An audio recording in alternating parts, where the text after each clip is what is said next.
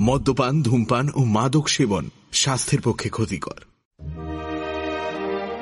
বাংলা এবং বিশ্ব সাহিত্যের রোমাঞ্চকর কিছু গল্প দিয়ে সাজানো আমাদের এই বিশেষ নিবেদন সানডে সাসপেন্স।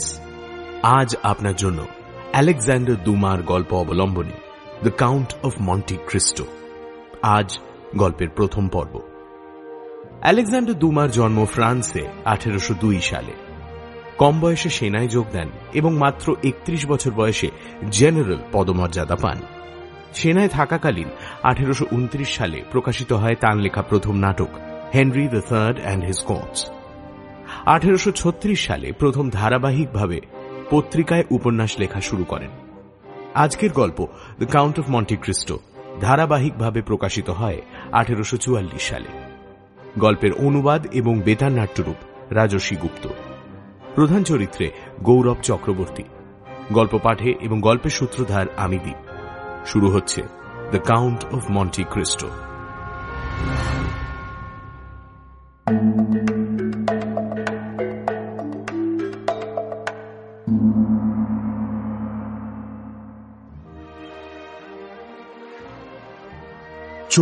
ফেব্রুয়ারি 1815 সকাল 7টা। স্মানা, ত্রিয়েস্ত, নেপলস এর পথে বাণিজ্য সেরে মার্সেইয়ের বন্দরে ফিরে আসছে 3 মাস্তুলওয়ালা জাহাজ ফারাওন। জাহাজ বন্দরে ভেড়ার সময় জাহাজ ঘাটায় উত্তেজিত মানুষের ভিড় যেমন লেগে থাকে তেমনই ছিল। ভিড়ের মধ্যে এক মাঝবয়সী ব্যক্তি উত্তেজনা আর চেপে রাখতে না পেরে লাফিয়ে উঠে বসলেন ঘাটে লাগানো এক নৌকোয়। জল কেটে নৌকো চলতে লাগল ফারাওনের দিকে।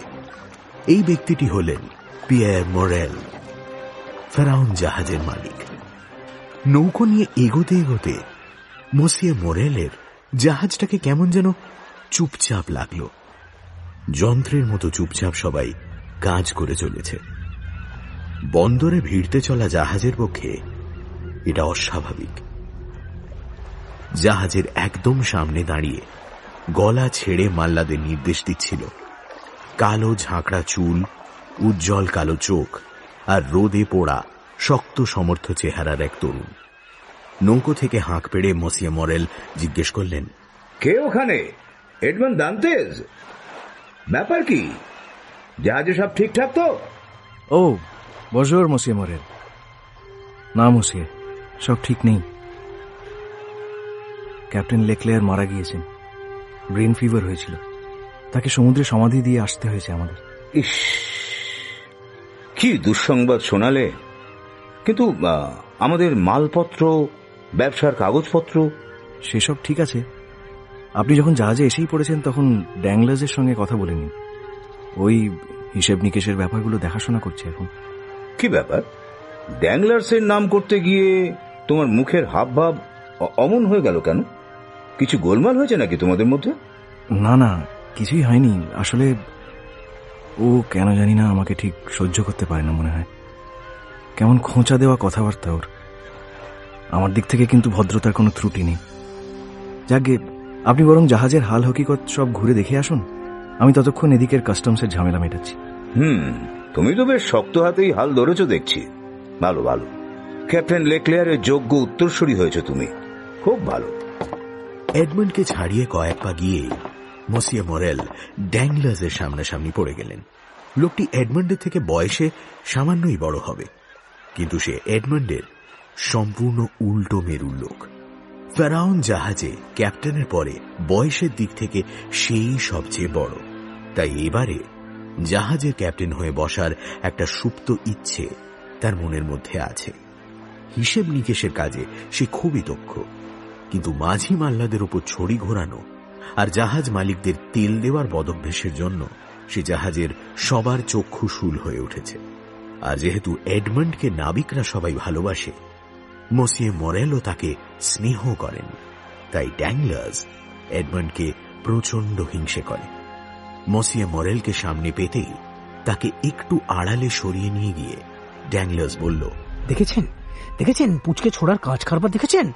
ক্যাপ্টেন মারা গেছেন কি জানি এমন ভাবে লোকজনের উপর হুকুম জারি করতে শুরু করেছে যেন ওই ক্যাপ্টেন। লাটের পাঠ। আমি যে বয়সে কাজে সবকিছুতে ওর চেয়ে সিনিয়র, সে হুঁশ পড়বই নেই, ইচ্ছে করে আগ বাড়িয়ে বেশি বেশি কাজ দেখাচ্ছে।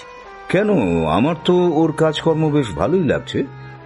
ওর সম্পর্কে কি তোমার বিশেষ কোনো অভিযোগ আছে? আছে আছে আছে। ক্যাপ্টেন মারা যাওয়ার পর এলবা দ্বীপে কোনো কারণ ছাড়াই 1.5 দিন নোঙর ফেলে দাঁড়িয়েছিলাম আমরা ওই ওর জন্য। এই একটেরে ধ্যাড় দ্বীপে ওর কি এমন কাজকর্ম পড়েছিল কে জানে। ওখানে না দাঁড়ালে আমরা কত আগে মার্সাই পৌঁছে যেতাম।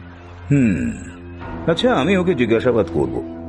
তবে একটা কথা বলি ড্যাংলার্স, ওর দায়িত্ববোধ আর কাজকর্মে আমরা খুব খুশি। অফিসে আমরা কথা বলছিলাম যে ওকে এবার ক্যাপ্টেন করে দেওয়া হোক কোনো একটা জাহাজে। তা এই জাহাজেই যখন ক্যাপ্টেনের কেবিন ফাঁকা হয়ে গেল, তখন ভাবছি ওই এই জাহাজের ক্যাপ্টেন হোক। তুমি সিনিয়র মানুষ, ওকে একটু সাহায্য করো, কেমন?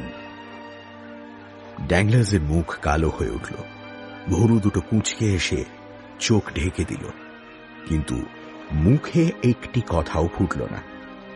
খানিকক্ষণ পর জাহাজের খাতাপত্র দেখে এসে মরেল এডমন্ডকে এলবা দ্বীপে জাহাজ নোঙর করার কথা জিজ্ঞেস করলেন।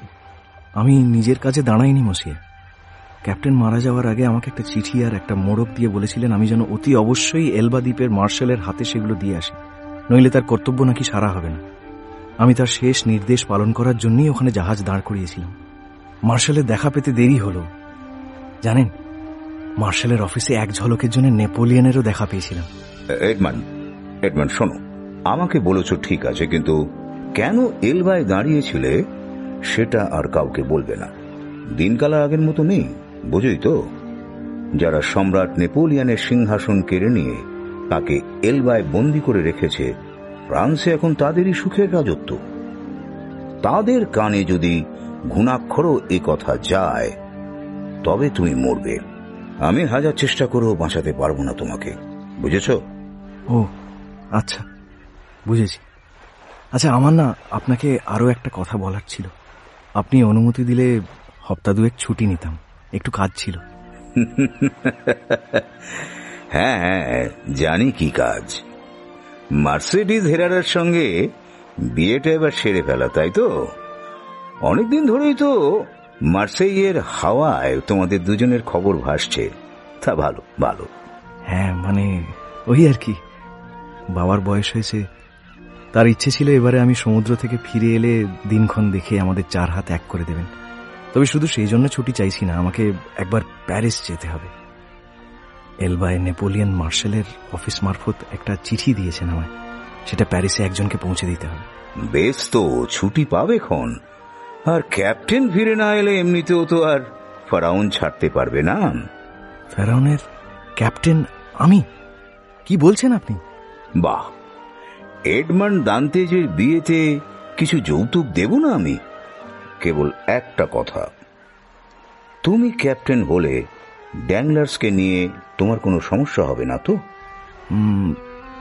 দেখুন, কাজকর্মের দিক থেকে তো ওকে নিয়ে আমার কিছুই বলার নেই, কিন্তু মানুষ হিসেবে ওকে নিয়ে আমার সন্দেহ আছে। ওর প্রকৃতিটাই হিংসুটে, আর অন্য লোকের ব্যাপারে নাক গলানো ওর স্বভাব। ক্যাপ্টেন যখন আমাকে কেবিনে ডেকে চিঠিটা দিচ্ছিলেন তখন তিনি প্রায় মরমর, তখনও বাইরে থেকে উকিঝুঁকি মারছিল। তবে আপনি জাহাজের মালিক, আপনার যদি ওকে নিয়ে সমস্যা না থাকে তাহলে আমারও নেই। বেশ বেশ, বুঝলাম। ঠিক আছে, জাহাজ বন্দরে ভিড়ল, আমি আসি। তুমি এদিকে সব সামলে পরে একবার অফিসে এসো। একটা মোটা মাস্তুলের পাশে দাঁড়িয়ে দুজনের কথা হচ্ছিল। কথাবার্তা শেষ করে দুজনে নিজের নিজের পথ ধরতেই মাস্তুলের আড়াল থেকে বেরিয়ে এলো ড্যাংলার্স। তার চোখে জমে উঠেছে বিষাক্ত ধোঁয়া। মসিয়ে মোরেল দান্তেজকে একপাশে ডেকে নিয়ে যেতেই সে এসে আড়ালে দাঁড়িয়েছিল। কথাবার্তার আগাগোড়াই সে আড়ি পেতে শুনেছে। জাহাজ থেকে নেমে এডমন্ড সোজা বাড়ি গেল। তার বৃদ্ধ বাবা ছেলের পথ চেয়ে দিন গুনছিলেন। এডমন্ডকে দেখে আনন্দে কেঁদে তাকে জড়িয়ে ধরলেন।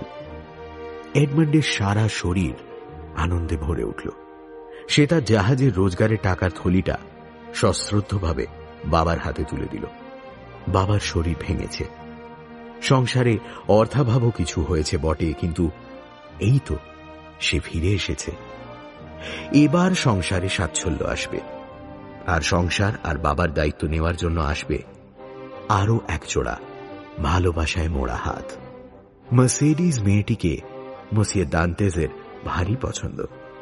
মেয়েটি ফরাসি নয়, ক্যাটালান। সমুদ্র তীরের ক্যাটালান জেলেদের গ্রামে তার বাড়ি। স্প্যানিশ রক্তের ক্যাটালানদের রগচটা আর ধূর্ত বলে বদনাম আছে। মার্সেইয়ের লোকেরা তাই তাদের একটু এড়িয়েই চলে। কিন্তু ক্যাটালানদের মধ্যে এক ব্যতিক্রম মার্সেডিজ। কেমন সুশ্রী, নম্র, ভদ্র মেয়েটি। এডমন্ড যখন মার্সেডিজের সঙ্গে দেখা করতে বেরিয়ে যাচ্ছে, তখন ছেলের দিকে চেয়ে তার বুক থেকে একটা স্বস্তির নিঃশ্বাস বেরিয়ে এলো। শহরের এক কোণে সমুদ্রের ধার ঘেঁষে একটি নির্জন গ্রাম। 300 বছর আগে স্পেনের ক্যাটালোনিয়া থেকে এই মানুষগুলি এসে দক্ষিণ পূর্ব ফ্রান্সের এই কোণটিতে বাসা বেঁধেছিল। সমুদ্রে মাছ ধরাই এদের প্রধান জীবিকা। ক্যাটালান পুরুষরা যতটা বিখ্যাত তাদের অটুট স্বাস্থ্য আর তরোয়াল চালানোর দক্ষতার জন্য, ঠিক ততটাই কুখ্যাত উগ্র বদমেজাজের জন্য। তারা এখানেই থিতু হয়েছে বটে, কিন্তু বাকি শহরের থেকে নিজেদের স্বতন্ত্র রেখেছে। মেলামেশা, বিয়ে শাদী এরা নিজেদের গোষ্ঠীর মধ্যেই সীমাবদ্ধ রাখতে পছন্দ করে। রূপে গুণে চোখ ধাঁধানো মার্সেডিজ হেরেরা এই গ্রামের মেয়ে হয়েও আলাদা। তার আর কেউ নেই। সে বাইরের জগৎকে দেখতে চায়, জানতে চায়। নাবিক এডমন্ড দান্তেজকে ভালোবাসার পেছনে এটাও একটা কারণ। কিন্তু তাকে হৃদয়ে সঁপে বসে থাকা তরুণের কোনো অভাব নেই ক্যাটালান এই গ্রামে। সেদিন সকালে মার্সেডিজের বাড়ির খোলা বারান্দায় দাঁড়িয়ে যে বছর 20 তরুণটির সঙ্গে মার্সেডিজ কথা বলছিল, সেও সেই রকমই একজন। ফার্নান্ড মন্টেগো মার্সেডিজকে বিয়ে করতে মরিয়া হয়ে উঠেছে। আমি বারবার বলেছি যে তোমাকে আমি বিয়ে করতে পারবো না ফার্নান্ড। আমি এডমন্ডকে মন প্রাণ দিয়ে ভালোবাসি, সেও ভালোবাসে আমায়। যে কোনো দিন সে ফিরে আসবে, আর এলেই আমরা বিয়ের দিন ঠিক করে ফেলবো, সেরকমই কথা আছে। এই কথাগুলো আমি তোমাকে বহুবার বলে বলে ক্লান্ত হয়ে পড়েছি, তাও তুমি আবার সেই একই বিয়ের প্রস্তাব নিয়ে হাজির হয়েছ। কেন ফার্নান্ড? কারণ তুমি যে আমার ভালোবাসাকে চোখে দেখতেই পাও না।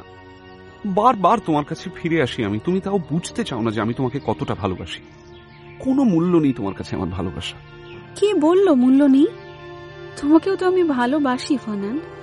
তুমি আমার কত খেয়াল রাখো। তোমার যে ভালো বন্ধু আমার আর কে আছে বলো? তোমাকে আমি বন্ধুর মতো ভালোবাসি, আর ভালোবেসেও যাব। বন্ধুত্ব কে চেয়েছে তোমার কাছে?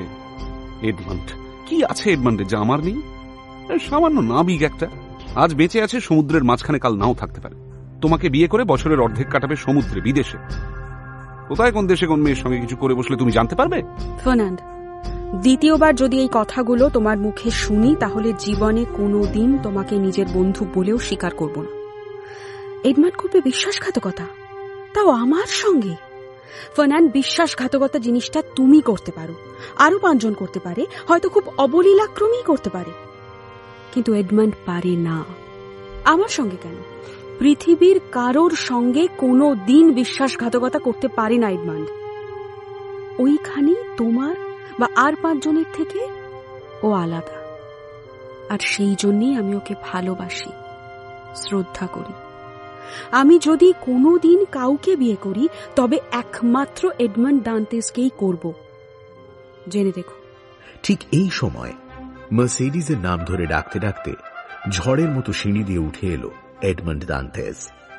মার্সেডিজ জানত না যে আজই এডমন্ড ফিরে এসেছে। সেও আনন্দে চিৎকার করে উঠল। উল্লাসের চোটে মার্সেডিজকে জড়িয়ে ধরেই এডমন্ডের চোখ পড়ল বারান্দার থামের ছায়ায় ভূতের মতো দাঁড়িয়ে থাকা ফার্নান্ডের দিকে। থতমত খেয়ে সে মার্সেডিজকে ছেড়ে দিল।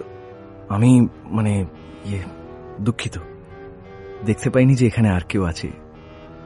ইনি কে মার্সেডিজ? ইনি ফার্নান্ড মন্টেগো, আমার বন্ধু। খুব ভালো তলোয়ার চালান আর বন্দুকের অব্যর্থ নিশানা।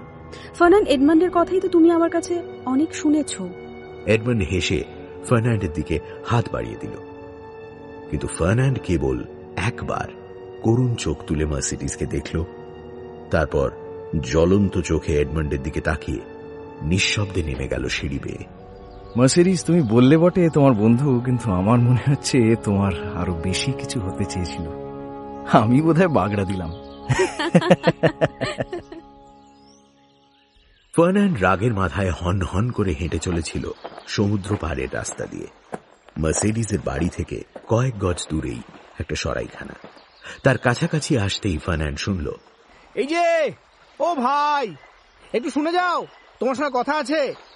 যার দিকে ফার্নান্ডের নজর পড়ল তাকে সে না চিনলেও আমরা চিনি। সে ড্যাংলার্স। সরাইখানার বাইরে একটি টেবিলে বসে পানিয়ে চুমুক দিচ্ছে সে। আরে অত কি ভাবছো, শোনোই না, তোমার লাভ হলেও হতে পারে। আচ্ছা, এই এডমন্ড দান্তেস তোমার পেছনে লেগেছে, তাই তো? হ্যাঁ, মানে আপনি কে বলুন তো? আমার নাম ড্যাংলার্স। দান্তেজের সঙ্গে আমার বহুদিনের পরিচয়। ওর স্বভাবটাই ওই রকম, অন্যের পেছনে কাঠি করা, অন্য লোকের স্বপ্ন ভেঙে দিয়ে নিজের আখের গোছানোই ওর কাজ। অনেকদিন ধরে দেখছি তো। কেন, আপনার প্রেমিকাকেও হাতিয়ে নিয়েছে নাকি ও? প্রেমিকা নয়, চাকরি। জাহাজের ক্যাপ্টেন হওয়ার কথা ছিল আমার। ও উড়ে এসে জুড়ে বসে ক্যাপ্টেনের কেবিনের দখল নিতে চাইছে। ও, আপনিও নাবিক? তা আপনি এখানে কি করছেন? জাহাজে শুনলাম ওর নাকি এক ক্যাটালান সুন্দরীর সঙ্গে বিয়ে ঠিক হয়েছে। তাকে একবার চোখের দেখা দেখতে ইচ্ছে হলো, তাই সোজা এই ক্যাটালান গ্রামেই চলে এলাম। তাকে চিনি না, কিন্তু মন বলছিল এডমন্ড এখানে নিশ্চয়ই আসবে, তখন চিনে নেব।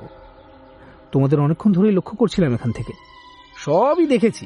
ওই মেয়েটি যে এডমন্ডের প্রেমিকা তা বুঝতে পারিনি। আসলে আমি এখানে এসেছিলাম একটা খবরের খোঁজে, সে হবে কম। কিন্তু তোমার অবস্থা তো খুব শোচনীয় দেখছি। হে, ড্যাংলার্সকে আর বেশি কিছু বলতে হলো না। তার গলায় সহৃদয়তার আভাস পেয়ে ফার্নান্ড নিজে থেকেই গল গল করে বলে ফেলল তার দুঃখের কাহিনী।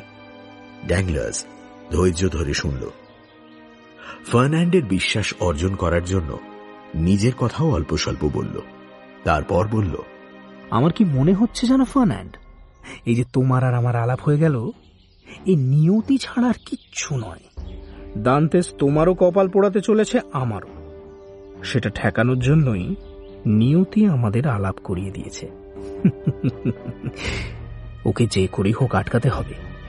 বলো, আমার সঙ্গে হাত মেলাবে কিনা বলো। আপনি যদি আশা দেন তবে অবশ্যই মেলাবো। কি করতে হবে? আচ্ছা, এডমন্ডকে ডুয়েল লড়তে ডাকলে হয় না? আমার তরোয়ালের সামনেও দাঁড়াতে পারবে না। তার চেয়ে অনেক সূক্ষ্ম রাস্তা আছে ওকে শেষ করবার। ওদের বিয়ে কবে হবে জানো? না থাক, তোমার বলতে হবে না, খোদ কপত কপতির মুখেই খবরটা শুনেনি। এই যে এডমন্ড, এদিকে এদিকে। এডমন্ড আর মার্সিডিজ সমুদ্রের ধারে বেড়াতে বেরিয়েছিল। ডাক শুনে এডমন্ড ফিরে তাকালো। ড্যাংলার্স আর ফার্নান্ডকে একসঙ্গে দেখার দৃশ্যটা তার খুব একটা পছন্দ হলো না বটে, কিন্তু তাও ভদ্রতা করে দুজন এসে দাঁড়ালো তাদের সামনে। কি ব্যাপার ড্যাংলার্স, তুমি এখানে? এমনি, এই ভদ্রলোক এখানেই থাকেন, আমার বন্ধু মিসিয়ে ফার্নান্ড। হ্যাঁ, ওর সঙ্গে একটু আগেই পরিচয় হয়েছে, যদিও আলাপ হয়নি। আচ্ছা আচ্ছা, আর ইনি বুঝি সেই সৌভাগ্যবতী? বাহ বাহ বাহ, তা বিয়ের দিন কিছু ঠিক করলে? হ্যাঁ, এই মার্সিডিজ। না, বিয়ের দিন এখনো ঠিক হয়নি, তবে আগামীকাল আমাদের আশীর্বাদের অনুষ্ঠান হবে। তখনই বিয়ের দিনক্ষণ ঠিক করে সমস্ত পাখা কথাবার্তাও হবে। ড্যাংলার্স, আমি এই খবরটা দিতে জাহাজে যেতামই। কাল আমার তরফ থেকে জাহাজের সবাইকে নিমন্ত্রণ। তোমাকে কিন্তু আসতেই হবে। মসিয়ে মন্ডেগো, আপনি আমার স্ত্রীর বন্ধু, আপনাকেও আমন্ত্রণ জানাচ্ছি। আসবেন কিন্তু। আরে, তো দারুণ খবর, নিশ্চয়ই আসবো, জমিয়ে আনন্দ হবে। মার্সিডিসের বিয়ে আর আমি যাব না, তাও কি হয়? আসি তাহলে। আমার সহ্য হচ্ছে না, আমার এই চোখের সামনে দিয়ে মার্সিডিসকে নিয়ে চলে গেল, আর আমি। দুমদাম মাথা গরম করে ফেলো না ফার্নান্ড, মাথা ঠান্ডা রাখো, এটা কাজের সময়। এখন আমাকে একটা চিঠি লিখতে হবে, সেটা ডাকে ফেলে দিয়ে আসতে পারবে তো? যদি পারো তাহলে আর আক্ষেপ করতে হবে না তোমায়। মার্সিডিজ তোমার হাতের মুঠোয় এসে যাবে। পারবো, 3 চিঠি এক্ষুনি দিন। পরের দিন বেলা 11টার মধ্যে লা রিজার্ভ সরাইখানা ভরে উঠল এডমন্ডের বন্ধু বান্ধবে। 12টা নাগাদ এডমন্ড আর মার্সিডিজকে নিয়ে মসিয়ে দান্তেজ প্রবেশ করলেন। তাদের সঙ্গেই এলো ড্যাংলার্স আর ফার্নান্ড। স্বয়ং মসিয়ে মোরেল এলেন এডমন্ড আর মার্সিডিজকে আশীর্বাদ জানাতে, আর সবাইকার সামনে এডমন্ডকে ফ্যারাউনের ক্যাপ্টেন হিসেবে নিয়োগ করার কথাও ঘোষণা করলেন। এডমন্ডের বাবা এক কোণে বসে মুচকি হাসছেন, সবাই আনন্দ করছে। কিন্তু এত কিছুর মধ্যে ফার্নান্ডের মুখে একটা বাঁকা হাসি বারবার ঝিলিক দিয়ে যাচ্ছে, আর ড্যাংলার্সকে দেখে মনে হচ্ছে সে যেন প্রচন্ড মানসিক চাপের মধ্যে রয়েছে। এডমন্ড মার্সিডিজকে একান্তে বলল, শুনেছি সুখ পেতে গেলে অনেক সাধনা, অনেক কষ্ট করতে হয়। আমি তো সেসব কিছুই করিনি, তবু তোমার মতো নারীকে আমার পাশে পেলাম, মসিয়ে মোরেলের মতো অভিভাবক পেলাম। বাবা আর এই বন্ধুদের কথা তো ছেড়েই দাও। এত আনন্দ, এত সুখ আমার কপালে সইলে হয়। তুমি চিন্তা করো না, আমরা খুব সুখে থাকব। দেখো। হই হুল্লোড় চলছিল। হঠাৎ সরাইখানার দরজা খুলে হুড়মুড় করে ঢুকে পড়ল একদল সৈন্য। মুহূর্তে সবাই চুপ, হতভম্ব। এডমন্ড দান্তেস কে? আমি। কি হয়েছে? তোমার নামে গ্রেপ্তারি পরোয়ানা রয়েছে, চলো আমাদের সঙ্গে। মানে কি অপরাধ করেছি আমি? এভাবে হুট করে কাউকে গ্রেপ্তার করা যায় নাকি? এডমন্ড কোনো অপরাধ করতেই পারে না, ও তো এই কালই সবে দেশে ফিরেছে। হ্যাঁ, আপনাদের নিশ্চয়ই কোনো ভুল হচ্ছে। ভুল হয়ে থাকলে সেটা পরে শুধরে নেওয়া যাবে। আপাতত একে আমরা বন্দি করে নিয়ে যাচ্ছি। কেউ বাধা দেবার চেষ্টা করবেন না, ফল ভালো হবে না। বাবা, মার্সিডিজ, তোমরা ব্যস্ত হয়েও না। কোথাও একটা কোনো বড় সড়ো ভুল হচ্ছে। যাই হোক, এদের মাথার উপরও তো কোনো কর্তা ব্যক্তি আছেন যার সামনে আমাকে হাজির করবে। তিনি নিশ্চয়ই বুদ্ধিমান, শিক্ষিত ব্যক্তি। তাকে বুঝিয়ে বললে নিশ্চয়ই ভুলটা ভাঙবে। আমি এক্ষুনি আসছি। সৈন্যরা এডমন্ডের হাতে হাতকড়া পরিয়ে তাকে গাড়িতে নিয়ে গিয়ে তুলল। আনন্দের ভোজসভা এক মুহূর্তে অন্ধকার হয়ে গেল। মসিয়ে দান্তেজ কেঁদে উঠলেন। মার্সিডিজ বৃদ্ধের পিঠে হাত বুলিয়ে তাকে সান্ত্বনা দিতে লাগল। মসিয়ে মোরেল হন্তদন্ত হয়ে বেরিয়ে পড়লেন। যত তাড়াতাড়ি সম্ভব একটা কোনো উপায় বের করে এডমন্ডকে বাঁচাতেই হবে। সরাইখানা ফাঁকা করে এডমন্ডের বন্ধুরা একে একে চলে গেল।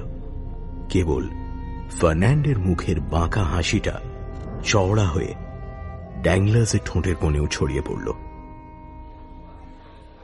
শহরের অপর প্রান্তে অভিজাত পল্লীতে ঠিক সেই সময় আরেকটি বিয়ের আশীর্বাদের ভোজসভা চলছিল।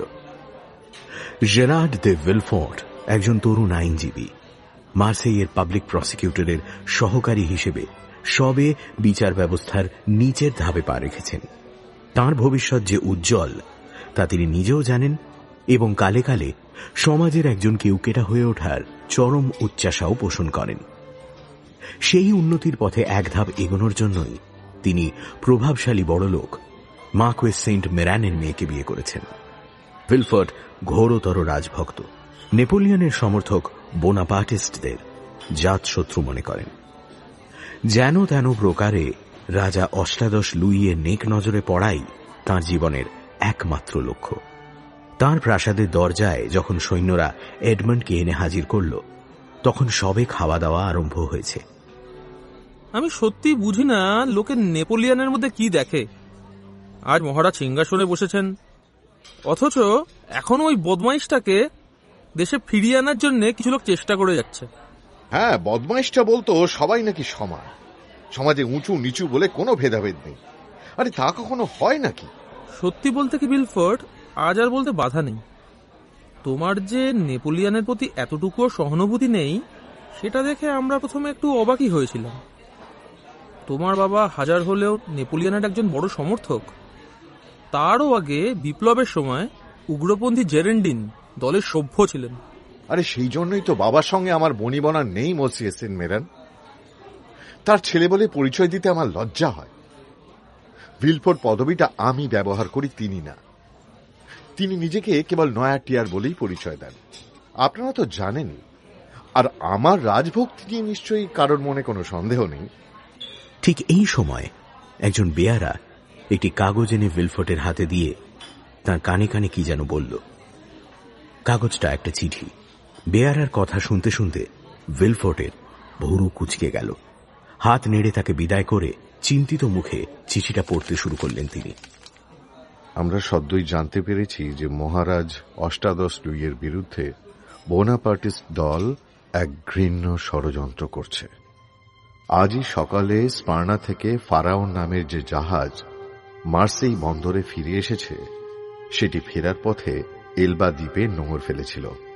তখন ওই জাহাজের ফার্স্ট মেট এডমন্ড দান্তেজ একটি চিঠি নেপোলিয়নের কাছে পৌঁছে দেয়। শুধু তাই নয়, দান্তেজ অত্যন্ত সাবধানতা অবলম্বন করা সত্ত্বেও আমরা জানতে পেরেছি যে নেপোলিয়ন গোপনে দান্তেজের হাত দিয়ে প্যারিসে তাঁর সমর্থক দলের কাছে একটি চিঠি পাঠাচ্ছেন। রাজভক্ত প্রজা হিসেবে কথা পাবলিক প্রসিকিউটর মহাশয়কে জানানো আমাদের একান্ত কর্তব্য। এডমন্ড দান্তেজকে গ্রেপ্তার করে জাহাজে তার ঘর খানা তল্লাশি করলেই সেই চিঠি পাওয়া যাবে। এই খবরের সত্যতা নিয়ে কোনো সন্দেহ রাখবেন না। চিঠিটা বেনামি, স্বাভাবিক। এই চিঠি যে লিখেছে সে নিশ্চয়ই দান্তেজের চেনা লোক।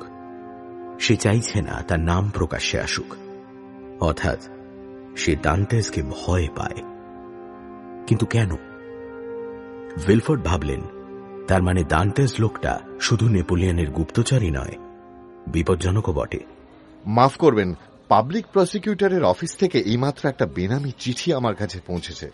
তাতে এক জঘন্য বোনাপার্টিস্ট চক্রান্তের খবর আছে। চক্রান্তে অভিযুক্ত একটা লোকও গ্রেপ্তার হয়েছে। তাই আমাকে না এখন একটু বেরোতে হচ্ছে।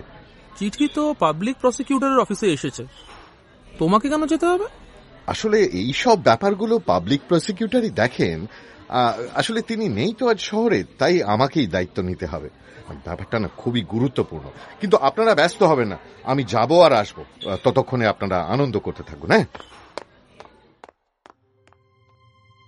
অফিসে ঢুকে উইলফোর্ড টেবিলের সামনে দাঁড়িয়ে থাকা হাত কড়া পরানো চেহারাটা দেখে একটু চমকেই গেলেন। এই লোক দুঁদে বোনাপার্টিস্ট চক্রান্তকারীদের একজন। এ তো নেহাত বাচ্চা ছেলে, মুখে সারল্যের ছাপ। উইলফোর্ড দান্তেজের চোখের দিকে তাকালেন। সেখানে ভয় আছে, কিন্তু তার মাঝে মাঝে আত্মবিশ্বাসও ঝিলিক দিয়ে যাচ্ছে। সামনে টেবিলের ওপর পড়ে রয়েছে একখানা সিল করা চিঠি। এটাই নিশ্চয়ই সেই নেপোলিয়নের চিঠি। কিন্তু উইলফোর্ড যতদূর জানেন, বোনাপার্টিস্টরা তো এত কম বয়সী কাউকে নিজেদের দলে টানে না। আমি জেরার্ড দে ভিলফোর্ট, সহকারী পাবলিক প্রসিকিউটর। তুমি এডমন্ড দান্তেজ। বয়স কত তোমার? 19 বছর হুজুর। কিন্তু আমার বিরুদ্ধে অভিযোগটা কি হুজুর? আমি তো কিছুই বুঝতে পারছি না। রাজদ্রোহীদের সঙ্গে কতদিন মেলামেশা হচ্ছে? এই বয়সে বিপ্লবী চিন্তা ভাবনা? আমি রাজদ্রোহী? কি সব বলছেন হুজুর? হুজুর, আমি খেটে খাওয়া মানুষ। বিপ্লব, রাজদ্রোহ ওসব বড় বড় ব্যাপার, ওই ব্যাপারে আমার কি কাজ বলুন? আমি আপনাদের মতো লেখাপড়া করিনি। আমার কি অত ক্ষমতা আছে? আমি বছরের অর্ধেক সময় জাহাজ নিয়ে সমুদ্রে থাকি। আমার বন্ধু বান্ধব সব জাহাজি মাঝি মল্লা। ডাঙায় কোথায় কি রাজদ্রোহের ষড়যন্ত্র হচ্ছে তার খবর আমি কি করেই বা রাখবো, আর কেনই বা রাখতে যাব? না হুজুর, আমি ওসব সাথে পাঁচে থাকি না। তোমার সম্পর্কে বেশ কিছু খোঁজ খবর নিয়েছি আমরা। তোমার পরিবারের নেপোলিয়নের সঙ্গে কখনো কোনো সম্পর্ক ছিল না। তুমি একটি সুন্দরী ক্যাটালান মেয়েকে ভালোবাসো, আর তার পরিবারেরও কেউ কখনো নেপোলিয়নের দলে যোগ দিয়েছে বলে জানা যায় না। কিন্তু তুমি পিয়ের মরেলের জাহাজে কাজ করো। তিনি তো এককালে ওই রাজা সেজে বসা নেপোলিয়নের বড় ভক্ত ছিলেন শুনেছি। মালিক রাজা মহারাজাদের ব্যাপারে কি ভাবেন আমি বলতে পারবো না হুজুর। এইটুকু শুধু বলতে পারি, আজ আমি যেটুকু যা হয়েছি মসিয়ে মরেলের জন্যই হয়েছি। তিনি আমায় ফরাউনের ক্যাপ্টেন করে দিয়েছেন। তার জন্যই আমার বাবার চিকিৎসা করাতে পারছি। যাকে ভালোবাসি তার সঙ্গে সংসার পাততে চলেছি। আমি আমার বাবাকে ভক্তি করি, মসিয়ে মরেলকে শ্রদ্ধা করি, আর মার্সিডিজকে প্রাণ ঢেলে ভালোবাসি। এর বাইরে এক জাহাজ ছাড়া আমার আর কোনো জগৎ নেই হুজুর। উইলফোর্ড এক দৃষ্টে ছেলেটিকে দেখছিলেন। তার মনে হল ছেলেটি সত্যি কথাই বলছে। নইলে এই পরিস্থিতিতে এত পরিষ্কারভাবে ঠান্ডা মাথায় তাঁর জেরার উত্তর দিতে পারত না। তাঁর বিশ্বাস জন্মাতে লাগলো এডমন্ডের ওপর। এই বেনামি চিঠিটা আমি পেয়েছি। এ ব্যাপারে তোমার বক্তব্য কি? আচ্ছা, হাতের লেখাটা চিনতে পারো? না হুজুর, চিনতে পারছি না। তবে যে লিখেছে সে অর্ধেক কথাই জানে না। আপনি সবটা শুনুন, তাহলেই বুঝতে পারবেন। এডমন্ড উইলফর্ডকে আগাগোড়া সব খুলে বলল। ক্যাপ্টেন লেক্লেয়ারের মৃত্যুর আগে তাঁর এডমন্ডকে এলবা দ্বীপে চিঠি পৌঁছে দেওয়ার দায়িত্ব দেওয়া, এলবা এসে চিঠি পৌঁছে দিয়ে সেখান থেকে আর একটা চিঠি প্যারিসে পৌঁছে দেওয়ার দায়িত্ব নেওয়া, কোনো কথাই বাদ দিল না। আমি চিঠি শুধু নিয়েছি আর দিয়েছি হুজুর। কোন চিঠিতে কি লেখা আছে তার বিন্দু বিসর্গ জানি না। এর জন্যই কি আমায় শাস্তি পেতে হবে? দয়া করুন হুজুর। উইলফর্ড এডমন্ডের কথা শুনতে শুনতে নেপোলিয়নের চিঠি খুলে পড়ছিলেন। চিঠি তো নয়, একটা বোমা। চিঠি পড়তে পড়তে উইলফর্ডের গায়ে কাঁটা দিয়ে উঠল। এই চিঠিতেও প্রেরক বা প্রাপক কারোরই নাম লেখা নেই। একই সঙ্গে তিনি বুঝলেন যে এডমন্ড দান্তেজ সত্যি জানে না সে কি ভয়ঙ্কর জিনিস বয়ে এনেছে। না এডমন্ড, মনে হচ্ছে তুমি সত্যিই বলছো। সত্যি যদি তুমি জানতে চিঠিতে কি লেখা আছে, তাহলে এত সহজে আমাকে সবকিছু খুলে বলতে না। নেপোলিয়নের ফ্রান্সে ফেরার চক্রান্ত হচ্ছে। এই চিঠির প্রতিটি লাইনে তারই বিশদ খবরাখবর আছে। আমি এসব কিচ্ছু জানি না হুজুর। যিশুর দিব্যি, দয়া করুন হুজুর। আমি সাদাসিধে গরিব মানুষ। সাদাসিধে? তুমি রীতিমতো বোকামি করেছ। ছোটবেলায় কেউ শেখায়নি? অচেনা লোককে বিশ্বাস করতে নেই? পৃথিবী অত সহজ জায়গা নয়। এখানে পেঁচানো লোকের সংখ্যাই বেশি। তার উপর অল্প বয়সে তোমার এত উন্নতি, জাহাজের ক্যাপ্টেন, সুন্দরী বউ, তোমার আশপাশের লোকেদের চোখ টাটিয়ে ওঠারই কথা। এই বেনামি চিঠিটা মনে হচ্ছে তোমার কোনো শত্রুরই কাজ। একবার জানতে পারি এর পিছনে কে আছে, আমার পিছনে লাগার শাস্তি হাতে হাতে পাইয়ে দেব। আমি বন্ধুর বন্ধু, কিন্তু বিশ্বাসঘাতকতার কোনো ক্ষমা নেই আমার কাছে। পৃথিবীতে বহুরূপী ভদ্রবেশী শয়তানের তো অভাব নেই। হুজুর, পৃথিবীতে এরকম শয়তান যেমন আছে, তেমনি আপনার মতো সত্যিকারের বুঝদার ভদ্রলোকও তো আছে। আমি তোমাকে বিশ্বাস করলাম, কিন্তু সবাই তো করবে না। তুমি এখন যেতে পারো। আমাকে ছেড়ে দিচ্ছেন হুজুর? হ্যাঁ, তুমি তো কোনো অপরাধ করোনি। তোমার ক্যাপ্টেনের হুকুম তামিল করেছ মাত্র। তুমি মুক্ত, যাও। আর হ্যাঁ, একটু বুঝে সুঝে মাথা খাটিয়ে চলো, বুঝলে? ভগবান আপনার ভালো করুন। এডমন্ড দরজা দিয়ে প্রায় বেরিয়েই পড়েছে, এমন সময় উইলফর্ডের একটা কথা মনে পড়ে গেল। একটু দাঁড়াও তো। কি হলো হুজুর? চিঠিটা কার কাছে পৌঁছে দেওয়ার কথা ছিল তোমার? প্যারিসে 13 নম্বর রু দে কক হেরনে মসিয়ে নয়াটিয়ারের কাছে। উইলফর্ডের মাথায় যেন বাজ পড়ল। এই চিঠি তাঁরই বাবাকে পাঠাচ্ছেন নেপোলিয়ন। আতঙ্কে কুঁকড়ে গিয়ে চোখ বন্ধ করে ফেললেন উইলফর্ড। আর একসঙ্গে অনেকগুলো চিন্তা ঝড়ের বেগে তার মনের মধ্যে দৌড়তে আরম্ভ করল। এই চিঠির কথা যদি বাইরে প্রকাশ হয়ে পড়ে, তবে তার এত উচ্চাসার এখানেই ইতি। নয়াটিয়ার নাম করা বোনাপার্টিস্ট নেতা। চিঠিতে যদিও নয়াটিয়ারের নাম লেখা নেই, কিন্তু এই চিঠি অন্য কারোর হাতে পড়লে তার নাম যে আন্দাজ করা যাবে না, এমনটা নিশ্চিত করে কে বলতে পারে? না না, সেটা বড় বেশি ঝুঁকি নেওয়া হয়ে যাবে। আর জেরার্ড দে উইলফর্ড কখনো ঝুঁকি নেন না। তিনি ভালোই জানেন যে যত বড় রাজভক্তই তিনি হন না কেন, একজন বোনাপার্টিস্ট নেতার ছেলেকে রাজা কখনোই বিশ্বাস করে কোনো উঁচু রাজপদ দেবেন না। না, এই চিঠিকে কোনো মতেই অন্য কারোর হাতে পড়তে দিলে চলবে না। ভাগ্যিস পাবলিক প্রসিকিউটর আজ এখানে নেই, না হলে এই চিঠি আর এডমন্ড দান্তেজ তাঁর সামনেই হাজির হতো, আর উইলফর্ডের সর্বনাশ হয়ে যেত। কিন্তু এই চিঠি যে বারুদে ঠাসা, আর একটা বিপ্লব ঘাড়ের উপর এসে পড়েছে, সে খবরটা তো রাজার কানে তুলতেই হবে, নইলে তাঁর এতদিনের স্বপ্ন এমনিতেও শেষ হয়ে যাবে। উইলফর্ড মনস্থির করে ফেললেন, চিঠি ছাড়াই এই ষড়যন্ত্রের খবর জানাবেন ওপর মহলে। রাজদরবারে সেটুকু বিশ্বাসযোগ্যতা তাঁর এতদিনে তৈরি হয়েছে। আর এডমন্ড দান্তেজ, সে তো সব জানে। মুহূর্তের মধ্যে একটা চরম ভয়ঙ্কর দুঃসাহসী সিদ্ধান্ত নিয়ে ফেললেন উইলফর্ড। তারপর যখন চোখ খুললেন, তখন তার মুখে মৃদু হাসি। চিঠিটা তিনি আলতো হাতে ফায়ার প্লেসের মধ্যে ফেলে দিলেন। জেরার্ড দে উইলফর্ডের ঝুঁকি নেওয়ার বদ অভ্যেস নেই। ও কি করলেন? এত দামি একটা কাগজ পুড়িয়ে ফেললেন? এডমান্ড, চিঠিটা কেন পুড়িয়ে ফেললাম জানো? তোমার কথা ভেবে, যাতে তোমাকে নিয়ে আর কখনো কোনো টানাটানি না হয়। তাই। কি বলছেন আপনি? ঠিকই বলছি। যে চিঠি নেই, কোনোদিন ছিলই না, তা এডমন্ড দান্তেস কি করে বয়ে আনতে পারে এলবা থেকে? বুঝলে? মানে আমি তো... আচ্ছা, আপনি বলছেন? শোনো দান্তেস, আমি জানি তুমি নির্দোষ। তোমাকে হয়তো কেউ ফাঁসাতে চাইছিল। তোমার সামনে বিরাট একটা ভবিষ্যৎ পড়ে আছে। তাই আমি চাই না এই জঘন্য ব্যাপারটার সঙ্গে তুমি যে জড়িয়ে পড়তে যাচ্ছিলে সেটা কেউ কোনোদিন জানতে পারুক। আমি কিছু বুঝতে পারছি না। বিশ্বাস করুন, আমি সত্যিই কোনো অপরাধ করিনি। বিশ্বাস করছি তো। তুমি নেহাত বোকা শোকা ভালো মানুষ। আমি তোমার ভালোই চাই, তাই চিঠিটা পুড়িয়ে ফেললাম। কিন্তু সবাই তো আমার মতো নয়। যদি কেউ কখনো জানতে পারে যে তোমার বয়ে আনা চিঠিতে নেপোলিয়ানের দেশে ফেরা কেন, ফ্রান্স আক্রমণই বলা উচিত। হ্যাঁ, নেপোলিয়ানের ফ্রান্স আক্রমণের কথা লেখা ছিল, কি হবে বুঝতে পারছো? আমার জীবন চলে যাবে। ঠিক। এবং আমি কিন্তু বারবার তোমাকে বাঁচাতে পারবো না। কাজী দান্তেস, ঘুণাক্ষরেও যেন কেউ কোনোদিন তোমার মুখ থেকে এই চিঠির কথা জানতে না পারে। তোমার ভালোর জন্যই বলছি। না না, কেউ জানবে না। মনে থাকে যেন। কার কাছে চিঠি নিয়ে যাচ্ছিলে? কার কাছে চিঠি নিয়ে যাচ্ছিলে? কি বললাম এতক্ষণ? কারোর কাছে না। কোনো চিঠির কথা আমি জানি না। হ্যাঁ, কোনো চিঠি তুমি নিয়ে যাচ্ছিলে না নয়াটিয়ারের কাছে। শপথ করো। শপথ করছি।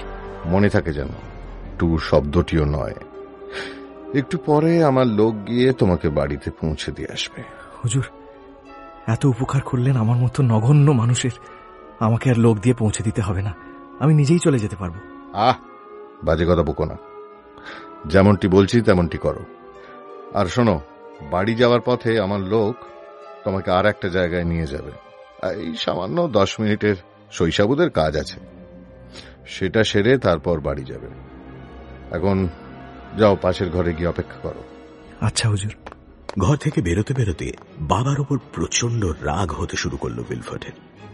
ভদ্রলোককে নিজের জীবন থেকে ছেঁটে ফেলতে চান তিনি, তাও নাছোড়বান্দা পিশাচের মতো তাড়া করে বেড়াবেন নয়াটিয়ার। বাবা কোনো দিন তাকে স্বস্তি দেননি, আজও এই একটা অনর্থক বিপদ তৈরি করে দিলেন। অবশ্য একদিক থেকে ভালোই হয়েছে বলতে গেলে। নেপোলিয়নের ফ্রান্সে পদার্পণের দিনক্ষণ লেখা ছিল চিঠিটায়। এত বড় মাপের একটা ষড়যন্ত্রের খবর দিতে পারলে মহারাজের নেকনজর তার উপর পড়তে বাধ্য। শুধু তাই নয়, এই মৌকায় হয়তো একটা লিজন অফ অনার খেতাবও বাগিয়ে নেওয়া যেতে পারে। তাহলে আর উইলফোর্ডকে পিছু ফিরে দেখতে হবে না। বাবাকে একটা ছোট ধন্যবাদও দেওয়া যেতেই পারে। চিঠিটা ফাঁস হয়ে গেলে বাবাও বিপদে পড়তেন। হাজার হলেও নিজের বাবা তো, তাকে উইলফোর্ড একেবারে ফেলে দিতে পারেন না। যেতে যেতে করিডোরে দাঁড়িয়ে থাকা সৈন্যদের ক্যাপ্টেনের সামনে থেমে উইলফোর্ড যা নির্দেশ দেওয়া দিয়ে দিলেন। দুবার হাত তুলে এডমন্ড দান্তেসের দিকে দেখালেন। ক্যাপ্টেন মাথা নাড়ল। উইলফোর্ড আবার এগিয়ে চললেন। বাচ্চা ছেলেটার জন্য তার দুঃখ হচ্ছে একটু। ছেলেটা বড্ড সরল, নেহাতি বোকা। ওর সামনে সত্যিই উজ্জ্বল ভবিষ্যৎ পড়েছিল, কিন্তু উইলফোর্ডের হাত পা বাঁধা। বড্ড বেশি জানে ছেলেটা।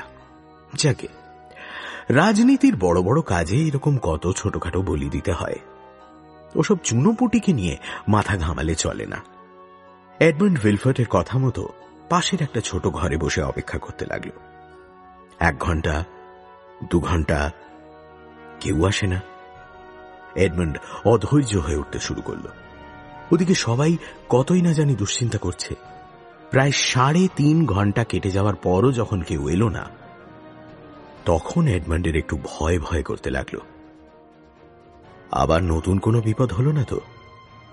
নেহাত মসিয়ে উইলফোর্ড অত্যন্ত সজ্জন ভদ্রলোক, তাই এই বেনামি চিঠিটার উটকো বিপত্তি সত্ত্বেও এডমন্ড আজ বেঁচে গেল। নইলে যা দিনকাল, তাতে এর চেয়ে অনেক খুচরো অপরাধে কতজনের যাবজ্জীবন কয়েদ হতে আর কতজনের মুন্ডু উড়ে যেতে দেখেছে এডমন্ড নিজেই। আচ্ছা, চিঠিটা লিখল কে?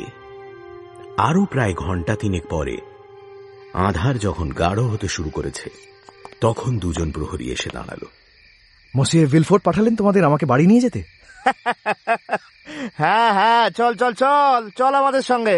মাঝখানে কোথায় একটা দাঁড়াতে হবে বললেন উনি, সেটা কোথায়? বেশি কথা বলতে পারবো না, হুকুম নেই, চুপচাপ আয়। প্রহরীর ভাবসাব দেখে এডমন্ড একটু ঘাবড়ে গেল।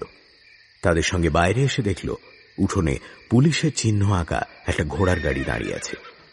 প্রহরীরা এডমন্ড সমেত তার ভেতরে ঢুকে পড়ল। গাড়ির ভেতর থেকে বাইরে কিছুই দেখা যায় না। গাড়ি ছেড়ে দিল। প্রায় আধ ঘন্টা পর গাড়ি থেকে নেমে এসে দেখল সমুদ্রের ধারের একটা ছোট্ট জেটির পাশে এসে পৌঁছেছে তারা। জেটিতে বাঁধা রয়েছে একটা ছোট নৌকো। দুজন দাঁড়িয়ে তাতে বসে আছে। প্রহরীরা এডমন্ডকে নৌকোয় তুলে তাকে ঘিরে বসতেই নৌকো ছেড়ে দিল। ডান দিকে এবড়ো খেবড়ো উঁচু পাহাড়ের দেওয়াল ঘেঁষে চলল নৌকো। প্রায় মিনিট 15-20 যাওয়ার পর এডমন্ড আর থাকতে না পেরে বলেই ফেলল, তোমরা আমার সঙ্গে এমন ব্যবহার করছো কেন বলো তো? কিছুই বলছো না, আমাকে কোথায় নিয়ে যাচ্ছ, কেন যাচ্ছ সেটা তো বলবে। শোন, তোকে কিছু বলা বারণ আছে। আহা, এতক্ষণ তো চুপ করে থাকলি, এক্ষুনি পৌঁছে যাব, তখন নিজেই দেখতে পাবি কোথায় এসছিস। আরে কোমর থেকে শিকলটা তো অন্তত খুলে দাও, চোর ডাকাত নই আমি। আরে তুই ছিচকে চোর ডাকাত হলে কি আর আমাদের তোকে নিয়ে বেড়াতে বেরোতে হতো? সাবধান, মসিয়ে ভিলফোর্ট আমায় ছেড়ে দিয়েছে। অকারণে তোমাদের মেজাজ সহ্য করব না আমি। তোমাদের আমাকে বাড়িতে পৌঁছে দেওয়ার কথা, সেটা তাড়াতাড়ি করো। বাড়ি যাবি? তা যাস, তবে তার আগে জাহান্নামটা ঘুরে যাস। তার মানে মুখ সামলে। কিন্তু সামলাসামলির কিছু নেই রে বাবা, জাহান্নামের দোরগোড়ায় তোকে পৌঁছে দিয়ে যেতে এসছি আমরা। মানে এই সত্যি করে বলো তো আমরা কোথায় যাচ্ছি? ওরে সামনের ডান দিকে তাকিয়ে দেখ। এডমন্ড তাকালো, আর তাকানো মাত্র তার সারা শরীর আতঙ্কে হিম হয়ে এলো। কালো সমুদ্রের মাঝখানে বিরাট একটা অন্ধকার চাই যেন জমাট বেঁধে আছে, আর তার চূড়ায় আরো গাঢ় অন্ধকার চাপ বেঁধে যে দৈত্যের মতো অবয়বটা দাঁড়িয়ে রয়েছে। তার মাথার 4 কোণে 4টে মশালের আগুন জ্বলছে। ওটা একটা দুর্গ। চারদিকে অথই কালো সমুদ্র আর অন্ধকারের মধ্যে ওই কয়েকটা মিটমিটে আগুন আলো ছড়ানোর বদলে দুর্গের কালো অবয়বটাকে আরো বিকট আর ভয়ঙ্কর দর্শন করে তুলেছে। শুধু এডমন্ড কেন, গোটা ফ্রান্স জানে যে মার্সেই শহরের এত কাছে সমুদ্রের মাঝখানে দ্বীপের ওপর দুর্গ একটি আছে। শ্যাটো ডিফ বা ইফ দুর্গ হল ফ্রান্সের সবচেয়ে ভয়ঙ্কর জেলখানাগুলোর অন্যতম। কেবল আজ নয়, প্রায় গত 300 বছর ধরে ফ্রান্সের সবচেয়ে বিপজ্জনক রাজবন্দীদের কয়েদ করে রাখা হয় সেখানে। এই দুর্গকে ঘিরে রয়েছে রহস্যের পর রহস্য। কেউ বলে ওই দুর্গে রাক্ষসের মতো পোষা কুকুরের পাল আছে। খিদের মুখে তারা জ্যান্ত আর মরা কয়েদির মধ্যে কোনো তফাৎ করে না। কেউ বলে দুর্গের মধ্যে ভয়ঙ্কর শয়তানের উপাসনা চলে। শ্যাটো ডিফ তাই শয়তানের খাস তালুক। নরকও হয়তো শ্যাটো ডিফের চেয়ে ভালো জায়গা। শোনা যায় সেখানে একবেলা খাবার দিয়ে অন্ধকূপের মধ্যে বন্দী করে রাখা হয় লোকেদের। নানান দানবিক উপায়ে অকথ্য অত্যাচার চলে নাকি তাদের ওপর। এইসব কথা সত্যি কিনা তা জানা যায় না, কারণ আজ অবধি যারা একবার ঢুকেছে তাদের আর বেরিয়ে আসতে দেখা যায়নি শ্যাটো ডিফ থেকে। জীবিতও নয়, মৃতও নয়। আমাকে ওখানে কেন নিয়ে যাওয়া হচ্ছে? আমি তো কিছু করিনি, আমাকে ফাঁসানো হয়েছে। আরে কে কি করেছে, ফাঁসানো হয়েছে কি হয়নি ওসব আমরা জানি না।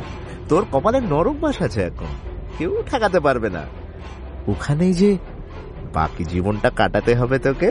তবে বেশি দিন কাটাতে হবে না, ওখানে বেশি দিন কেউ কষ্ট পায় না। 1 মাসের মধ্যেই হয় মরে যায়, না তো পাগল হয়ে যায়। কিন্তু তোমরা ভুল করছো। মসিয়ে ভিলফোর্ট আমাকে ছেড়ে দিয়েছেন। আরে হ্যাঁ রে ছেড়ে দিয়েছেন। হ্যাঁ রে, তাই তো ছেড়ে দিয়েছেন। আর উনি তো তোকে এখানে রেখে যাওয়ার আদেশও দিয়েছেন, সেটা জানিস? এডমন্ডের মাথা গুলিয়ে যাচ্ছিল। মসিয়ে ভিলফোর্ট ভদ্রলোক, তিনি এমনটা করতেই পারেন না। ওর হাত পা ঠান্ডা হয়ে যাচ্ছিল। কি করবে ভেবে ভয় পাচ্ছিল। জলে ঝাঁপিয়ে পড়বে, কোন রকমে সাঁতার কেটে যদি পালিয়ে যাওয়া যায়? ভয়ে মরিয়া হয়ে ধর্মর করে উঠে জলে লাফিয়ে পড়তে গেল এডমন্ড। পলকের মধ্যে কোমরের শিকলে এক হ্যাঁচকা টান মেরে ওকে পেড়ে ফেলে বুকে পা রেখে বন্দুকের নল দিয়ে পিষে ধরল একজন প্রহরী। আর এক পা নড়তে দেখলে তোর খুঁড়ি উড়িয়ে দেবো। ভয় দেখাচ্ছি না, সেরকমই হুকুম আছে। এই দুর্গেই পচে মরবি তুই চিরকাল। চল। শ্যাটো ডিফের দ্বীপ বিরাট উঁচু উঁচু পাথরের চাই দিয়ে তৈরি। গোটা দ্বীপ জুড়ে এই পাথরের উপরি ভাগ মসৃণ করে তৈরি হয়েছিল পাঁচিল ঘেরা দুর্গের এলাকা। তার এক কোণে পাথরের তৈরি প্রকাণ্ড মূল দুর্গ বা কারাগার। প্রহরীরা আতঙ্কে রাগে প্রায় পাগল হয়ে যাওয়া এডমন্ডকে হাজির করল জেলারের অফিসে। তিনি প্রহরীদের থেকে কাগজপত্র নিয়ে সব পড়ে টড়ে বললেন, তুমি এডমন্ড দান্তেজ? আরে বাস, এই বয়সে বোনাপার্টিসদের দলের নাম লিখিয়েছ? আমাকে ফাঁসানো হয়েছে, অন্যায়ভাবে বন্দী করে আনা হয়েছে। সব কয়েদি তাই বলে। আপনারা কেন বুঝছেন না? মসিয়ে ভিলফোর্ট আমায় ছেড়ে দিয়েছেন। আপনাদের সত্যি কোথাও ভুল হচ্ছে। কে ভিলফোর্ট? সহকারী পাবলিক প্রসিকিউটর। তোমার কাগজপত্রে তো তার অফিসের সিলমোহর ঠিকই আছে বাবা। তাহলে অফিস ভুল করেছে। উনি নিশ্চয়ই জানেন না। দয়া করুন, আমার বাড়িতে বুড়ো বাবা আছে, আমার বিয়ে সামনেই। থামা, ফালতু গল্প শোনাতে শোনা তো। ওরকম অনেক কাঁদুনি আমি রোজ শুনি। বোনাপার্টিস চরের আবার কাঁদুনি কিসের? ঘরে ঢুকিয়ে দিচ্ছি, চুপচাপ পড়ে থাকবে। আমি জেলের গভর্নরের সঙ্গে দেখা করতে চাই। ওরে আমার লাট সাহেব, কয়েদিদের গভর্নরের সঙ্গে দেখা করার নিয়ম নেই। তাহলে আমি এখন কি করব? কোথায় যাব? যাবে কুঠুরিতে। এখন থেকে বাকি জীবন সেটাই তোমার গড়বাড়ি। আর কি করবে তা আমি জানি না, তবে কি করবে না সেটা আমি বলতে পারি। 24 ঘন্টা হিংস্র কুকুরের পাল নিয়ে দুর্গ পাহারা দিচ্ছে প্রহরী দল। তাদের বন্দুকের নিশানা ও দাঁতের ধার দুটোই প্রাণ কেড়ে নেয়।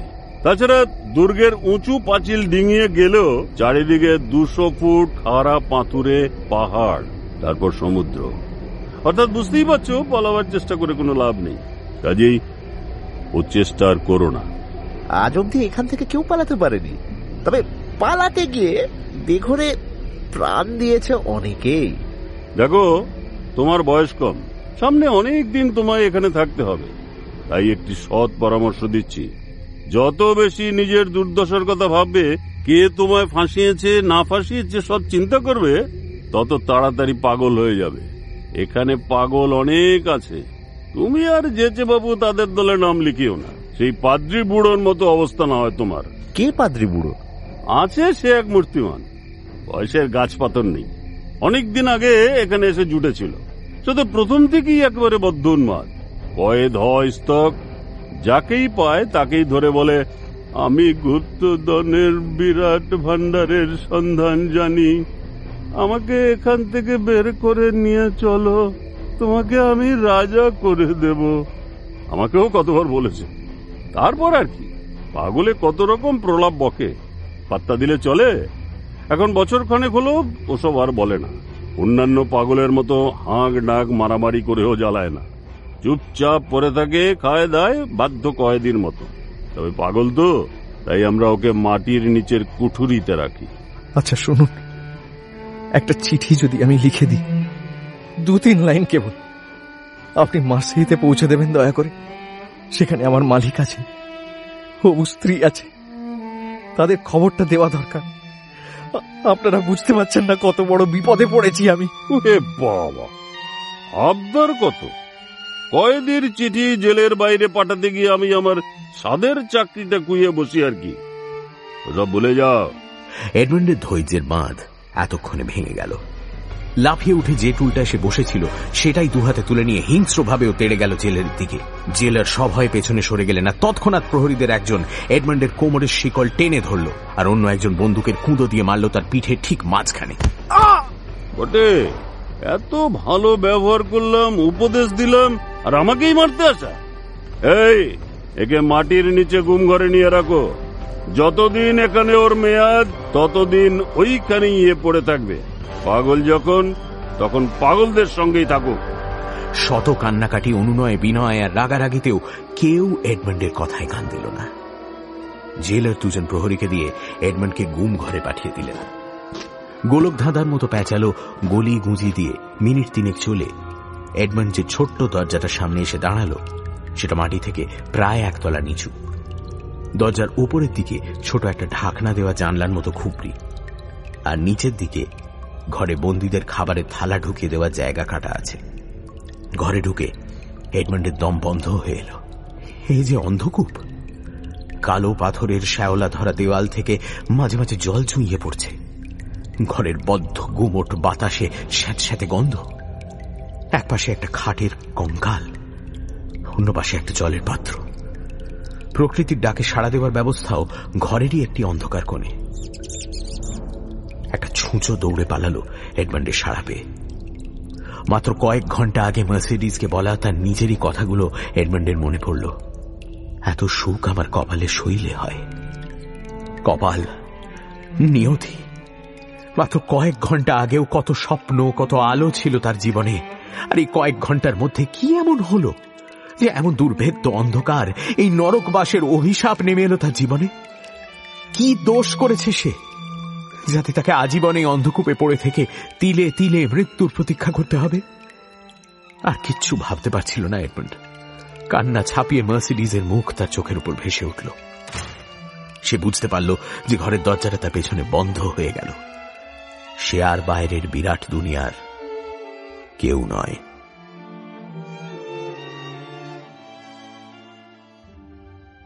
নেপোলিয়ন যে ফ্রান্সে ফিরে আসার মতলব এঁটেছেন সে খবরটা উইলফোর্ট রাজার কানে তুলে দিলেও রাজা অষ্টাদশ লুই তেমন গা করলেন না। ফলে কাজের কাজ কিছুই হল না। 26শে ফেব্রুয়ারি 1815 নেপোলিয়ন প্রহরীদের চোখে ফাঁকি দিয়ে এলবা থেকে বেরিয়ে পড়েছিলেন। 1 মার্চ তিনি সদল বলে কান এর উপকূলে পা রাখলেন। 1000 অনুগামী তার সঙ্গে ছিলই। তার সঙ্গে আরো লোকজন জুটল। সেনাবাহিনীরও একটা বড় অংশ যোগ দিল তার সঙ্গে।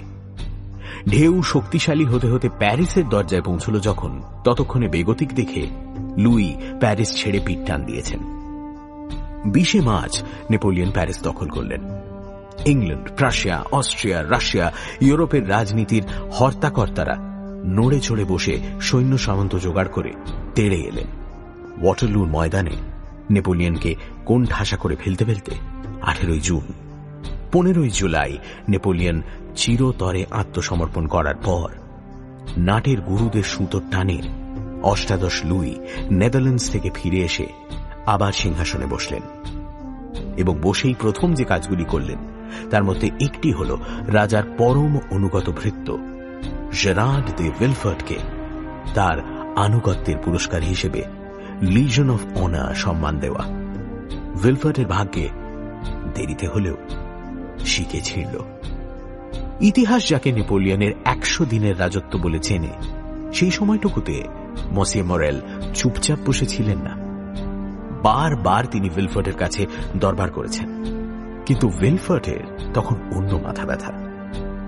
রাজনৈতিক পালাবদলে চাকরি বাঁচানোর জন্য তিনি তখন নিজের বোনাপার্টিস বাবা নয়াটিয়ারের পায়ের কাছে এসে বসতে বাধ্য হয়েছেন। মরেলকে পাত্তা দেওয়ার তাঁর সময় নেই।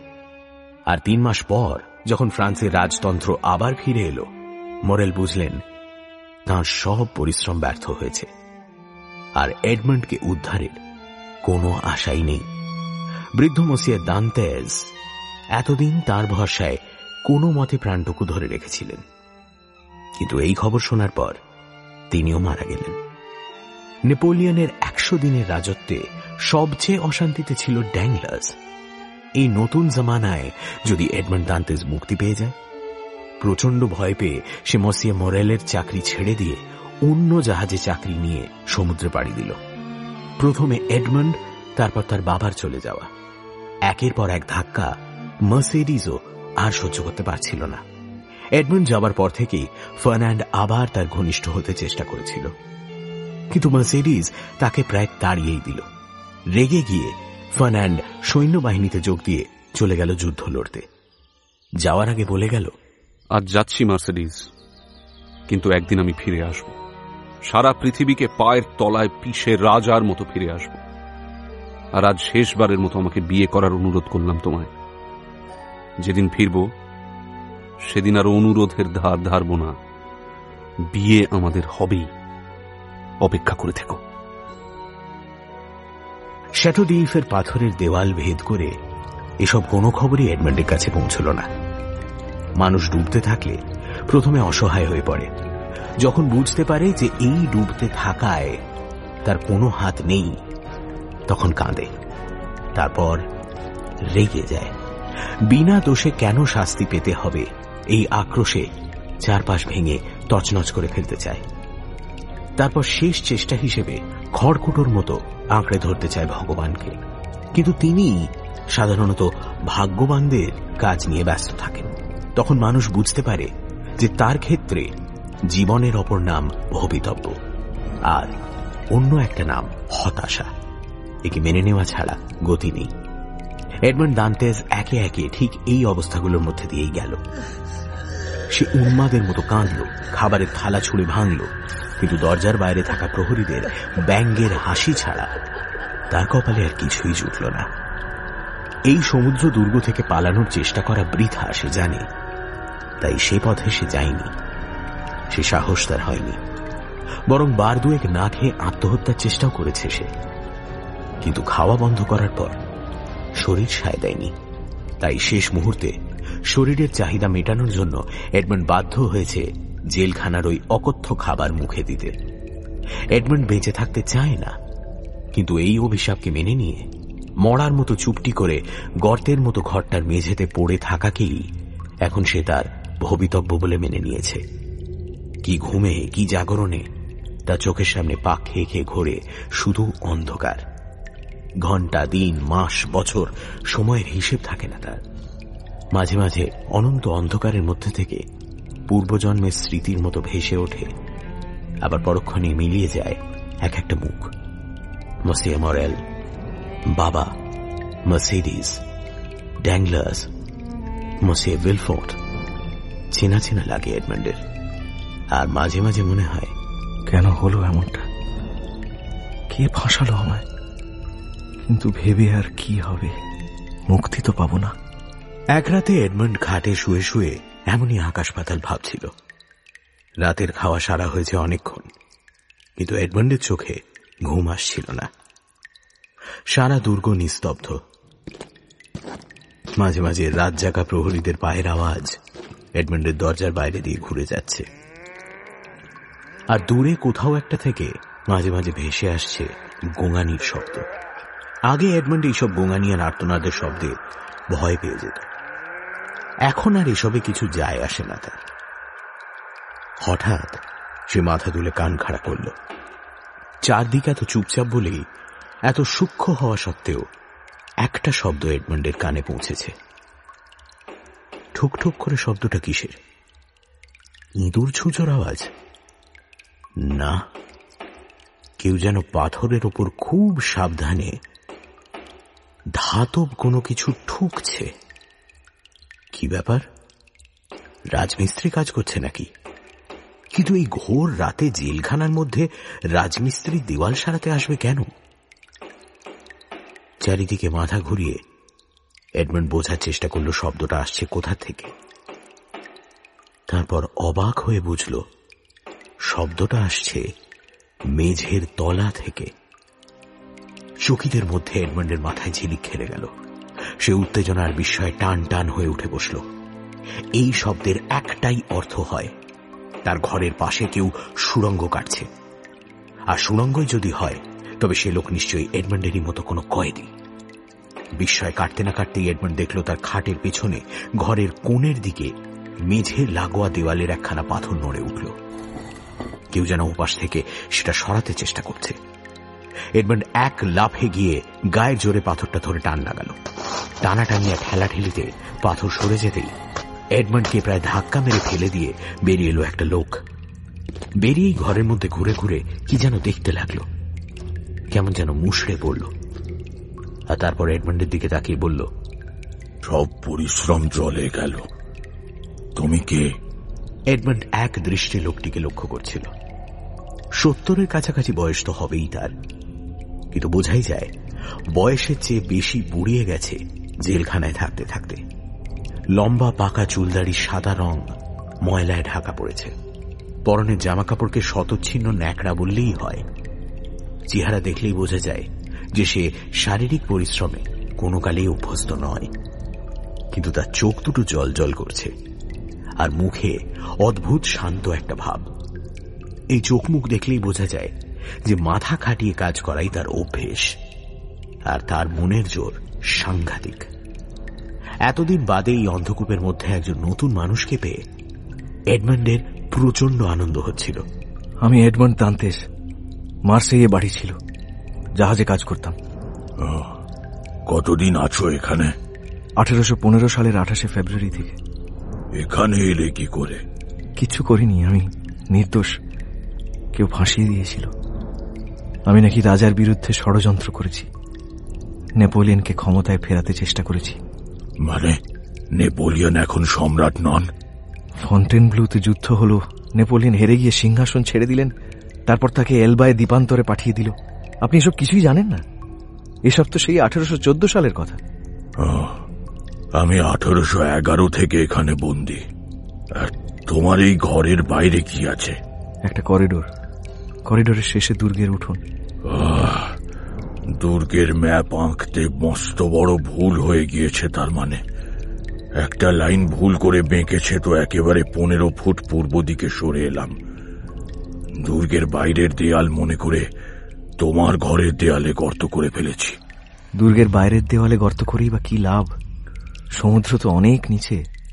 সাহস করে ঝাঁপ দিয়ে পড়তাম, তারপর সাঁতরে গিয়ে উঠতাম কাছাকাছি কোনো একটা দ্বীপে কিংবা খোদ ফ্রান্সেরই মাটিতে। ওভাবে ঝাঁপ দিলে কেউ বাঁচে? এই শরীরে অতখানি সাঁতার কাটতে পারতেন? এ কি পাগলের মতো কথাবার্তা। আমি পাগল নই। তোমার খাটটা টেনে এনে এমন ভাবে দেয়ালের সামনে রাখো যাতে এই গর্তটা ঢাকা পড়ে যায়। আমি আসি। কিন্তু আপনার নামটাই তো বললেন না। আমি 27 নম্বর বন্দী। আমাকে বিশ্বাস করতে ভয় পাচ্ছেন? ভয় পাবেন না, আপনিও বন্দী, আমিও। আপনি পালানোর চেষ্টা করছেন দেখে আমার ভরসা হচ্ছে একটু। কতদিন এই পেয়াদাগুলো ছাড়া অন্য কারোর মুখ দেখি না। আপনাকে আমি ধরিয়ে দেব না। তোমার বয়স অল্প। এই বয়সে মানুষ চট করে বিশ্বাসঘাতকতা শিখে ওঠে না। হাব ভাব দেখে আর কথাবার্তা শুনে মনে হচ্ছে তোমায় বিশ্বাস করা যেতে পারে। বেশ, আমি অ্যাবে ফারিয়া। অ্যাবে মানে পাদ্রী? এডমন্ডের চকিতে মনে পড়ে গেল প্রথম দিন জেলারের বলা সেই পাগল পাত্রী বুড়োর কথা। আপনাকেই বুঝি সবাই অসুস্থ বলে? আরে বলোই না, পাগল বলে কি না? হ্যাঁ, আমি সেই। তার লোকে তো অনেককেই অনেক কিছু বলে। সব কি সত্যি বলে? লোকে তো বলে তুমি নেপোলিয়নের হয়ে রাজার বিরুদ্ধে ষড়যন্ত্রও করেছ। কি ঠিক বলে? এডমন্ড থতমত খেয়ে গেল। সত্যি তো, বুড়োর কথায় যুক্তি আছে। এই পাগলের প্রলাপ নয়। না, ভুল বলে। আচ্ছা, আপনি এখানে কি করে এলেন? সে অনেক কথা। আমি তখন ইটালিতে। স্বপ্ন দেখতাম এক দঙ্গল খুদে খুদে নগর রাষ্ট্র এক হয়ে গিয়ে ইটালি ঐক্যবদ্ধ হবে। ছোট ছোট নগর রাষ্ট্রগুলো আর নিজেদের মধ্যে ঝগড়া করে মরবে না। কোন একজন মহান রাজার ছাতার তলায় স্থাপিত হবে বিরাট ইটালিয়ান সাম্রাজ্য। ঠিক এমনটাই ফ্রান্সকে নিয়ে নেপোলিয়ন ভেবেছিলেন, তবে পরে। তাই বিরাট রাজনৈতিক কাজটা হবে কি করে? আমি তো শাসক নই, সামান্য পাদ্রী। তলোয়ার চালানো আসে না আমার, কলম চালানো আসে। পড়াশোনা করেছি, বিদ্যা বুদ্ধিতে খাটো নই। ভাবলাম ম্যাকিয়াভেলির মতো মহাধুরন্ধর মন্ত্রী হব। কোনো এক ডিউকের পাশে থেকে তাকে মন্ত্রণা দিয়ে তার শাসনের সুতোয় সারা ইটালিকে একসঙ্গে গেঁথে দেব। তা এমনই আমার বুদ্ধির বহর, যে ডিউকটিকে বেছে বসলাম সে দেখা গেল আদতে একটি মুকুট পরা ভাঁড়, দুর্বল, বোকার হদ্দ। সে আমার সমস্ত কথা বাইরে ফাঁস করে দিল। ধরা পড়ে গেলাম। এ হলো সেই 1807 সালের কথা। সেই থেকে আমার বন্দি জীবন শুরু। প্রথমে পিডমন্টে ফেনেস্ত্রেলি দুর্গে বন্দী ছিলাম 1811 পর্যন্ত। তারপর থেকে এখানে আছি আজ প্রায় 10 বছর হলো। এডমন্ডের নিজের ওপর লজ্জা হচ্ছিল একটু একটু। 10 বছরেরও বেশি এই বুড়ো মানুষটি বাইরের দুনিয়াকে দেখেনি। তারপরেও জেলখানা থেকে পালানোর কথা ভাবার মতো মনের জোর তার আছে। শুধু ভেবেই বসে থাকেনি, নিজের হাতে সে সুড়ঙ্গও খুঁড়েছে। কি অদম্য প্রাণ শক্তি! আর সে নিজে কিনা হা হুতাশ করেই কাটিয়ে দিয়েছে এতদিন। লোকটিকে দেখে এডমন্ড অবাক হয়ে যাচ্ছিল, কিন্তু তার অবাক হওয়ার আরো অনেক বাকি ছিল। আপনার ঘর কোথায়?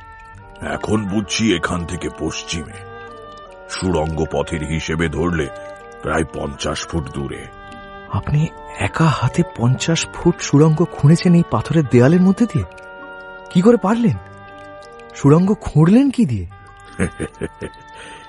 ঈশ্বরের ইচ্ছে আর নিজের মনের জোর থাকলে সব হয়। এই দেখো, এই খন্তাটা, এটা দিয়ে মাটি খুঁড়েছি। কাঠের হাতল, চওড়া লোহার ফলা, কোনো অসুবিধে হয়নি।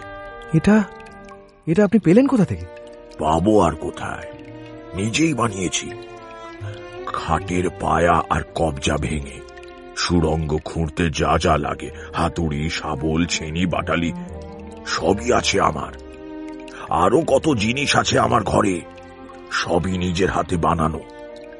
আমার দরকারের জিনিস কেউ তো আর বাইরে থেকে দিয়ে যাবে না। এই যে অবিশ্বাস্য! আমাকে দেখাবেন? দেখবে, তুই দেখবে। বেশ, তাহলে আমার ঘরে এসো। অ্যাবে ফারিয়ার পেছন পেছন এডমন্ড দেওয়ালের গর্তের ভেতর ঢুকে হাত বাড়িয়ে আলগা পাথরটা টেনে গর্তটা ঢাকা দিয়ে দিল। সরু অন্ধকার সুড়ঙ্গের মধ্যে দিয়ে দুজনের পাশাপাশি চলার জায়গা নেই। মাথা নিচু করে হামাগুড়ি দিয়ে চলতে হয়। প্রায় মিনিট 10 চলার পর সামনে পাথরের দেওয়াল পড়ল। অ্যাবে ফারিয়া একটা পাথর সরিয়ে সুড়ঙ্গ থেকে বেরোলেন। এডমন্ডও বেরোল। অ্যাবে ফারিয়ার ঘরটা তার ঘরের চেয়ে বড় নয়, কিন্তু তিনি যে ঘরটাকে যথাসম্ভব পরিপাটি রাখার চেষ্টা করেন সেটা এডমন্ড বুঝতে পারল। ঘরের মেঝে ও দেওয়ালের প্রতিটি পাথরে নানান রকম হিসেব, চিহ্ন, সংখ্যা আর লেখায় ছেয়ে আছে। একদিকে দেওয়ালে একটা গড়ার দেওয়া ঘুলঘুলি আছে এবং উল্টো দিকে দেওয়ালে আঁকা আছে একটা বৃত্ত। তার মধ্যে আর চারপাশে নানান দৈর্ঘ্যের দাগ কাটা আর নানান সংখ্যা ও মাসের নাম লেখা। এটাই অ্যাবে ফারিয়ার ঘড়ি আর ক্যালেন্ডার। এডমন্ড যতই দেখছিল ততই অবাক হয়ে যাচ্ছিল। অ্যাবে ফারিয়া ততক্ষণে তার বিছানার পিছনে মেঝের আরেকটা গর্ত থেকে একটা বড় পুঁটলা বের করে এনেছেন, আর কোনো এক আশ্চর্য উপায়ে আগুনও জ্বেলেছেন। আগুন জ্বালালেন কি করে? আমাদের তো আগুন বা আলো দেওয়ার নিয়ম নেই। যখন মাংস খেতে দেয় তখন তার থেকে চর্বি আলাদা করে রাখি আমি। সেগুলো গলিয়ে তেল হয়। এই কাঠের মধ্যে গর্ত করে তেল ঢেলে রাখি, ছেঁড়া কাপড় দিয়ে সলতে হয়, ব্যাস। আর আগুন জ্বালান কিভাবে? মাঝে মাঝে চামড়ার অসুখের ওষুধ বলে প্রহরীদের থেকে গন্ধক চেয়ে নি। সেই গন্ধ কি আমার দেশ লাই না। এই দেখো আমার বানানো জিনিসপত্র, এই সব জিনিসই আগে অন্য কোনো না কোনো কাজে লাগতো। অ্যাবে ফারিয়া পুঁটলা খুলে একে একে বের করে আনছিলেন ছেনি, বাটালি, হাতুড়ি, ছুরি, বাতিদান, আরো কত কি। জিনিসগুলো কাঠ, লোহা আর ইস্পাত দিয়ে তৈরি। কামারশালায় বানানো যন্ত্রপাতির মতো সুদৃশ্য নয়, কিন্তু কাজে কোনোটাই যে কম নয় সেটা জিনিসগুলো দেখলেই বোঝা যায়। আর প্রত্যেকটার গায়ে ব্যবহারের ছাপ রয়েছে। একটা ছুঁচ পর্যন্ত তৈরি করেছেন অ্যাবে ফারিয়া মাছের কাঁটা দিয়ে। এমনকি বিছানার চাদর আর গায়ের জামা দিয়ে তৈরি করেছেন একটি দড়ির মইও। এই ছুরিটা দেখেছ? এটা আমার বানানো সেরা জিনিস। ছুরিটা সত্যি অসাধারণ। একটা পুরনো বাতিদানকে শান দিয়ে দিয়ে এমন ধারালো করে তোলা হয়েছে যে সামান্য নাড়াচাড়াতেই হাত কেটে যেতে পারে। এডমন্ডের সব দেখতে দেখতে তাক লেগে যাচ্ছিল। কি অদ্ভুত লোক এই অ্যাবেফারিয়া। মাছের বড় কাঁটা আর মাংসের হাড় দিয়ে কলমও বানিয়েছেন দেখছি। এই অন্ধকূপের ভেতর লেখাপড়া? শুধু এই সব বানিয়ে আর সুড়ঙ্গ খুঁড়ে গেলেই কি চলবে?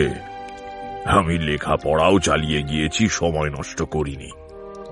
লেখাপড়া, মস্তিষ্কের চর্চা ছাড়া শিক্ষিত মানুষ বাঁচবে কি করে? আমার লেখা বই এই দেখো, গত সপ্তাহেই লেখা শেষ হয়েছে। এই বলে অ্যাবেফারিয়া যে জিনিসটা তুলে ধরলেন সেটা দেখে এডমন্ডের মাথা ঘুরে গেল। 4 ইঞ্চি চওড়া আর 1.5 ফুট লম্বা শক্ত সাদা কাপড়ের অনেকগুলো থাক একসঙ্গে সুতো দিয়ে বাঁধা। ওপরে লেখা ঐক্যবদ্ধ ইতালির শাসন ব্যবস্থা। খুদে খুদে পরিষ্কার হাতের লেখায় ইটালিয়ান ভাষায় লেখা একটি পুরো বইয়ের পাণ্ডুলিপি। ওই যে কোণে পরিত্যক্ত ফায়ার প্লেসটা দেখতে পাচ্ছ, ওতে প্রচুর ঝুলকালি জমে আছে। প্রতি রবিবার আমাদের যে ওয়াইন দেয়, ওই কালি সেই ওয়াইনে গুলে আমার লেখার কালি বানিয়ে নি। এডমন্ডের বিস্ময় আর বাঁধ মানতে চাইছিল না। এ কি অদ্ভুত প্রতিভার সামনে দাঁড়িয়ে আছে সে! কি প্রচন্ড মেধা আর প্রাণ শক্তি! মাথা, মন আর হাত একসঙ্গে হলে মানুষ এমন তাক লাগানো কাজ করতে পারে বুঝি? তাকে দেখে এডমন্ড যেন এতদিন পরে আশা ফিরে পাচ্ছিল। মানুষটির জন্য কষ্ট হচ্ছিল তার। ইস, শুধু যদি সুড়ঙ্গের দিকের আন্দাজটা আপনার ঠিক হতো তাহলে এতক্ষণে আপনি বাইরে বেরিয়ে পড়তে পারতেন। আচ্ছা, এখন আপনি কি করবেন? আবার নতুন করে সুড়ঙ্গ কাটবেন? অ্যাবেফারিয়া কেমন যেন অন্যমনস্ক হয়ে পড়লেন। কিছুক্ষণ পর ম্লান হেসে মাথা নাড়লেন। 4 বছর লেগেছে এই সব যন্ত্রপাতি বানাতে। তারও আগে থেকে জেল ভেঙে পালানো নিয়ে আমার পড়াশোনা আর চিন্তা ভাবনা চলেছে। 2 বছর ধরে একা হাতে ঠুকঠুক করে পাথরের দেয়াল কেটে সুড়ঙ্গ খুঁড়েছি। ইঁদুরের মতো মাটির নিচে ঘাম ঝরিয়েছি। হাত পা কেটে রক্ত পড়েছে। গ্রানাইটের জগদ্দল চাই এত ভারী জিনিস যে হয় তাই জানতাম না কোনোদিন। তাও ঠেলে ঠেলে সরিয়েছি একের পর এক। পিঠের বেদনায় ঘুম হয় না মাঝে মাঝে। এত কিছু করে শেষ মুহূর্তে এসে জানলাম আমার সব পরিশ্রম ব্যর্থ হয়েছে। না হে দান্তেস, আর না, যথেষ্ট হয়েছে। আবার নতুন করে সুড়ঙ্গ খোঁড়ার স্বাদ বা সাধ্য কোনোটাই আমার নেই। কেন? আপনি এতদিন ধরে পালানোর স্বপ্ন দেখেছেন, এত পরিকল্পনা করেছেন, আর একটু আশা রাখুন। আর এবারে তো আমিও থাকবো আপনার সঙ্গে। খাটাখাটুনি যা করার আমি করব। আবার যে আমার আন্দাজে ভুল হবে না তা কে বলতে পারে? দান্তেস, ইতিহাসে খুব কম উদাহরণই আছে যেখানে জেলখানা থেকে বন্দী কাকপক্ষীকেও টের পেতে না দিয়ে অক্ষতভাবে পালাতে পেরেছে। আমার পালানোতেও অনেক ঝুঁকি ছিল। জীবন বাজি রেখে সেসব ঝুঁকি একবারই নেওয়া যায়, দ্বিতীয়বার না। আর তাছাড়া আমার বয়স হয়েছে। এই বয়সে নতুন করে আর ওই খাটুনি বা ঝুঁকি কোনোটারই ভার বইতে পারবো না। হ্যাঁ, ঈশ্বর যদি পরে কখনো কোনো সুযোগ করে দেন তখন দেখা যাবে। তাহলে আমার কি হবে? তুমিও আমার সঙ্গে থাকবে। তুমি তো আজ থেকে আমার সঙ্গেই আছো। আপনি কথায় কথায় ঈশ্বরকে ডাকেন। কই, তিনি তো আপনার সহায় হলেন না। আপনার সঙ্গে থাকলে তিনি আমারই বা সহায় হবেন কেন? ঈশ্বরের ইচ্ছে না থাকলে কিছুই হয় না বাবা। এই ছুরি হাতুড়ি যেমন আমার হাতে বানানো, তেমনি আমরা সবাই তাঁরই হাতে বানানো যন্ত্রপাতি। তার ইচ্ছেতেই আমরা কাজ করি। তার হয়তো ইচ্ছে নয় যে আমার মুক্তি হোক।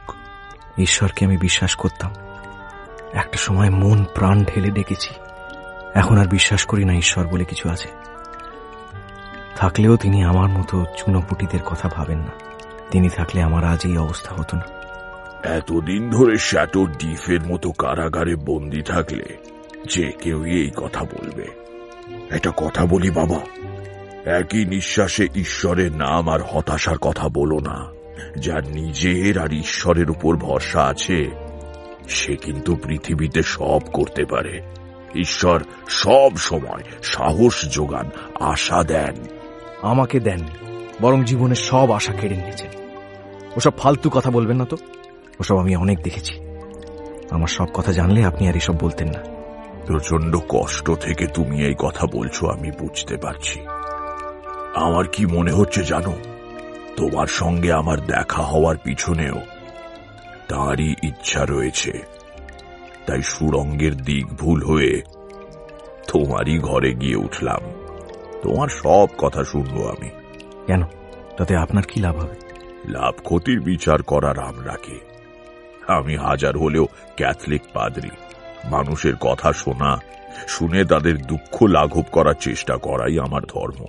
আর এই জেলখানায় যে আমারই মতো কষ্ট ভোগ করছে, সে আমার বন্ধু। বন্ধুর প্রতিও কিছু কর্তব্য থাকে। এডমন্ডের মনে যে দুঃখ আর অধৈর্য ভাব দলা পাকিয়ে উঠছিল, তা আস্তে আস্তে সরে যাচ্ছিল। অ্যাবে ফারিয়াকে ক্ষণিকের উত্তেজনায় ওই রকম কড়া কথাগুলো শোনানোর জন্য এবার অনুতাপও হচ্ছিল তার। তাড়াতাড়ি করে কিছু বলার জন্য মুখ খুলতেই অ্যাবে ফারিয়া বলে উঠলেন, না, এখন কিছু শুনবো না তোমার থেকে। রাত বেড়েছে, আমি ক্লান্ত, তুমিও। এখন তুমি তোমার ঘরে ফিরে যাও। তাছাড়া প্রহরীদের পরের রাউন্ডে বেরোনোর সময় হয়ে গেছে। তোমার ঘরে উঁকি মেরে তোমাকে দেখতে না পেলে বিপদ হবে। কাল সকালে ফাঁক বুঝে চলে এসো, তখন শুনবো তোমার সব কথা। নিজের ঘরে ফিরে এসে বাকি রাত এডমন্ডের ঘুম এলো না। সে কেবল অ্যাবে ফারিয়ার কথাই ভাবছিল। কি আশ্চর্য প্রতিভা! মাথা খাটিয়ে কি অদ্ভুতভাবে যন্ত্রপাতিগুলো তৈরি করেছেন। নিজের ওপর এমন নিয়ন্ত্রণ, এমন মনের জোর। জ্ঞানী মানুষ বলেই এসব সম্ভব হয়েছে। তার নিজের পড়াশোনা বলতে অক্ষর পরিচয়টুকু হয়েছিল কেবল। অ্যাবে ফারিয়ার মতো কেউ যদি ছোটবেলায় ওকে পড়াতেন, তাহলে হয়তো ওকে মুখ্যু হয়ে থাকতে হতো না, আর আজ এই দশাও হতো না ওর। তাহলে কত কি জানতে পারত চারপাশের জগৎ সম্পর্কে। অ্যাবে ফারিয়া ওর সব কথা শুনবেন বলেছেন। বলবেও, সবই বলবে। শুধু তাই নয়, এডমন্ড ঠিক করল যে সে ওকে জিজ্ঞাসা করবে কেন তাকে এই বন্দী দশার অভিশাপ ভোগ করতে হচ্ছে। পারলে একমাত্র এই অশেষ বুদ্ধিমান মানুষটি ওর বন্দী হওয়ার রহস্য উদ্ঘাটন করতে পারবেন। প্রহরীদের সকালের টহল শেষ হওয়ার পর একটু ফাঁক পেয়েই এডমন্ড সুড়ঙ্গে নেমে অ্যাবে ফারিয়ার ঘরে চলে গেল। অ্যাবে ফারিয়া যেন তার অপেক্ষাতেই বসেছিলেন। এবার আর তিনি এডমন্ডকে কথা বলতে কোনো বাধা দিলেন না। এডমন্ড সব খুলে বলল। ক্যাপ্টেন লিক্লেয়ারের কাছ থেকে চিঠি নেওয়া থেকে শুরু করে শ্যাটো ডিফে এসে পৌঁছানো পর্যন্ত যা যা হয়েছে, যা যা সে জানে, কিছুই লুকল না। অবশেষে কাহিনী শেষ করে বলল, আমি দিন রাত এক করে অনেক ভেবেছি, কি এমন হলো যার জন্য এই আজীবন বন্দী থাকার অভিশাপ আমি কুড়লাম। কোনো উত্তর পাইনি। পুরো ব্যাপারটাই আমার কাছে একটা দুর্বোধ্য দুঃস্বপ্ন। দেখো এডমন্ড, কারণের কান ধরে টানলেই কাজের মাথা আসে। তুমি বন্দী হওয়া ইস্তক এমন হতভম্ব হয়ে আছো যে নিজের যুক্তি বুদ্ধিকে কাজে লাগিয়ে ভাবোইনি। ভাবলে তোমাকে ফাঁসিয়ে লেখা বেনামি চিঠিটার পিছনে লুকিয়ে থাকা মানুষগুলোকেও দেখতে পেতে। কিন্তু আমার তো তেমন কোনো শত্রু কোনোদিনই ছিল না। জাহাজের সবাই আমাকে পছন্দ করত। মসিয়ে মোরেল যদি তাদের নিজেদের মধ্যে থেকে কাউকে ক্যাপ্টেন বেছে নিতে বলতেন, তাহলেও তারা আমাকেই বেছে নিত। একটা অপরাধ ঘটলে সবার আগে দেখতে হয় তাতে কার কি লাভ আছে। তুমি বন্দী হলে, তোমার জাহাজের ক্যাপ্টেন হওয়াও হলো না, আর বিয়েটাও ভেস্তে গেল। আচ্ছা, এক এক করে দেখা যাক। তুমি জাহাজের ক্যাপ্টেন হও, সেটা চাইতো না এমন কেউ ছিল? না তো, না। দাঁড়ান, হ্যাঁ ছিল। ড্যাংলার্স জাহাজের হিসেব নিকেশ ওই রাখত। ও আমাকে পছন্দ করত না। সিনিয়র হিসেবে ওরই আগে ক্যাপ্টেন হওয়ার কথা ছিল। ভেবে বলো তো, ক্যাপ্টেন যখন তোমাকে চিঠিটা দিয়েছিলেন তখন সে কি কাছাকাছি ছিল? হ্যাঁ ছিল, ঘরে উঁকি মারছিল। অর্থাৎ ড্যাংলার্স দেখে ফেলেছিল। আচ্ছা, এবার বলো, এলবা থেকে যে চিঠিটা তুমি নিয়ে আসছিলে সেটা দ্বীপ থেকে জাহাজে এসে তোমার ব্যাগে রাখার আগে পর্যন্ত তোমার হাতেই ছিল কি? আর যদি তাই থাকে, তবে সেটা নিয়ে তুমি সবাইকার সামনে জাহাজের কাজকর্ম করেছিলে কি, অন্তত কিছুক্ষণের জন্য? হ্যাঁ, হাতেই ছিল। জাহাজে ফিরে এসেই আমি অনেকক্ষণ ধরে স্টিয়ারিং এর সামনে সবাইয়ের সঙ্গে কথা বলছিলাম। তার মানে তখনই ড্যাংলার্স এই নতুন চিঠিটা দেখে ফেলে থাকতে পারে। চিঠিটার গায়ে প্যারিসে যেখানে চিঠি পৌঁছতে হবে সেই ঠিকানা লেখা ছিল নিশ্চয়ই। শুধু প্যারিস লেখা ছিল। ওই যথেষ্ট। এডমন্ড, তুমি নেহাতি বাচ্চা ছেলে, ভালো মানুষ, তাই ড্যাংলার্সকে সন্দেহ করনি। যে কেউ চোখ বুঝেই বলে দেবে যে ড্যাংলার্সই নাটের গুরু। আচ্ছা, তুমি যে মার্সিডিজকে বিয়ে করতে পারলে না, তাতে কার লাভ হলো? ফার্নান্ড মন্ডেগো বলে একটা ছেলে মার্সিডিজকে ভালোবাসত। সে চায়নি আমি ওকে বিয়ে করি, কিন্তু সে তো তরোয়াল নিয়ে মারামারি করার মতো ছেলে। তার মাথায় বেনামি চিঠি লেখার সূক্ষ্ম মতলব আসবে না। অর্থাৎ ছেলেটি সাহসী। আচ্ছা, ভেবে বলো তো, ড্যাংলার্সের সঙ্গে ফার্নান্ডের ঘনিষ্ঠতা ছিল? বন্দী হওয়ার কিছুদিন আগেই বিকেলে দুজনকে একসঙ্গে দেখেছিলাম। আমার একটু অবাক লেগেছিল, কিন্তু তুমি তলিয়ে ভাবনি। তুমি সবাইকেই নিজের মতো ভালো মানুষ ভেবেছিলে। এডমন্ড, আমার বিশ্বাস চিঠিটা বেনামে লিখেছিল ড্যাংলার্স, আর সেটাকে যথাস্থানে পৌঁছে দিয়েছিল ফার্নান্ড। ফাদার, আমার সমস্ত কিছু গুলিয়ে যাচ্ছে। আপনি এসব কি বলছেন? আমি যে স্বপ্নেও ভাবিনি। আচ্ছা, তাহলে তো আমার বন্দী হওয়ার রহস্যটা থেকেই যায়। ড্যাংলার্স বা ফার্নান্ডের তো আমাকে আজীবন বন্দী করে রেখে দেওয়ার অসীম ক্ষমতা নেই। না, নেই। সেইখানে আমাদের উইলফোর্ডকে নাড়াচাড়া করে দেখতে হবে। একজন উইলফোর্ডকে আমি চিনতাম। সে অবশ্য অন্য নামে নিজের পরিচয় দিত। তার এতদিনে বয়স হয়ে যাওয়ার কথা। তুমি যার কথা বলছো এ তার ছেলে হতে পারে। তবে ওই বাপের এই ছেলে অবশ্য হতেই পারে, কিন্তু যদি হয় একমাত্র, তাহলেই অঙ্কটা মেলে। আচ্ছা এডমন্ড, তুমি বলছো উইলফোর্ড তোমার সঙ্গে আগাগোড়া খুব ভদ্র ব্যবহার করেছিলেন, তাই তো? আগাগোড়া? তার মতো ভদ্রলোক আমি এই জীবনে দেখিনি। আর ব্যবহারে কখনো একটুও পরিবর্তন তোমার নজরে পড়েনি? বিশেষ করে চিঠিটা খুলে দেখার পর? ভাবো এডমন্ড, ভাবো। উত্তরটা কিন্তু খুব জরুরি। আশ্চর্য, আপনি কি করে জানলেন? চিঠিটা খুলেই উনি পুরো ফ্যাকাশে হয়ে গিয়েছিলেন। প্রচন্ড ভয় পেলে যেমনটা হয়। খানিকক্ষণ চোখ বুজে বসেছিলেন, তারপরে চিঠিটা পুড়িয়ে ফেললেন। আর তারপর একবার ভীষণ রেগে উঠেছিলেন যখন আমাকে যখন বলছিলেন কার কাছে চিঠি নিয়ে যাচ্ছি সে কথা যেন কাউকে না বলি। তখন চিঠিটা তুমি প্যারিসে নয়াটিয়ার বলে একজনের কাছে নিয়ে যাচ্ছিলে, তাই না এডমন্ড? আপনি কি জাদু জানেন? আপনি কি করে জানলেন? জাদু টাদু কিছু না এডমন্ড। আমি নয়াটিয়ারকে চিনতাম এককালে। নেপোলিয়নের চরম সমর্থক ছিল সে। এদিকে তার শ্বশুর বাড়ি ছিল পুরনো রাজতন্ত্রের সমর্থক। শ্বশুরের মদতে ওর স্ত্রী, ছেলে সবাই ওকে ত্যাগ করেছিল। ওর পুরো নাম ছিল নয়াটিয়ার ডে উইলফোর্ড। মানে যে উইলফোর্ডকে তুমি দেখেছ, নয়াটিয়ার তার বাবা। উইলফোর্ড রাজকর্মচারী। সে কি চাইবে যে সবাই জেনে ফেলুক তার বাবা বোনাপার্টিস্ট ষড়যন্ত্রকারী? সেই জন্যেই তড়িঘড়ি চিঠি পুড়িয়ে ফেলা। সেই জন্যেই যাতে চিঠির ব্যাপার কাকপক্ষিতেও টের না পায় সেই শপথ করিয়ে নেওয়া। এই তো মাথা খুলেছে দেখছি। সত্যিটা এবারে নজরে আসছে তো। নিজের পিঠ বাঁচাতে, নিজের বাবাকে বাঁচাতে তোমাকে বলির পাঁঠা বানিয়েছে উইলফোর্ড। এত বছর বন্দী থাকার অঙ্ক মিলেছে তো এবার? এডমন্ডের মাথার ভেতরে একের পর এক বাজ পড়ছিল, যেন কান ভোঁ ভোঁ করছিল। অ্যাবে ফারিয়ার কথাগুলো ওর বিশ্বাসই হচ্ছিল না, কিন্তু কথাগুলোর পেছনে যে যুক্তি রয়েছে তাকে তো অগ্রাহ্য করা যায় না। ড্যাংলার্স, ফার্নান্ড, এত নিচে মানুষ নামতে পারে নিজের স্বার্থ সিদ্ধির জন্য। আর যে মানুষটাকে এডমন্ড এই বিপদের মধ্যেও চরম শ্রদ্ধার চোখে দেখে এসেছে, সেই মানুষটাই নিজের হাতে ওর কফিনের শেষ পেরেকটা পুঁতেছে। উইলফার্টের বলা কয়েকটা কথা আগুনের মতো ছ্যাঁকা দিয়ে গেল এডমন্ডের স্মৃতিতে। পৃথিবীতে বহুরূপী ভদ্রবেশী শয়তানের তো অভাব নেই।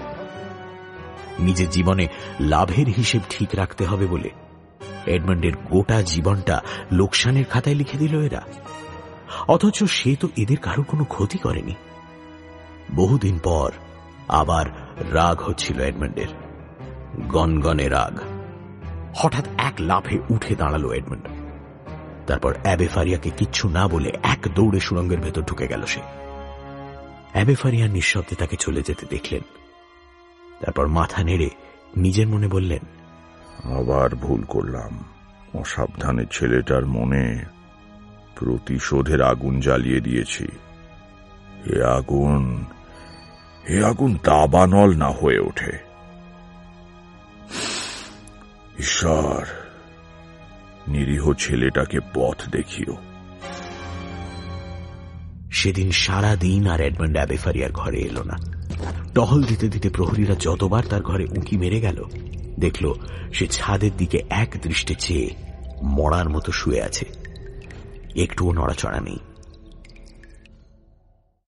পরের দিন দুপুরে অ্যাবে ফারিয়া একটা নতুন কলম বানাচ্ছিলেন। এমন সময় দেওয়ালের পাথর সরিয়ে এডমন্ড তাঁর ঘরে ঢুকল। তার চোখ লাল, চুল উস্কো খুস্কো। চোখ মুখে চেহারা দেখেই বোঝা যায় যে সে সারাদিন ঘুমোয়নি। আর আন্দাজ করা যায় তার মনের মধ্যে কি উথাল পাথাল চলছে। অ্যাবে ফারিয়া একটা দীর্ঘশ্বাস ফেলে বললেন, এসো এসো, তোমার জন্য খুব চিন্তা হচ্ছিল। কিন্তু এডমন্ড, আমাকে আবার নতুন সুড়ঙ্গ খোঁড়ার কথা বলো না তুমি। এডমন্ড অনেক কিছু বলবে বলে তৈরি হয়ে এসেছিল, কিন্তু এই কথাটা শুনে কেমন থমকে গেল। এরপরেও বলবেন আপনি জাদু জানেন না? জাদু টাদু কিছু জানি না, তবে মানুষের চরিত্র বুঝে তাদের মন পড়তে পারি। তোমার মনে যে ঝড় চলছে তার জন্য আমি খানিকটা দায়ী।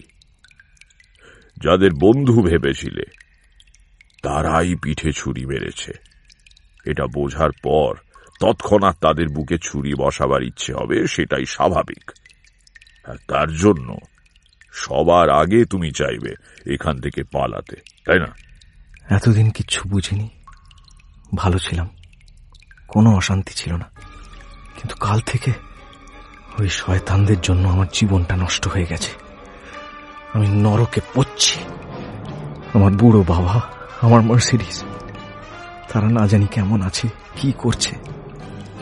ওই শয়তানগুলোকে শাস্তি না দেওয়া পর্যন্ত আমার শান্তি নেই। ফাদার, আপনি জানেন না আমার কত বড় উপকার আপনি করেছেন। জানি, উপকারটা করে তোমাকে শয়তানের পথে এগিয়ে দিলাম কিনা সেটা সময়ই বলবে। সেই জন্যই আপনাকে আমাকে সাহায্য করতেই হবে ফাদার। চলুন দুজনেই পালাই। আপনি রাস্তা বলে দিন, আমি সুড়ঙ্গ খুঁড়ব। সময় আসুক, ঈশ্বরই রাস্তা বলে দেবেন। ঈশ্বর ঈশ্বর ঈশ্বর, তার ভরসায় অনেকদিন বসে থেকেছি আমি, আর থাকলে চলবে না। আমাকে জেল থেকে পালানোয় সাহায্য করতে আপনার এত আপত্তি কিসের? আপনি ওদের দলে নাম লিখিয়েছেন নাকি? শান্ত হও এডমন্ড, শান্ত হও। এত রাগ করলে প্রতিশোধ নেওয়ার আগেই তো তুমি শেষ হয়ে যাবে। তোমাকে পালাতে সাহায্য করব না তা তো আমি বলিনি, কিন্তু তুমি যখন এক্ষুনি সুড়ঙ্গ কাটতে চাইছো তখন ওই তো আমার যন্ত্রপাতিগুলো পড়েই রয়েছে, নিয়ে কাজ শুরু করে দাও না, তোমার যেখান থেকে খুশি। কিন্তু এডমন্ড, একটা কথা ভালো করে ভেবে দেখো তো, এই দুর্ভেদ্য দুর্গ থেকে যদি বা বেরোতে পারো, ওই 3 জনের উপর প্রতিশোধটা নিতে পারবে তো? মানে কেন পারবো না? এক এক করে কিছুই করতে পারবে না তুমি। বাইরের পৃথিবীটাকে ওরা চেনে, ওদের শিক্ষা আছে, শক্তি আছে, অর্থ আছে। তোমার কি আছে? তুমি এত বছর ধরে কি করেছো জেলখানার অন্ধকারের মধ্যে চুপ করে বসে থাকা ছাড়া? কিচ্ছু না। আর আজ সবটা বুঝতে পেরে হঠাৎ রাগে অন্ধ হয়ে ওদের মারতে ছুটেছ। এডমন্ড স্তব্ধ হয়ে রইল। অ্যাবে ফারিয়া বলে চললেন, এমনিতেই ওরা তোমার থেকে শক্তিশালী। তুমি সাদাসিধে মানুষ, তোমাকে কোণঠাসা করে আরো শক্তিহীন করে ফেলেছে ওরা। এতদিনে ওদের ক্ষমতা নিশ্চয়ই অনেক বেড়েছে। জেল পালানো আসামি এডমন্ড ডান্টেস তো ওদের কাছে সহজ শিকার। তোমার অন্ধ রাগ তোমাকে আরো সহজে ওদের হাতের মুঠোয় নিয়ে গিয়ে ফেলবে। ভাবো এডমন্ড, ভাবো। রাগের মাথায় হুট করে কিছু করে বসো না জীবনে। তাহলে আপনি কি করতে বলেন? তোমাকে তৈরি হতে হবে এডমন্ড। ওদের চিনতে হবে নিজের হাতের তালুর মতো করে, নইলে তোমার বাইরে বেরোনো বিফলে যাবে। ক্ষমতায় ওদের চেয়ে বড় হয়ে উঠলে তবেই একমাত্র ওদের শাস্তি দিতে পারবে তুমি। এতগুলো শত্রুর মুখোমুখি হওয়ার মতো ক্ষমতা তোমাকে পেতে হবে। তার জন্য কি করতে হবে?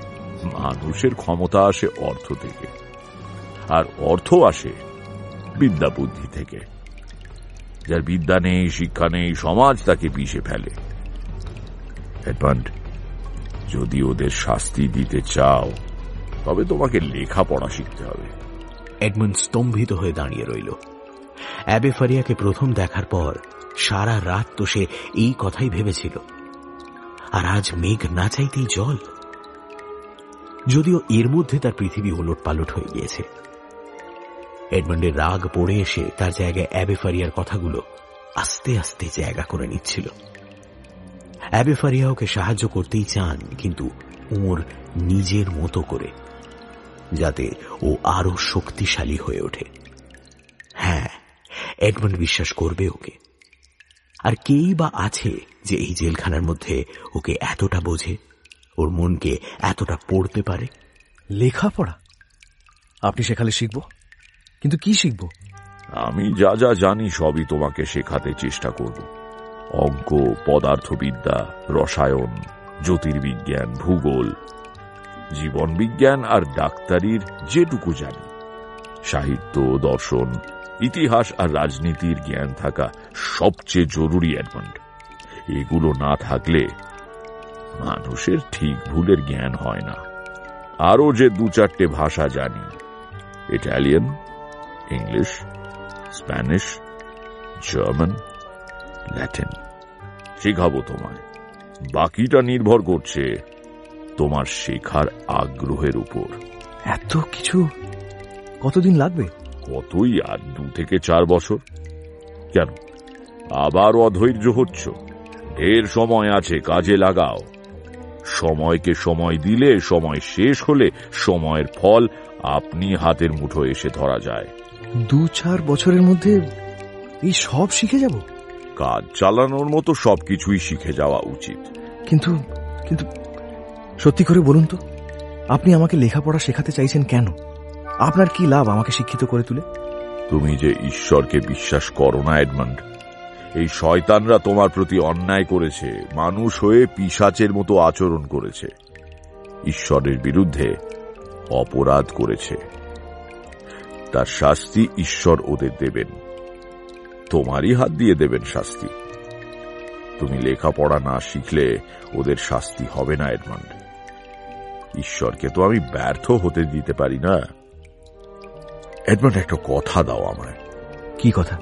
ওদের উপর প্রতিশোধ নিতে গিয়ে তুমি ওদের মতো রাক্ষস হয়ে উঠো না কখনো। তোমাকে মানুষ হওয়ার শিক্ষা দেব আমি। তুমি মানুষ হও, যে মানুষ ঈশ্বরের হাতের যন্ত্র। প্রতিশোধ নিলে তোমার ঈশ্বরে বিশ্বাস ফিরে আসবে আমি জানি, কিন্তু প্রতিশোধ নিতে নিতে তুমি ঈশ্বরের থেকে দূরে সরে যেও না। তুমি ঈশ্বরের হাতের বজ্র হয়ে ওদের শাস্তি দেবে, নিজের রক্ত পিপাসা মেটানোর জন্য নয়। আমি চেষ্টা করব। কাল থেকে তোমার পড়াশোনা আরম্ভ হবে। অ্যাবে ফারিয়ার জ্ঞানের পরিধি যেমন বিশাল, তাঁর স্মৃতিশক্তিও তেমনই অদ্ভুত, আর তেমনই সহজ তার মুখে মুখে শিক্ষা দেওয়ার পদ্ধতি। বন্দী হওয়ার আগে তার ঘোরাফেরা ছিল ইটালির অভিজাত মহলে। কাজেই শুধু পুঁথিগত বিদ্যা নয়, তিনি এডমন্ডকে শেখাতে লাগলেন আদব কায়দাও। এডমন্ডও দেখা গেল ছাত্র হিসেবে অত্যন্ত মনোযোগী আর আগ্রহী।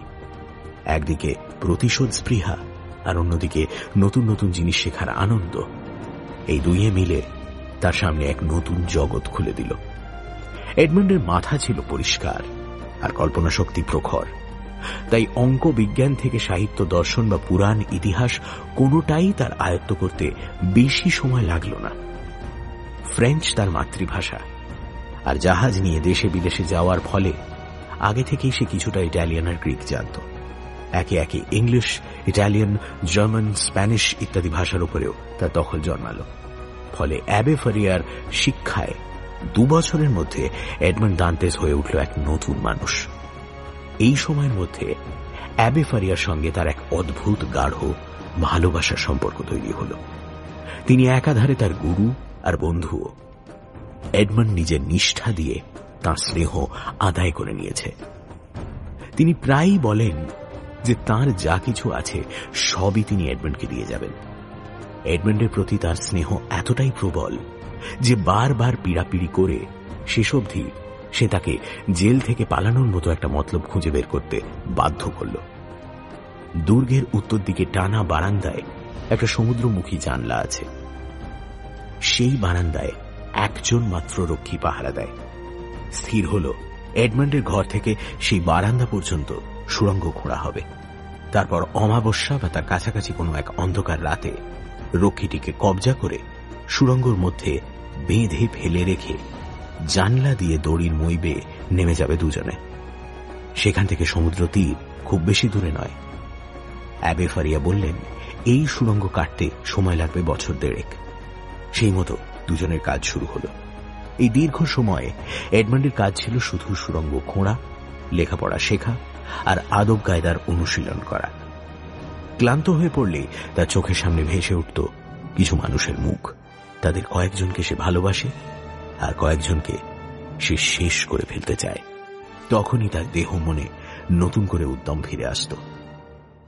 সুড়ঙ্গ কাটার কাজ যখন প্রায় শেষ হয়ে এসেছে, এখন যে কোনো দিনই পালানো যেতে পারে, সেই সময় একদিন এডমন্ডের ঘরে দুজনে কথা বলছিল। হঠাৎ অ্যাবে ফারিয়া কেমন যেন কেঁপে উঠলেন। একবার, দুবার তার কথা থেমে গিয়ে হাত পা শক্ত হয়ে উঠে ঠকঠক করে কাঁপতে লাগলো।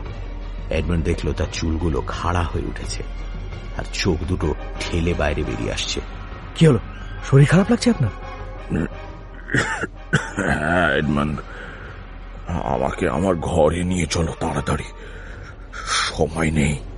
দুজনে মিলে সুড়ঙ্গে ঢুকতেই অ্যাবে ফারিয়া এলিয়ে পড়লেন। এডমন্ড বুঝতে পারল তাঁর চলার ক্ষমতা নেই। সে তাকে পাঁজা কোলা করে টেনে নিয়ে চলল। সরু সুড়ঙ্গের মধ্যে একজন পূর্ণবয়স্ক মানুষকে কোলে নিয়ে চলাই দায়। তবু এডমন্ড যত দ্রুত সম্ভব চলল। তার ভয় করছিল, কি হয়েছে কিছুই বুঝতে পারছিল না সে।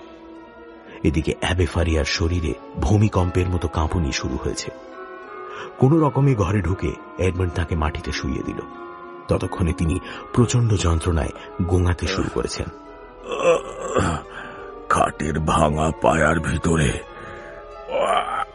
স্ফটিকের শিশি, লাল ওষুধ 10 ফোঁটা। এডমন্ড হাত বাড়িয়ে যে পায়াটার কথা অ্যাবে ফারিয়া বলছেন সেটা খাট থেকে খুলে নিল। ফাঁপা পায়ার ভিতরে সত্যি একটা ছোট্ট স্ফটিকের শিশিতে রক্তের মতো লাল রঙের একটা তরল পদার্থ রয়েছে। ততক্ষণে ফারিয়ার দাঁতে দাঁত লেগে গেছে, সারা শরীরে খিঁচুনি শুরু হয়েছে। দেরি না করে জোর করে তার চোয়াল হাঁ করিয়ে এডমন্ড 10 ফোঁটা সেই তরল তার মুখে ঢেলে দিল। তার বুক ধুকপুক করছে ভয়ে। ওষুধ খাওয়ানো শেষ হয়েছে কি হয়নি, অ্যাবে ফারিয়া একটা বিকট চিৎকার করে উঠে চোখ উল্টে নেতিয়ে পড়লেন। এডমন্ড ছিটকে সরে এলো দেওয়াল থেকে। ফারিয়ার চোখ বন্ধ, দেহ মড়ার মতো কাঠ হয়ে গিয়েছে। নিঃশ্বাস চলছে কিনা বোঝা যাচ্ছে না। ভয়ে আতঙ্কে এডমন্ড দিশেহারা হয়ে পড়ল। মারাই গেলেন নাকি? ওদিকে প্রহরীদের টহল দেওয়ার সময় হয়ে আসছে। প্রহরীরা এডমন্ডের ঘরে উঁকি দিয়ে তাকে দেখতে না পেলে কেলেঙ্কারি হবে। এডমন্ড প্রবল উৎকণ্ঠা নিয়ে নিজের ঘরে ফিরে আসতে বাধ্য হল। রক্ষীদের ভয়ে ও আর ফারিয়ার ঘরে যেতে পারল না বটে, কিন্তু ওর মনে এক বিন্দু স্বস্তি ছিল না। অ্যাবে ফারিয়ার কি হলো, তিনি আদৌ বেঁচে রইলেন কিনা, তিনি মারা গেলে কি হবে, এইসব নানান দুশ্চিন্তায় ও কিছুতেই স্থির হয়ে বসতে পারছিল না। সারা রাত এমন উদ্বেগ আর আশঙ্কাতেই কেটে গেল। ভোরের আলো ফোটার পর, তখন এই ঘটনা ঘটার পর প্রায় 6 ঘন্টা কেটে গেছে। এডমন্ড আর থাকতে না পেরে চলে গেল ফারিয়ার ঘরে। সুড়ঙ্গের ও মাথায় পৌঁছে গর্তের মুখের পাথর সরিয়ে উঁকি মেরে দেখতেই তার বুক থেকে পাথর নেমে গেল। অ্যাবে ফারিয়া খাটে বসে আছেন, সুড়ঙ্গের দিকে মুখ করে, যেন ওরই পথছে। এসো, অনেক কথা বলার আছে তোমাকে। এডমন্ড, তুমি কাল আমার জীবন বাঁচিয়েছ। তোমাকে ধন্যবাদ জানানোর ভাষা আমার জানা নেই। এখন কেমন আছেন? কি হয়েছিল কাল বলুন তো? সব বলবো। এ আমার পুরনো রোগ। হঠাৎ হঠাৎ শরীরে মারাত্মক যন্ত্রণা হয়ে খিঁচুনি হয়, তারপর অজ্ঞান হয়ে যাই। জ্ঞান ফেরার পর শরীর অত্যন্ত দুর্বল হয়ে পড়ে। শেষ এই রোগের আক্রমণ হয়েছিল আজ থেকে প্রায় 10 বছর আগে। তখনও ওই ওষুধটা খেয়েই প্রাণ বাঁচিয়েছিলাম। দিনে দিনে রোগটা যে বেড়ে উঠছে বুঝতে পারছিলাম, কিন্তু এতটা ভয়ঙ্কর রূপ নিয়েছে সেটা কালকের আগে আন্দাজ করতে পারিনি। ভাগ্যিস ওই ওষুধটা কাল হাতের কাছে ছিল। ওটা আমাদের পারিবারিক ডাক্তার বানিয়ে দিয়েছিলেন অনেক দিন আগে। ওই ওষুধ এই রোগের আক্রমণ খানিকক্ষণের জন্য ঠেকাতে পারে কেবল। বাস্তবে এই রোগের কোনো চিকিৎসা নেই। এই রোগেই আমার বাপ ঠাকুরদা গেছেন, আমিও যাব। তার আর বেশি দেরিও নেই। কি যাতা বলছেন! এই তো আর কয়েকদিনের মধ্যে এখান থেকে বেরিয়ে পড়বো আমরা। তারপর চিকিৎসা করালেই আপনি সুস্থ হয়ে যাবেন। এডমন্ড, এডমন্ড, ঈশ্বর সত্যি চান না আমি এখান থেকে মুক্তি পাই। বেঁচে থাকতে কেউ এই শ্যাটো দ্বীপ থেকে বেরোতে পারে না। কাল রোগের আক্রমণে এই দেখো আমার ডান হাত আর ডান পা কেমন অবশ হয়ে গেছে। এই অবস্থায় আমি পালাতে পারবো না, আর পঙ্গু আমাকে নিয়ে পালাতে গেলে তুমিও ধরা পড়ে যাবে। কাজেই তুমি একাই পালিয়ে যাও এডমন্ড। একই দুর্বিপাক। দুঃখে কেঁদে ফেলার উপক্রম হলো এডমন্ডের। কোনো মতে সে নিজেকে সামলাল। আপনি ভাবলেন কি করে যে আপনাকে ছেড়ে আমি একা পালিয়ে যাব? আপনার সেবা করার ভার আমার। আপনি সুস্থ হয়ে উঠলে আমরা দুজন একসঙ্গে পালাবো। পাগলামি করো না, বাইরে তোমার অনেক কাজ আছে। পালানোর সব প্রস্তুত, সুযোগ পেলেই পালাও তুমি। না, আমি আপনার কেউ না হতে পারি। মানুষ তো আপনি তো আমাকে মানুষ হতে শিখিয়েছেন। এই কথাগুলো শুনে এডমন্ড পাথর হয়ে গেল। অ্যাবে ফারিয়া কিছুক্ষণ চুপ করে মাথা নিচু করে থাকলেন, তারপর বললেন, আমার অন্য সব বিদ্যার মতো আমার শেষ সম্পদের উত্তরাধিকারও তোমাকেই দিয়ে যাই। খুব মন দিয়ে শোনো এডমন্ড, তুমি এখানে এসে ইস্তক জেনেছ আমি পাগল, তাই তো? এখন আবার ওইসব কথা কেন ফাদার? কারণ শুনলেই তো আমার হাতে আর সময় নেই। এরা সবাই কেন পাগল বলে আমায় তাও নিশ্চয়ই তুমি জানো। আমি পাগল নই এডমন্ড, আমি সত্যি এক গুপ্তধনের হদিশ জানি। তার সন্ধান পাওয়ার জন্য রাজা মহারাজারাও প্রাণ দিতে পারে, প্রাণ নিতেও পারে। কি বলছেন? আপনি কষ্ট করবেন না, ধীরে ধীরে বলুন, আমি সব শুনছি। তোমাকে তো আগেই বলেছি যে আমি রোমে কাউন্ট স্পাডার সচিব ছিলাম 10 বছর। তিনি আমার বহু উপকার করেছিলেন। তিনি ছিলেন রোমের বিখ্যাত অভিজাত ধনী বংশের শেষ বংশধর। যদিও তাঁর সময় ধনসম্পদের আর কিছুই অবশিষ্ট ছিল না। তাদের পরিবারে একটা গল্প প্রচলিত ছিল। 16শ শতাব্দীর গোড়ায় এদের এক পূর্বপুরুষ খুব প্রতিপত্তিশালী কার্ডিনাল ছিলেন। পোপ 6ষ্ঠ আলেকজান্ডার কোনো একটা দরকারে দেশের সেরা 8 জন ধনী ব্যক্তির থেকে প্রচুর ধনসম্পদ ধার নিয়েছিলেন। কার্ডিনাল স্পাডা ছিলেন এই বিপুল সম্পদের জিম্মাদার। তাকে খুন করে পোপ আলেকজান্ডার আর বিখ্যাত রাজনীতিবিদ সিজার বোর্জিয়া সেই সম্পদ নিজেরা হাতিয়ে নেওয়ার চেষ্টা করেছিলেন। কিন্তু স্পাডা মারা যাওয়ার আগে তাদের সেই সম্পদের হদিশ দিয়ে যাননি। নিজের কোনো উত্তরাধিকারীকেও কিছু বলে যেতে পারেননি। ফলে সেই 7 রাজার ধন একরকম হারিয়েই যায়। 350 বছর ধরে সেই গুপ্তধন স্পাডা বংশের লোকেরাও যেমন খুঁজছে, অন্য অনেকে তেমনি হন্যে হয়ে খুঁজে বেরিয়েছে। এ তো রূপকথার গল্প। আমারও তাই মনে হয়েছিল প্রথম শুনে। তারপর শোনো, স্পাডা বংশের পুরুষেরা বংশানুক্রমে তাঁদের পূর্বপুরুষের কাগজপত্র রাখার একটি বাক্স হাতে পেতেন। আমার মনিবও সেটা পেয়েছিলেন। তার সন্তানাদি ছিল না, তিনি তাঁর যা কিছু ছিল, মায় ওই বাক্সটি সব কিছু দিয়ে গিয়েছিলেন আমায়। তিনি মারা যাওয়ার পর এক রাতে ওই বাক্সটা খুলে নাড়াচাড়া করতে করতে আমার হাতে কি উঠে এলো জানো? সেই গুপ্তধনের চাবিকাঠি। হ্যাঁ, এত সহজে? বাক্সটা কেউ আগে খুলে দেখেনি? অনেকেই দেখেছে, কিন্তু কেউ খুঁজে পায়নি। কারণ গুপ্তধনের সন্ধান লেখা ছিল 1000 কাগজের মাঝে একটা কাগজে অদৃশ্য কালিতে। আমি দৈবাত কাগজটা আগুনের ওপর ধরতেই পরিষ্কার লেখা ফুটে উঠেছিল। তারপর আপনি সেই গুপ্তধন উদ্ধার করে আনলেন? না, আবার চিরকালই তীরে এসে তরি ডোবার কপাল। গুপ্তধনের হদিশ পাওয়ার 1 মাসের মধ্যেই আমি বন্দী হলাম। সেই থেকে বাইরের জগতের সঙ্গে আমার সম্পর্ক ঘুচে গেছে। পরিষ্কার মনে আছে, কার্ডিনাল স্পাডা লিখছেন মন্টে ক্রিস্টো দ্বীপে তিনি তাঁর ধনসম্পদ লুকিয়ে রেখেছেন। হায়, মন্টে ক্রিস্টো জায়গাটা আমার জীবনে দেখাই হলো না। আমি দেখেছি, এলবা থেকে বেশি দূরে নয়। বহুবার জাহাজ করে ওর পাশ দিয়ে গেছি, একবার নেমেও ছিলাম।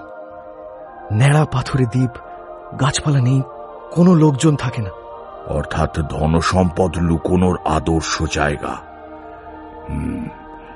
মন দিয়ে শোনো, স্পাডা লিখেছিলেন দ্বীপের পূর্ব দিকের খাঁড়ির মুখোমুখি যে টিলা রয়েছে, সামনের দিক থেকে সেগুলোর মধ্যে 20 নম্বর পাথরটা সরালে পাওয়া যাবে একটা গুহা।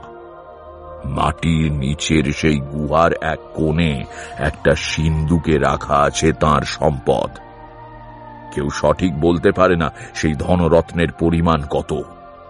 এডমান্ড, কাউন্ট স্পাডা আমাকে তাঁর উত্তরাধিকারী করে গিয়েছিলেন, আর আমি তোমাকে আমার উত্তরাধিকারী করে যাচ্ছি।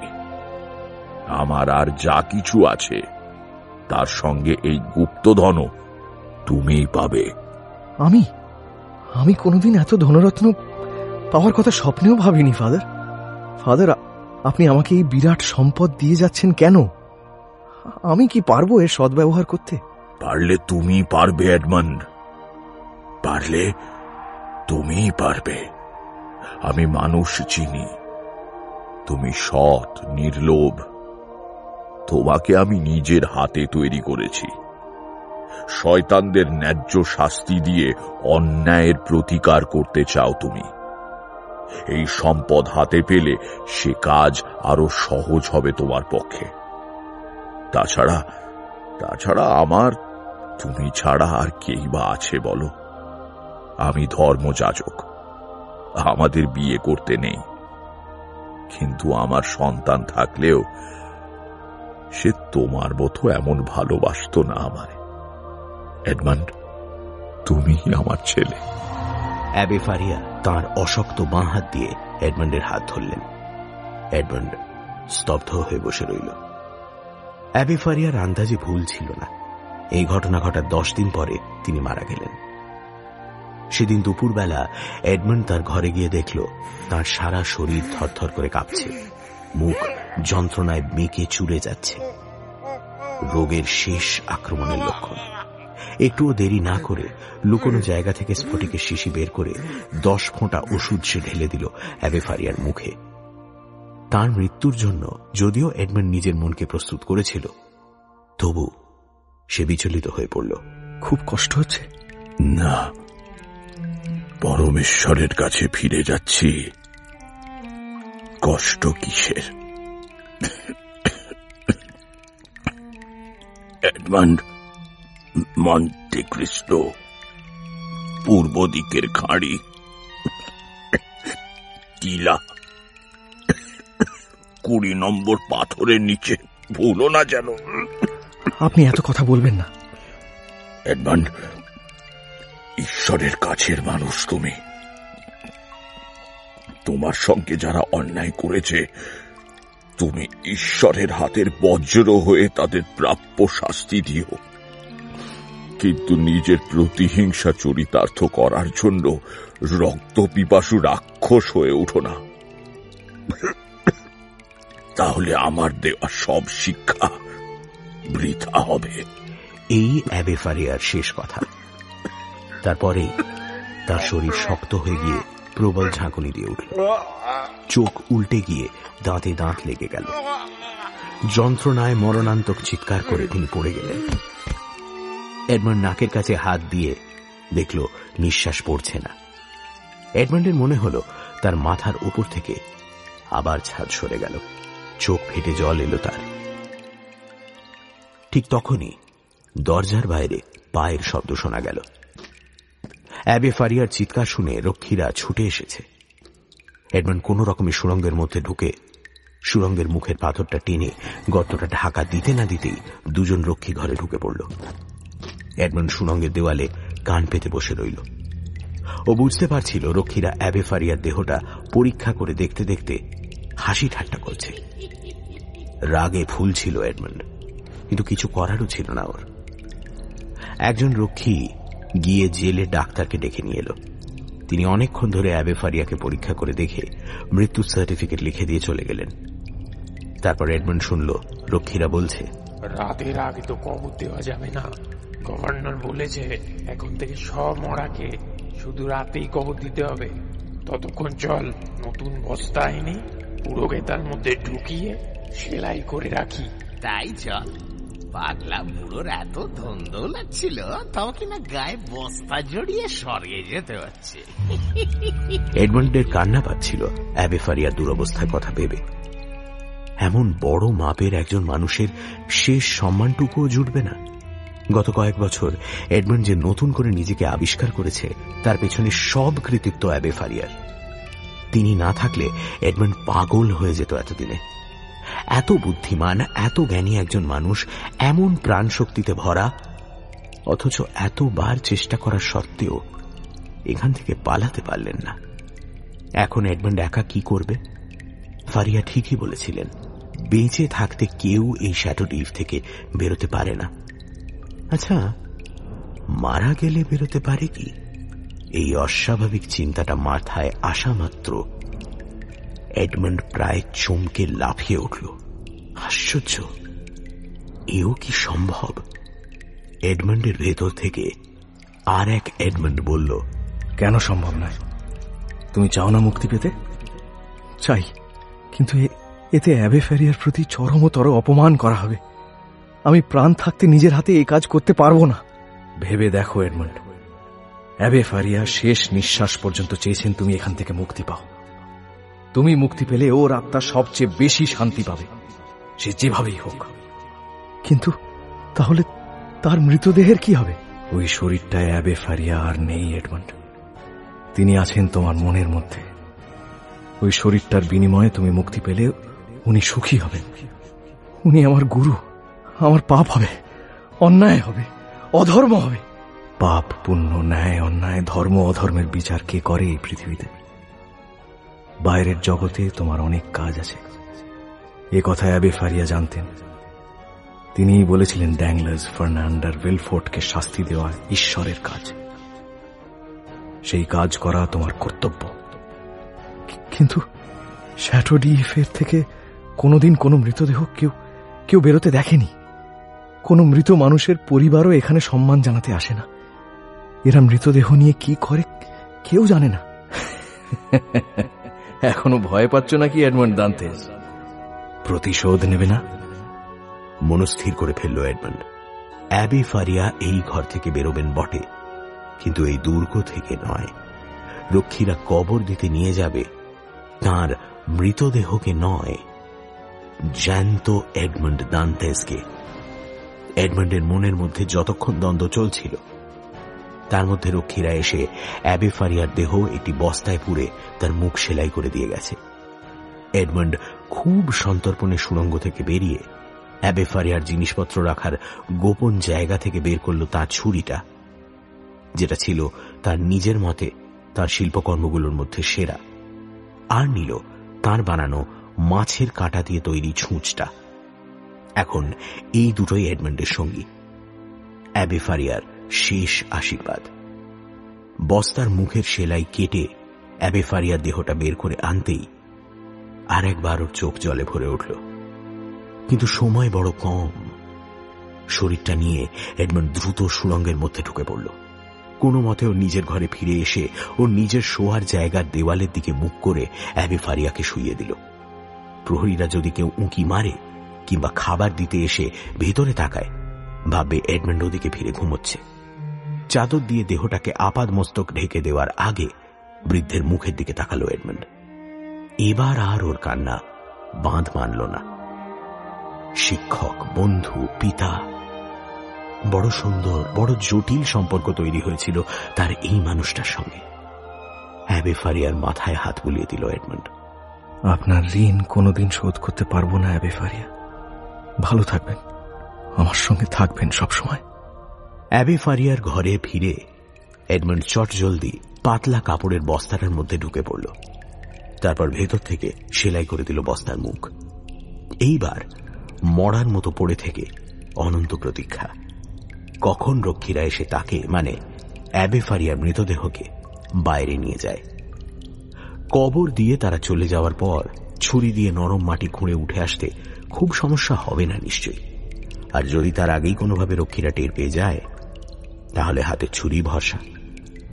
যাই হোক, এতদূর যখন চলেই এসেছে, তখন হয় এসপার নয় ওসপার। এইসব ভাবতে ভাবতে এডমন্ড ঘুমিয়ে পড়েছিল। ঘুম ভাঙল দরজা খোলার শব্দে। বুঝতে পারল মাথা আর পায়ের দিক ধরে বস্তাটাকে তুলে দুজনে চলতে শুরু করেছে। এডমন্ড টু শব্দটি না করে শ্বাস বন্ধ করে ছুরিটা মুঠোয় আঁকড়ে মরার মতো পড়ে রইল। দুলতে দুলতে বেশ খানিক্ষণ চলার পর এডমন্ডের গায়ে কনকনে ঠান্ডা বাতাসের ঝাপটা লাগতে শুরু করল। অবশেষে এতদিন পরে দুর্গের বাইরে বেরোতে পারল। ওর বুকের ভেতরটা উত্তেজনা আর আনন্দে ভরে উঠল। আরো খানিকটা গিয়ে রক্ষী দুজন এডমন্ডকে মাটিতে নামিয়ে রাখল। শোঁ শোঁ করে হাওয়া বইছে, তার মধ্যে দিয়ে এডমন্ড রক্ষীদের কথাবার্তা শুনতে পাচ্ছিল। এই দুর্যোগের মধ্যে বুড়োকে আবার জলে নামাতে হবে, ভেবেই কষ্ট হচ্ছে। মরা মানুষের আবার ঠান্ডা লাগে নাকি? তোর যত ভুলভাল চিন্তা। আমি ভাবছি অন্য কথা। বুড়ো চিমড়ে শরীর হঠাৎ তো ভারী হয়ে গেল কি করে বলতো? আরো ভারী হবে। ওই শিকলটা দিয়ে কামানের গোলাটা পায়ে বেঁধে দে। কথাগুলো কানে যেতেই একটা ভয়ঙ্কর আতঙ্কে এডমন্ডের হৃৎপিণ্ড জমে গেল। শ্যাটোডিফে কবর দেওয়া মানে কি তাহলে? কিন্তু এখন আর কিচ্ছুটি করার উপায় নেই। বস্তাবন্দি এডমন্ডের পায়ের পাতায় জড়িয়ে গেছে লোহার শিকল। রক্ষী দুজন বস্তার দু প্রান্ত ধরে দোল দিতে আরম্ভ করেছে। বলার সঙ্গে সঙ্গে এডমন্ড বুঝতে পারল ছুরির মতো ঠান্ডা হাওয়া ভেদ করে ও উড়ে চলেছে। উড়ছে না, পড়ছে, যেন অনন্তকাল ধরে বিপুল অন্ধকারের মধ্যে দিয়ে অবাধে পড়ছে। ও ভয়ে ওর গায়ে লোম খাড়া হয়ে উঠল। পেটের ভেতরটা যেন ফাঁকা হয়ে গেল মুহূর্তের জন্য। তারপর পলক ফেলতে না ফেলতে হঠাৎ হাওয়াটা ততোধিক ঠান্ডা জলে বদলে গেল। এখন এডমন্ডের মাথার উপর দিয়ে বইছে মৃত্যুর মতো ঠান্ডা জল। পায়ের শেকল তাকে মৃত্যুর আরো গভীরে টেনে নিয়ে যাচ্ছে। ডুবে যেতে যেতেই এডমন্ডের কাছে একটা রহস্যের সমাধান হয়ে গেল। শ্যাটোডিফের মৃতদেহগুলির আর কোনো চিহ্ন থাকে না, কারণ শ্যাটোডিফের কবরখানা হল সমুদ্র। কিন্তু এত সহজে হার মানলে এডমন্ডে চলবে না। জলে পড়ার আকস্মিকতায় হকচকিয়ে গেলেও এডমন্ড মাথা ঠান্ডা রেখেছিল। ভাগ্যকে ধন্যবাদ দিল যে সোজা সমুদ্রেই পড়েছে। ও পড়ার সময় পাথরের গায়ে আছাড় খেলে ওর খুলি চুরমার হয়ে যেতে পারত। সমুদ্রকে কোনো নাবিক কখনো ভয় পায় না। হাতে ছুরি দিয়ে বস্তাটা চিরে ফেলল। ততক্ষণে ওর পায়ে লোহার শিকল বাঁধা ভারী কামানের গোলাটা ওকে নামিয়ে এনেছে সমুদ্রের তলায় একটা ডুবো পাথরের ওপর। শিকলটা নিয়েই এডমন্ডের ভয় ছিল, কিন্তু ছুরিটা শিকলের মধ্যে মোক্ষম জায়গায় ঢুকিয়ে চার দিতেই এক প্রান্তের প্যাঁচ আপনা থেকেই খুলে গেল। কোন রকমের শিকল থেকে পা ছাড়িয়ে এডমন্ড জলের উপর ভেসে উঠল। মুক্তি! কত জন্ম পর এডমন্ড এই আকাশ দেখছে, এই সমুদ্র আর হাওয়াকে তার সারা শরীর দিয়ে অনুভব করছে। আগে কোনোদিনও বুঝতে পারিনি জীবনের স্বাদ এত মিষ্টি হয়। এই রাতের কালো আকাশ, এই হাড় হিম করে দেওয়া ঠান্ডা সমুদ্রের জল আর তীরের মতো হাওয়া, এই শ্যাটোডিফের অন্ধকূপের চেয়ে লক্ষ লক্ষ গুণ বেশি মিষ্টি। আনন্দে এডমন্ডের ডাক ছেড়ে কাঁদতে ইচ্ছে করল। চারদিকে মাথা ঘোরাতে ঘোরাতে পেছন দিকে তাকাতেই ওর নজরে পড়ল আকাশের পটভূমিতে দাঁড়িয়ে থাকা শ্যাটোডিফের রাক্ষসে কালো ছায়াটা। একজন কয়েদি যে পালিয়েছে সেটা দুর্গে এখনো কেউ টের পায়নি নিশ্চয়ই। এডমন্ড প্রাণপণে দুর্গের উল্টো দিকে সাঁতার কাটতে শুরু করল। কতক্ষণ সাঁতার কেটেছে এডমন্ডের খেয়াল নেই। আকাশে যখন ভোরের লালচে আলো ফুটছে তখন ওর তেষ্টায় বুক ফেটে যাচ্ছে, হাত দুটো কাঁধ থেকে ছিঁড়ে যাবে মনে হচ্ছে। কিন্তু তখনও পেছনে আকাশের গায়ে শ্যাটোডিফের ছোট হয়ে আসা ছায়াটা দেখা যাচ্ছে। প্রায় সারাদিন না খেয়ে থাকা একজন জেল পালানো কয়েদির শরীর আর কতক্ষণ একটানা জলের সঙ্গে লড়াই করার ক্ষমতা রাখে? অজ্ঞান হয়ে যেতে যেতে এডমন্ডের মনে হলো এ যাত্রা আর শেষ রক্ষা হল না। অন্যায়ের প্রতিশোধ নেওয়ার স্বপ্নই থেকে গেল। জেল থেকে পালিয়ে জলের মধ্যে মরতে হবে। একটু দূরে জলের মধ্যে দড়ির মতো কি যেন একটা এসে পড়ল। আচ্ছা, মরার আগে কি লোকে স্বপ্ন দেখে? কি ডাকছে ওকে? বাবা? না, অ্যাবে ফারিয়া।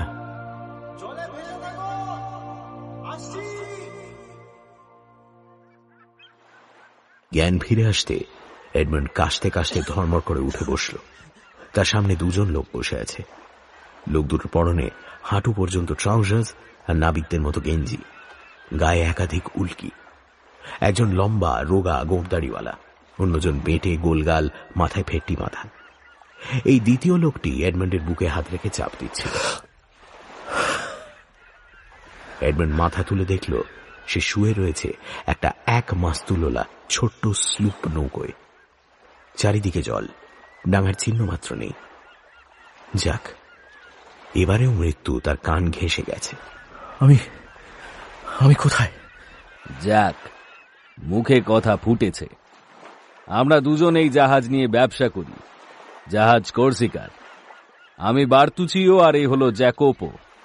তুমি ডুবে যাচ্ছিলে দেখে আমরা দড়ি ছুঁড়ে দিয়েছিলাম, তুমি ধরতে পারোনি। তখন জ্যাকোপো তোমাকে জল থেকে তুলে এনেছে। এবার সিধে উত্তর দাও তো চাঁদু, তুমি কে? হঠাৎ এই মাঝ সমুদ্রে সাঁতার কাটার শখ হয়েছিল কেন? এডমন্ডে ততক্ষণে বেশ টনটনে জ্ঞান ফিরে এসেছে এবং একটা কথা সে পরিষ্কার বুঝতে পেরেছে। এখানকার সমুদ্রে এমন খেলনা জাহাজের মতো টাটার নৌকোয় এত কম লোকজন নিয়ে রাতের অন্ধকারে বণিকেরা যাতায়াত করে না। যারা করে তারা আইনের ফাঁক গোলে ইটালি আর ফ্রান্সের মধ্যে চোরা চালানের কারবার চালায়। এদিককার সমুদ্রে তাদের উৎপাত খুবই। এডমন্ড সম্ভবত সেই রকমই দুজন আধা জলদস্যুর খপ্পরে পড়েছে। তোমরা কোথায় যাচ্ছ? লা লেভান্ট দ্বীপে, সেখান থেকে জেনোয়ায় যাব। লা লেভান্ট যাবে তো দুটো পালই খাটিয়ে দাওনি কেন? এভাবে চললে তো পুরো এক বেলা লেগে যাবে পৌঁছতে।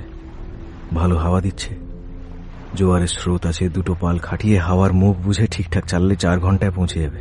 তুমি এদিককার সমুদ্রের ঘাতঘোট সব জানো মনে হচ্ছে। জানবো না, ছেলেবেলা থেকে জাহাজে কাজ করছি।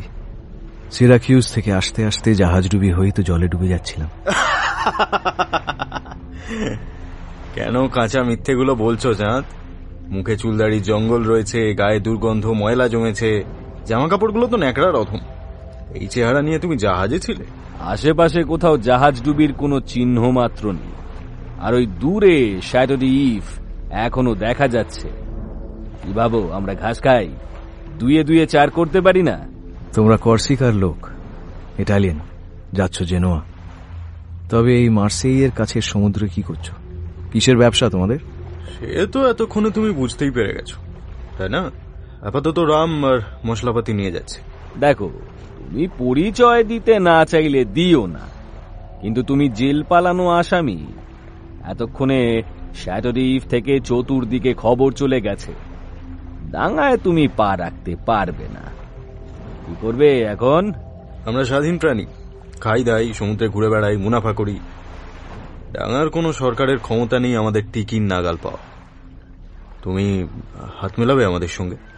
আসলে আমরা চোরা কারবারের ব্যাপার স্যাপার যতটা ভালো বুঝি, জাহাজ চালানো ততটা নয়। তোমাকে পেলে উপকার হবে আমাদের, আমরা দলেও ভারী হব, আর তুমিও লাভের ভাগ পাবে। বলো, রাজি? রাজি না হয়ে কি আর উপায় আছে?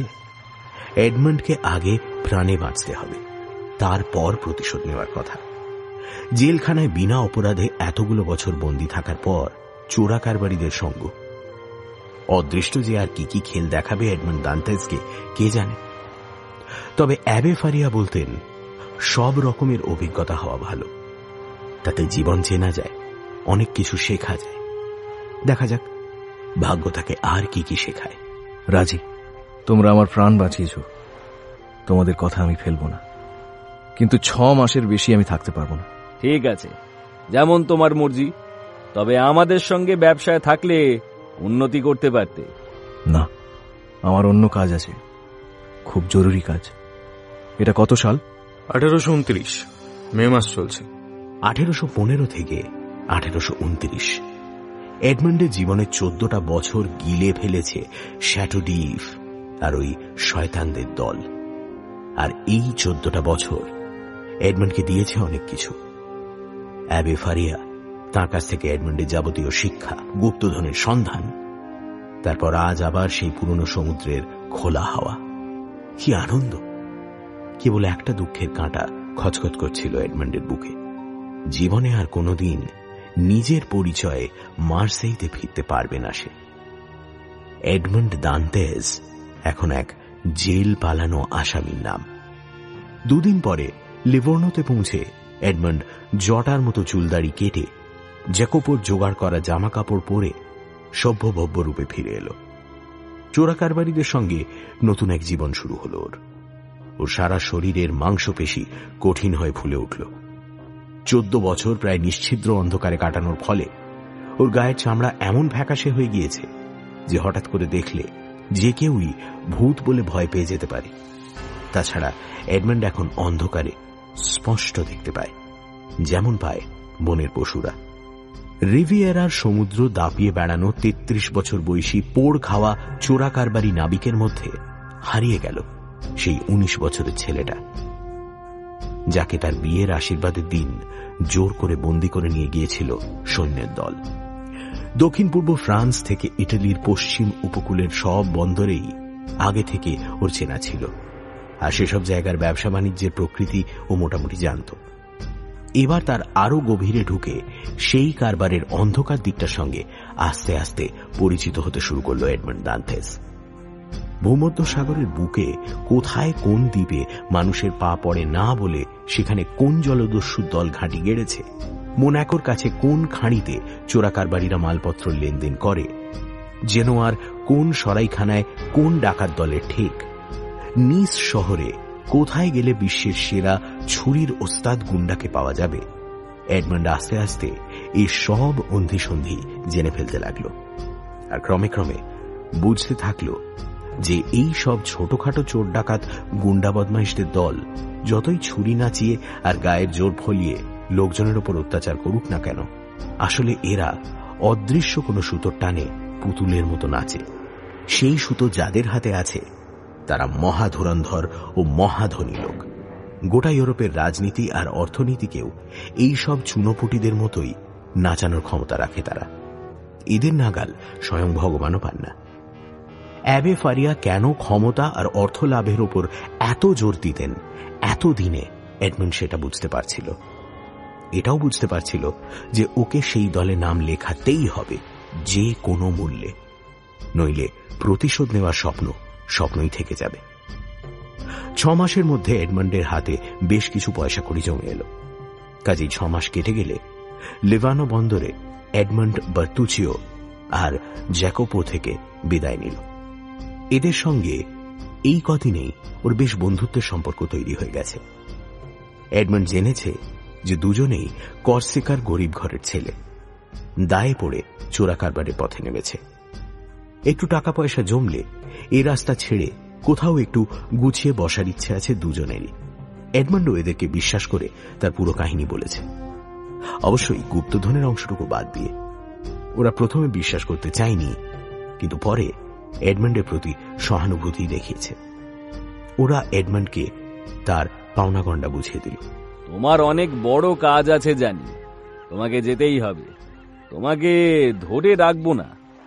কাজ শেষ হওয়ার পর যদি আমাদের কাছে ফিরে আসতে চাও তো রাস্তা তোমার খোলাই রইল। তোমাদের মতো বন্ধুদের আমি ভুলবো না। আমার মন বলছে খুব তাড়াতাড়ি তোমাদের কাছে আবার আসতে হবে আমাকে, তবে কিছু কাজ নিয়ে আসবো, তখন যেন ফিরিয়ে দিও না। কি বলছো বলো তো এসব? হ্যাঁ, আমরা খারাপ লোক হতে পারি, কিন্তু বন্ধুদের সঙ্গে নেমখারামি করি না। বেশ, তবে আপাতত একটা উপকার করো। তোমরা তো এখন জেনোয়ায় 1 মাস গা ঢাকা দিয়ে থাকবে বললে, 10 দিনের জন্য আমাকে জাহাজটা ভাড়া দাও। আমার কিছু কাজ আছে, কি কাজ সেটা তোমাদের বলতে পারবো না। ওরা এক কথায় রাজি হয়ে গেল। এডমন্ড একা ছোট্ট টাটান জাহাজটা নিয়ে ভূমধ্য সাগরে ভেসে পড়ল। সঙ্গে নিল 10 দিনের মতো রসদ, পর্যাপ্ত গোলাবারুদ আর বন্দুক। গন্তব্য মন্টে ক্রিস্টো দ্বীপ। এর মধ্যে যতবারই এই পথ দিয়ে জাহাজ নিয়ে যেতে যেতে মন্টে ক্রিস্টোর চোখে পড়েছে, ততবারই ওর বুকের মধ্যে এক অদ্ভুত রোমাঞ্চকর ঢেউ খেলে গেছে। ওই দ্বীপেই রয়েছে সেই 8 কার্ডিনালের রত্ন ভাণ্ডার, যার সন্ধান পাওয়ার জন্য তাবড় তাবড় রাজা মহারাজারা মাথা কুটে মরেছে। আর ভাগ্যের খেলায় আজ সেই মহামূল্যবান রত্নভাণ্ডারের উত্তরাধিকারী হয়ে বসল নাকি সে, মার্সেইয়ের সামান্য নাবিক, 14 বছর নরক যন্ত্রণা ভোগ করা, জেল পালানো চোরা কারবারি এডমন্ড দান্তেস। মন্টে ক্রিস্টোর দিকে এগিয়ে যেতে যেতে এইসব ভাবতে ভাবতেই এডমন্ডের বুক দূর দূর করে উঠছিল আশা, উদ্বেগ আর উত্তেজনায়। মন্টে ক্রিস্টোয় পৌঁছে প্রথমেই ও দ্বীপে নোঙর করল না, জাহাজ নিয়ে গোটা দ্বীপটা একবার চক্কর দিয়ে দেখল। দ্বীপে জনমানুষ নেই, কেবল বুনো ছাগলের পাল চড়ছে। অ্যাবে ফারিয়ার বলে দেওয়া খাঁড়িটাও নজরে পড়তে দেরি হল না। পাথুরে দ্বীপের মাঝখানটা সবচেয়ে উঁচু। সেই খাড়া টিলার প্রায় পাদদেশ অবধি গিয়ে থেমেছে খাঁড়িটা, অর্থাৎ এই টিলার মধ্যেই কোনো একটা গোপন গুহাপথ দিয়ে এডমন্ডকে ঢুকতে হবে। এডমন্ড খাঁড়ির শেষ প্রান্তে জাহাজ নোঙর করল। টিলাটার গায়ে বিরাট বড় বড় পাথরের চাই ছড়িয়ে আছে। এর মধ্যে 20 নম্বর পাথরটা খুঁজে বের করতে হবে। টিলার বেশ উপরের দিকে বেখাপ্পা ভাবে ঝুলে থাকা একটা প্রকাণ্ড গোল পাথরের ওপর এডমন্ডের চোখ পড়ল। এডমন্ড খাঁড়ির ধার থেকে গুনে দেখল ওটাই 20 নম্বর পাথর। কাছে গিয়ে পাথরটা ভালো করে দেখে বুঝল যে পাথরটা কোনো এককালে আরো উপর থেকে গড়িয়ে আনা হয়েছিল এখানে। এর পেছনে একটা নির্দিষ্ট পথ ধরে অনেক ছোট ছোট পাথর ভেঙে ছড়িয়ে আছে। তাছাড়া এই পাথরটা এই বিশেষ জায়গায় আপনা থেকে দাঁড়িয়ে নেই, এর তলায় আর একটা ছোট পাথরের গোঁজ দিয়ে একে এখানে দাঁড় করিয়ে রাখা হয়েছে। এডমন্ডের আন্দাজ ঠিক হলে এই পাথরটার নিচেই লুকিয়ে রয়েছে আলী বাবার গুহার গুপ্ত দরজা। এই জগদ্দলকে হাত দিয়ে সরানো যাবে না। এডমন্ড জাহাজ থেকে 2 বারুদের পিঁপে নিয়ে এলো। তারপর নিচের ছোট পাথরটার তলায় পিঁপে 2 গুঁজে 20 ফুট লম্বা দড়ির সলতে আগুন দিয়ে দৌড়ে জাহাজের সামনে চলে এসে কানে আঙুল গুঁজে মাটিতে শুয়ে পড়ল। 15 সেকেন্ড পর কান ফাটানো আওয়াজ করে বিস্ফোরণ হওয়ার সঙ্গে সঙ্গে মেঘ গর্জনের মতো গুড়গুড় আওয়াজ করতে করতে বড় পাথরটা গড়াতে গড়াতে এসে নামল সোজা খাঁড়ির জলে। ধোঁয়া সরে যাওয়া পর্যন্ত এডমন্ড অপেক্ষা করল। তারপর অকুস্থলে গিয়ে দাঁড়াতেই উল্লাসে নাচতে ইচ্ছে করল ওর। পাথরটা যেখানে ছিল সেখানে একটা মাঝারি আকারের গুহার মুখ বেরিয়ে পড়েছে। এডমন্ড মশাল জ্বালিয়ে গুহায় ঢুকল। গুহার ভিতরে সুড়িপথ ভীষণ সরু আর প্রচন্ড প্যাঁচালো। মশাল হাতে নিয়ে এডমন্ডকে প্রায় হামাগুড়ি দিয়ে চলতে হচ্ছিল। ঘামতে ঘামতে ওর দম বন্ধ হয়ে আসছিল। মনে পড়ে যাচ্ছিল শ্যাটোডিফের কথা। এই গুপ্তধন উদ্ধার না করলে অ্যাবে ফারিয়ার আত্মা শান্তি পাবে না। ওর প্রায় মিনিট 15 চলার পরেই অন্ধকার চাপা সিঁড়িপথ হঠাৎ ফুরিয়ে গেল। এডমন্ড দেখল ও এসে পৌঁছেছে পাহাড়ের মধ্যিখানে একটা মাঝারি আকারের হলঘরের মতো খোলা জায়গায়। এই তবে সেই গুহা? এরই কোনো কোণে লুকোনো রয়েছে গুপ্তধন? অন্ধকারে চোখ সয়ে এসেছে এডমন্ডের। মশালটা উঁচু করে তুলে ধরতেই গুহার উত্তর পূর্ব কোণে এডমন্ডের চোখ আটকে গেল। পাশাপাশি রাখা রয়েছে 3টে পাহাড় প্রমাণ তামার পাতে মোড়া তালাবন্ধ সিন্দুক। এডমন্ডের নিঃশ্বাস বন্ধ হয়ে এলো। ও পায়ে পায়ে সিন্দুকগুলোর কাছে এগিয়ে গিয়ে দাঁড়াল। তালা ভাঙার জন্য কোমর থেকে পিস্তল বার করতে গিয়ে দেখল ওর হাত থরথর করে কাঁপছে। পরপর 3টে গুলিতে 3টে তালা ভেঙে গিয়ে সিন্দুকের ঢাকনাগুলো লাফিয়ে সরে গেল। আর এডমন্ডের মনে হল ও তৎক্ষণাৎ মাটিতে পড়ে অজ্ঞান হয়ে যাবে। রাশি রাশি সোনাদানা, মোহর আর মণিমুক্ত ওর চোখের সামনে ঝলকাচ্ছে। মশালের আলো তাদের উপর বিচ্ছুরিত হয়ে ওর চোখে ধাঁধা লাগিয়ে দিচ্ছে। এই মাটির নিচের গুহাটাকে এডমন্ডের স্বপ্নপুরী মনে হতে লাগল। যে রত্ন ভাণ্ডারের খোঁজে কত ডিউক আর কার্ডিনালের রক্ত ঝরেছে, তারপর যাকে একটা সময় ইতিহাসই ভুলে গেছে, সেই বিপুল সম্পদের মালিক আজ এডমন্ড দান্তেস। আবে ফারিয়া, আমি কথা রেখেছি। আবে ফারিয়া, আপনি ভগবানের উপর আমার বিশ্বাস ফিরিয়ে দিলেন। এই সম্পদ দিয়ে আমি গরিব দুঃখীর সেবা করব, দেশে দেশে হাসপাতাল আর স্কুল খুলে দেব আপনার নামে, অন্যায়ের প্রতিকার করব, ঈশ্বরের সেবা করব, ঠিক যেমনটি আপনি চেয়েছিলেন। কিন্তু সবার আগে এই ধনরত্ন হবে আমার প্রতিশোধের অস্ত্র। পরের দিন ভোরবেলা এডমন্ড যখন জাহাজ ছাড়ল, তখন ওর পকেটে রয়েছে 5টা প্রকাণ্ড হিরে আর 20টা 15শ শতাব্দীর মোহর। গুহার মুখটা গাছপালা দিয়ে ঢেকে এসেছে। কিন্তু খুব তাড়াতাড়ি ওকে আবার ফিরতে হবে মন্টি ক্রিস্টোয়। সমুদ্রের ঠান্ডা হাওয়ায় দাঁড়িয়ে ভোরের আলোয় আস্তে আস্তে অন্ধকার কেটে যাওয়ার দৃশ্য দেখতে দেখতে অনেকদিন পর এডমন্ডের খুব ভালো লাগছিল।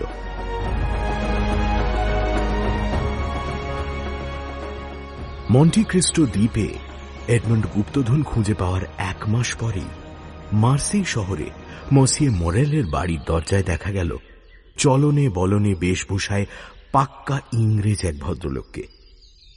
ভদ্রলোকটির গালে চাপ দাড়ি, হাতে চামড়ার ব্যাগ। সরু অন্ধকার সিঁড়ি দিয়ে মসিয়ে মোরেলের চাকর ইম্যানুয়েল তাকে নিয়ে এলো দোতলার বৈঠকখানায়। মসিয়ে মোরেলের বাড়ির অবস্থা শোচনীয়। এককালে বড় লোকের শখের বাড়ি ছিল বোঝা যায়, কিন্তু এখন দৈন্য দশায় পড়ে সৌন্দর্যের আর কিছুই অবশিষ্ট নেই। বাড়ির এই অবস্থা হওয়ার কারণও আছে। রমরমা জাহাজ ব্যবসার মালিক মসিয়ে মোরেলের এখন দেউলিয়া অবস্থা। এককালে তাঁর 6-7টা জাহাজ সারা পৃথিবী চষে বেড়াত, কিন্তু গত 3 বছর ধরে একের পর এক জাহাজ ডুবিতে তিনি সর্বশান্ত হয়ে গেছেন। দেনায় আকণ্ঠ ডুবে আছেন। পাওনাদাররা মাছির মতো ঘিরে রয়েছে তাকে। সে দেনা শোধ দেওয়ার একটা ক্ষীণ আশা ছিল যদি তার শেষ জাহাজ ফেরাউন সময় মতো এশিয়া থেকে বাণিজ্য করে ফিরে আসত। কিন্তু গত সপ্তাহে খবর এসেছে যে মাসখানেক আগে কেপ অফ গুড হোপের কাছে প্রবল ঝড়ে তার সবেধন নীলমণি ফেরাউনও ডুবে গেছে। সঙ্গে ডুবিয়ে দিয়ে গেছে মসিয়ে মোরেলের শেষ কপরদকটিও, এবং তার চেয়েও বড় কথা, ব্যবসায়ী হিসেবে তাঁর সুনামকে। ইংরেজ ভদ্রলোক যখন ঘরে ঢুকলেন, তখন টেবিলের ওপরে একটি মোমবাতি জ্বালিয়ে আধো অন্ধকারে বসে মসিয়ে মোরেল এইসব কথাই ভাবছিলেন। বাজারের বিপুল দেনা তিনি শোধ করতে পারলেন না। এই অপমান নিয়ে বেঁচে থাকার চেয়ে তাঁর আত্মহত্যা করাই ভালো। ইংরেজ ভদ্রলোক ঘরে ঢুকে এক দৃষ্টে তাঁর দিকে তাকিয়েছিলেন। 14 বছর আগেকার প্রাণ চঞ্চল স্বাস্থ্যবান মাঝবয়সী ভদ্রলোকের সঙ্গে এই কোঁচকানো চামড়া আর পাকা চুলের বৃদ্ধকে মেলানো যায় না। অকালেই যেন বেজায় বুড়িয়ে গেছেন তিনি। আপনি কি নতুন কোনো পাওনাদার? ইংরেজ কোনো পাওনাদার তো আমার ছিল না। কি নাম আপনার? আমার আপনার পাওনাদার হওয়ার কোনো যোগ্যতাই নেই। আর নাম দিয়ে কি দরকার monsieur Morrel? Thomson and French ব্যাংকের সঙ্গে তো আপনি আগে কারবার করেছেন। সারা ইউরোপ জুড়ে যাদের ব্যবসা, আমি তাদের রোম অফিসের হেড ক্লার্ক। তাদের তরফেই আপনার সঙ্গে কিছু কথা বলতে এসেছি। কয়েকদিন আগেই আমার ব্যবসার ভরাডুবি হয়েছে। এখন আর আমার সঙ্গে কথা বলে কি লাভ হবে ব্যাংকের? ব্যাংকের সুনাম জড়িয়ে আছে এর সঙ্গে। আপনার চেনা অনেক লোক এবং আপনি নিজেও জড়িয়ে আছেন। একটু জটিল ব্যাপার, খুলে বলতে খানিকটা সময় লাগবে। ও, বলুন তাহলে শুনি। কিছুদিন আগে আমাদের অফিসে যোগাযোগ করেন এক ভদ্রলোক। তিনি নিজের পরিচয় দেন নাবিক সিন্দবাদ বলে। আপনার কাছে বহুদিন আগে কাজ করত একটি ছেলে, নাম এডমন্ড দান্তেজ। মনে পড়ে? রাজদ্রোহের অভিযোগে সে বন্দী হয়ে শ্যাটো রিফে ছিল অনেকদিন। তারপর সেখানেই সে যক্ষ্মায় মারা যায়।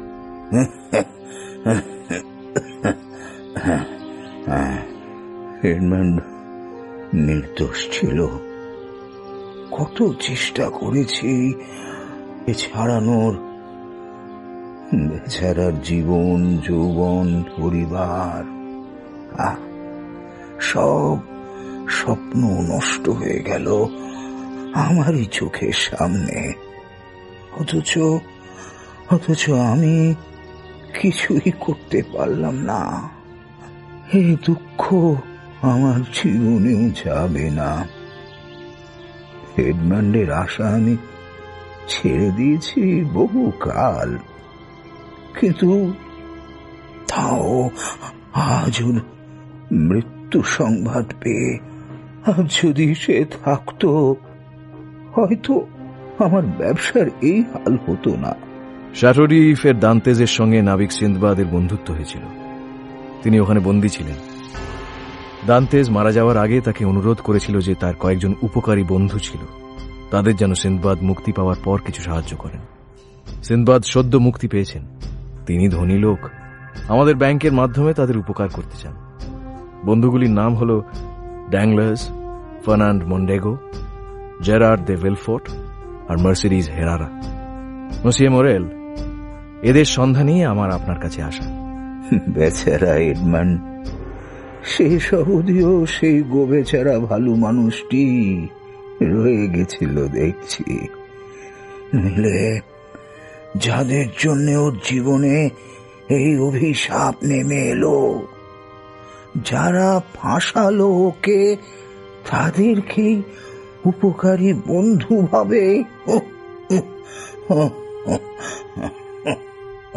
তার মানে এরা মিথ্যা অভিযোগে এডমন্ডকে ফাঁসিয়েছিল? হ্যাঁ, ওই ড্যাংলার্স আর ফার্নান্ড। আপনাকে সব বলতে গেলে রাত কাবার হয়ে যাবে। ওকে ফাঁসিয়ে একটা বেনামি চিঠি লেখা হয়েছিল। তা যে খবরটা ছিল সেটা জানতো একমাত্র ড্যাংলার্স। সেও আমার জাহাজে কাজ করত। ফার্নান্ডো ওর সঙ্গে ষড়যন্ত্রে ছিল।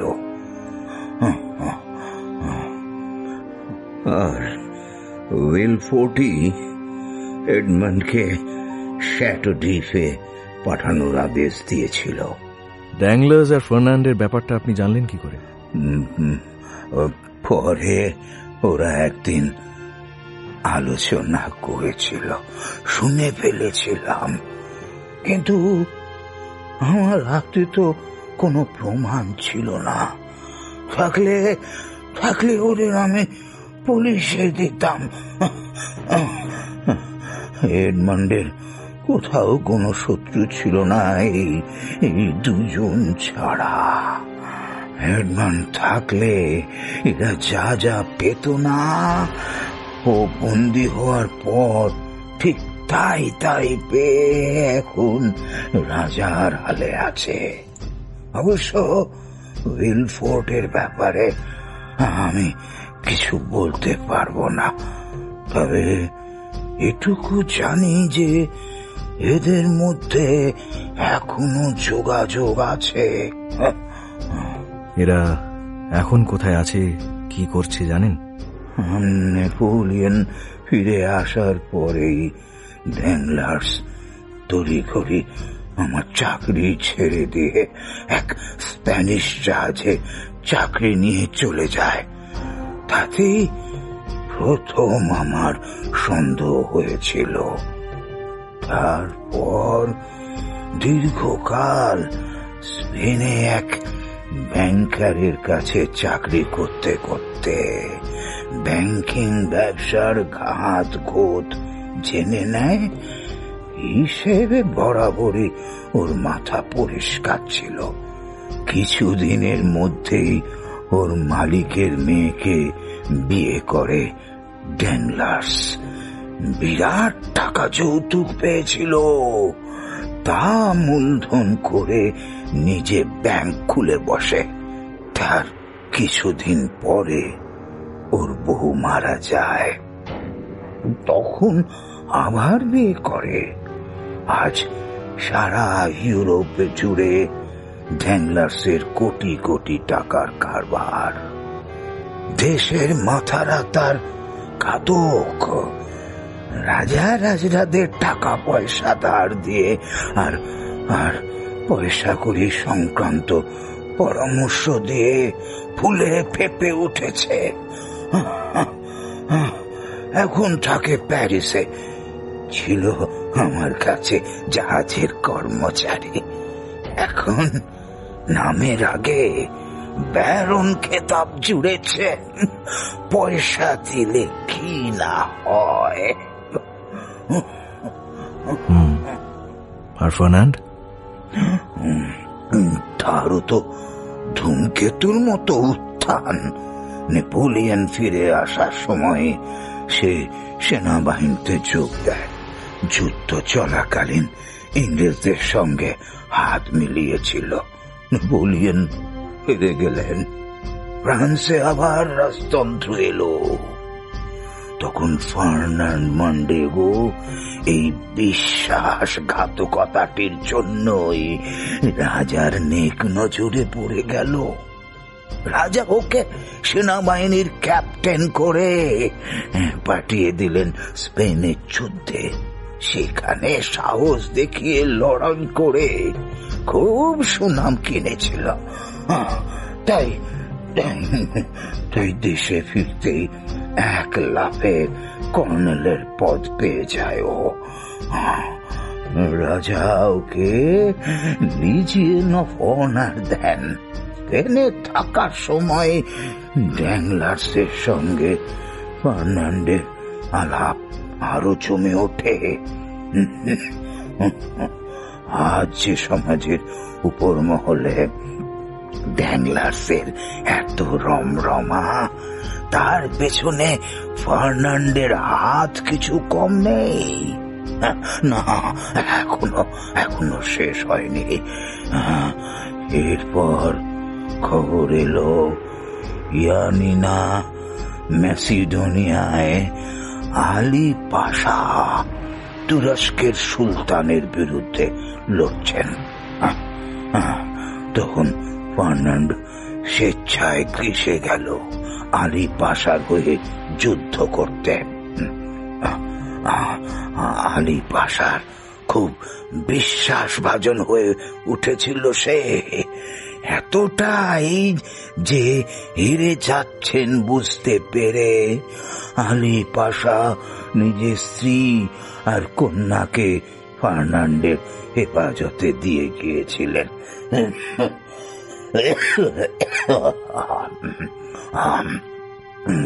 আর তাদের নিরাপদে গ্রিসের বাইরে নিয়ে যাওয়ার দায়িত্ব ছিল ওর। শেষ রক্ষা অবশ্য হয়নি। আলী পাশা শত্রুপক্ষের হাতে ধরা পড়েন। তার স্ত্রী কন্যাও প্রাণে বাঁচেনি, কিন্তু বিরাট সাহসী বীর পুরুষ হিসেবে লোকচক্ষে ফার্নান্ডের সম্মান হাজার গুণ বেড়ে যায়। জমিদারিও লাভ করে। সেই থেকে কাউন্ট অফ মোরকার্স, এককালের নিষ্কর্মা ক্যাটল্যান্ড ছোকরা, আজ মোরকার্ফের কাউন্ট। মহাবীর জেনারেল ফার্নান্ড মন্ডেগো। প্যারিসে তার বিরাট সম্মান, সমাজের উপর মহলে অখণ্ড প্রতাপ। এডমন্ড দান্তেস যাদের জন্য মরেই গেল, তারা এখন গাড়ি বাড়ি হাঁকিয়ে আয়েশ করছে। আর উইলফোর্টের খবর জানেন কিছু? এডমন্ড বন্দী হওয়ার কিছুদিন পরেই উইলফোর্ট কাউন্ট সেন্ট মেরানের মেয়েকে বিয়ে করে বড় লোক হয়েছিল। তার বউ মেয়ের জন্ম দিতে গিয়ে মারা যায়।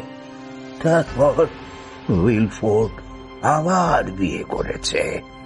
মার্সেই থেকে বদলি হওয়ার পর ফ্রান্সের নানান শহর ঘুরে এখন উইলফোর্ট প্যারিসেই আছে। বিচার বিভাগে উচ্চ পদস্থ রাজকর্মচারী সে। তরোয়ালের মতো সোজা আর ধারালো লোক। সারা প্যারিসের বেআইনি কাজ কারবারিরা তার নামে তরবারি কাঁপে। সে আইনকে একমাত্র ধর্ম মানে, আর রাজতন্ত্রকে পুজো করে। কোন রাজতন্ত্র? যে রাজতন্ত্র টাকা আর অভিজাত বংশ পরিচয় ছাড়া কিচ্ছু চেনে না। গরিবকে মানুষ বলেই মনে করে না। বেচারা এডমন্ড নেপোলিয়নের হয়ে গুপ্তচরগিরি করার অভিযোগে ফেসেছিল তো। আর উইলফোর্টই এডমন্ডকে শ্যাটোডিফে পাঠানোর আদেশ দিয়েছিল। তারপর হাজার অনুনয় বিনয় তার মন গলাতে পারেনি আমি। অদ্ভুত লোক এই জেরার্ড দ্য উইলফোর্ট। সরকারি আমলা, অথচ ঘুষ খাওয়া বা অন্য কোনো 2 নম্বরের বদনাম কখনো শুনিনি ওর নামে। এর বাবা নয়ার টিয়ার ছিলেন আমাদের মতো নেপোলিয়নের সমর্থক।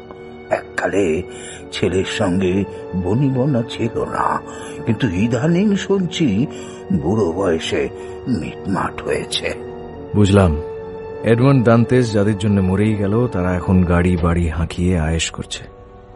আচ্ছা, মার্সিডিজ হেরারা বলে একজনের কথা বলেছিলেন সিন্দবাদ, ইনি কে? ওকে নিয়েই তো এডমন্ডের ওপর ফার্নান্ডের যত রাগ। মার্সিডিজ এডমন্ডকে প্রাণ দিয়ে ভালোবাসত। ওদের বিয়ে হওয়ার সব ঠিকঠাক। এমন সময় তো ড্যাংলার্স আর ফার্নান্ড ষড়যন্ত্র করে এডমন্ডকে বন্দি করালো। মার্সিডিসের মতো মেয়ে আমি আর একটিও দেখিনি জীবনে। এডমন্ড বন্দি হওয়ার পর ও একেবারে ভেঙে পড়েছিল। আর তো কোথাও কেউ ছিল না ওর। কিন্তু কি কর্তব্যবোধ মেয়েটির! এডমন্ডের বাবা তখন বুড়ো হয়েছেন, অসুস্থ। ছেলেই ছিল তার অন্ধের যষ্টি। ছেলেকে হারিয়ে তিনি ভেঙে পড়েছেন। তখন মার্সেডিস এসে তার সেবার সমস্ত দায়িত্ব নিজের কাঁধে তুলে নিল। হ্যাঁ, এডমন্ডের বাবার কথা বলুন। সিনবাদ যদিও বলেনি তার কথা, তবু আমি জানতে চাই। তাকে আমি আজ শ্রদ্ধা করি। আমি ওদের দেখাশুনো করতে যেতাম মাঝে মাঝে, টাকা পয়সা সাধ্য মতো দিতাম। কিন্তু মসিয়ে দান্তেজ ছিলেন মানি লোক। ছেলে বন্দি, কোনো খবর পাওয়া যাচ্ছে না, ঘরে একটি পয়সা নেই, তবু অন্য কারোর কাছ থেকে হাত পেতে কিছু নেবেন না। তারপর নেপোলিয়ন হেরে গেলেন। আমিও বুঝলাম আর এডমন্ডের আশা নেই। মসিয়ে দান্তেজ আমার উপর ভরসা করেছিলেন, আমি তার মর্যাদা রাখতে পারিনি। উনি দুঃখ পেয়েছিলেন, শেষমেশ খাওয়া দাওয়া ছেড়ে দিলেন। অবশ্য শেষের দিকে খাবারও জুটত না। ঘরে টাকা নেই, কিন্তু না আমার থেকে টাকা নেবেন, না মার্সেডিসের থেকে খাবার। কত করে বোঝালো মার্সেডিস, আমিও বুঝিয়েছিলাম, কিন্তু তার একটাই কথা, তার বাবাকে পরের কাছে হাত পাততে হচ্ছে দেখলে কি এডমন্ড খুশি হতো? এডমন্ড আর নেই, সেও পারে আমার জন্য অপেক্ষা করছে। আমাকে তোমরা আর আটকে রেখো না। না খেয়ে খেয়েই মারা গেলেন তিনি। মার্সেডিস আর আমি ছাড়া আর কেউ ছিল না সেদিন। আমি তার অন্ত্যেষ্টির যত সামান্য ব্যবস্থা করেছিলাম। বড় কষ্ট নিয়ে মারা গেছিলেন ভদ্রলোক। এডমন্ড বন্দী হওয়ার পরের দিন থেকেই ফার্নান্ড মার্সেডিসকে বিয়ে করার জন্য উঠে পড়ে লেগেছিল, কিন্তু মার্সেডিস ওকে পাত্তাও দেয়নি। এডমন্ড ফিরে আসবে এই আশায় বসেছিল 2 বছর। এমনকি আমি হাল ছেড়ে দেওয়ার পরও, মসিয়ে দান্তেজ মারা যাওয়ার পরও এমনই ভালোবাসা। ঠিকই মেয়েকে ভালোবেসেছিল এডমন্ড। এখন সে কোথায় আছে? সব বলছি। আস্তে আস্তে মার্সেডিসের মনে বোধ জাগলো যে এডমন্ড সত্যি আর ফিরবে না। তার জন্য অপেক্ষা করে থাকা অনর্থক। এর মধ্যে ফার্নান্ডো স্পেন থেকে প্রচুর সুনাম অর্জন করে ফিরে এসেছে।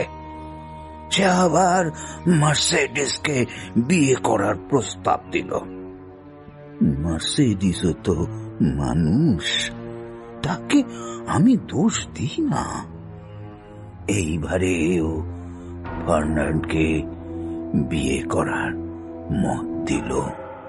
কষ্ট হয়েছিল ওর, জানি আমি।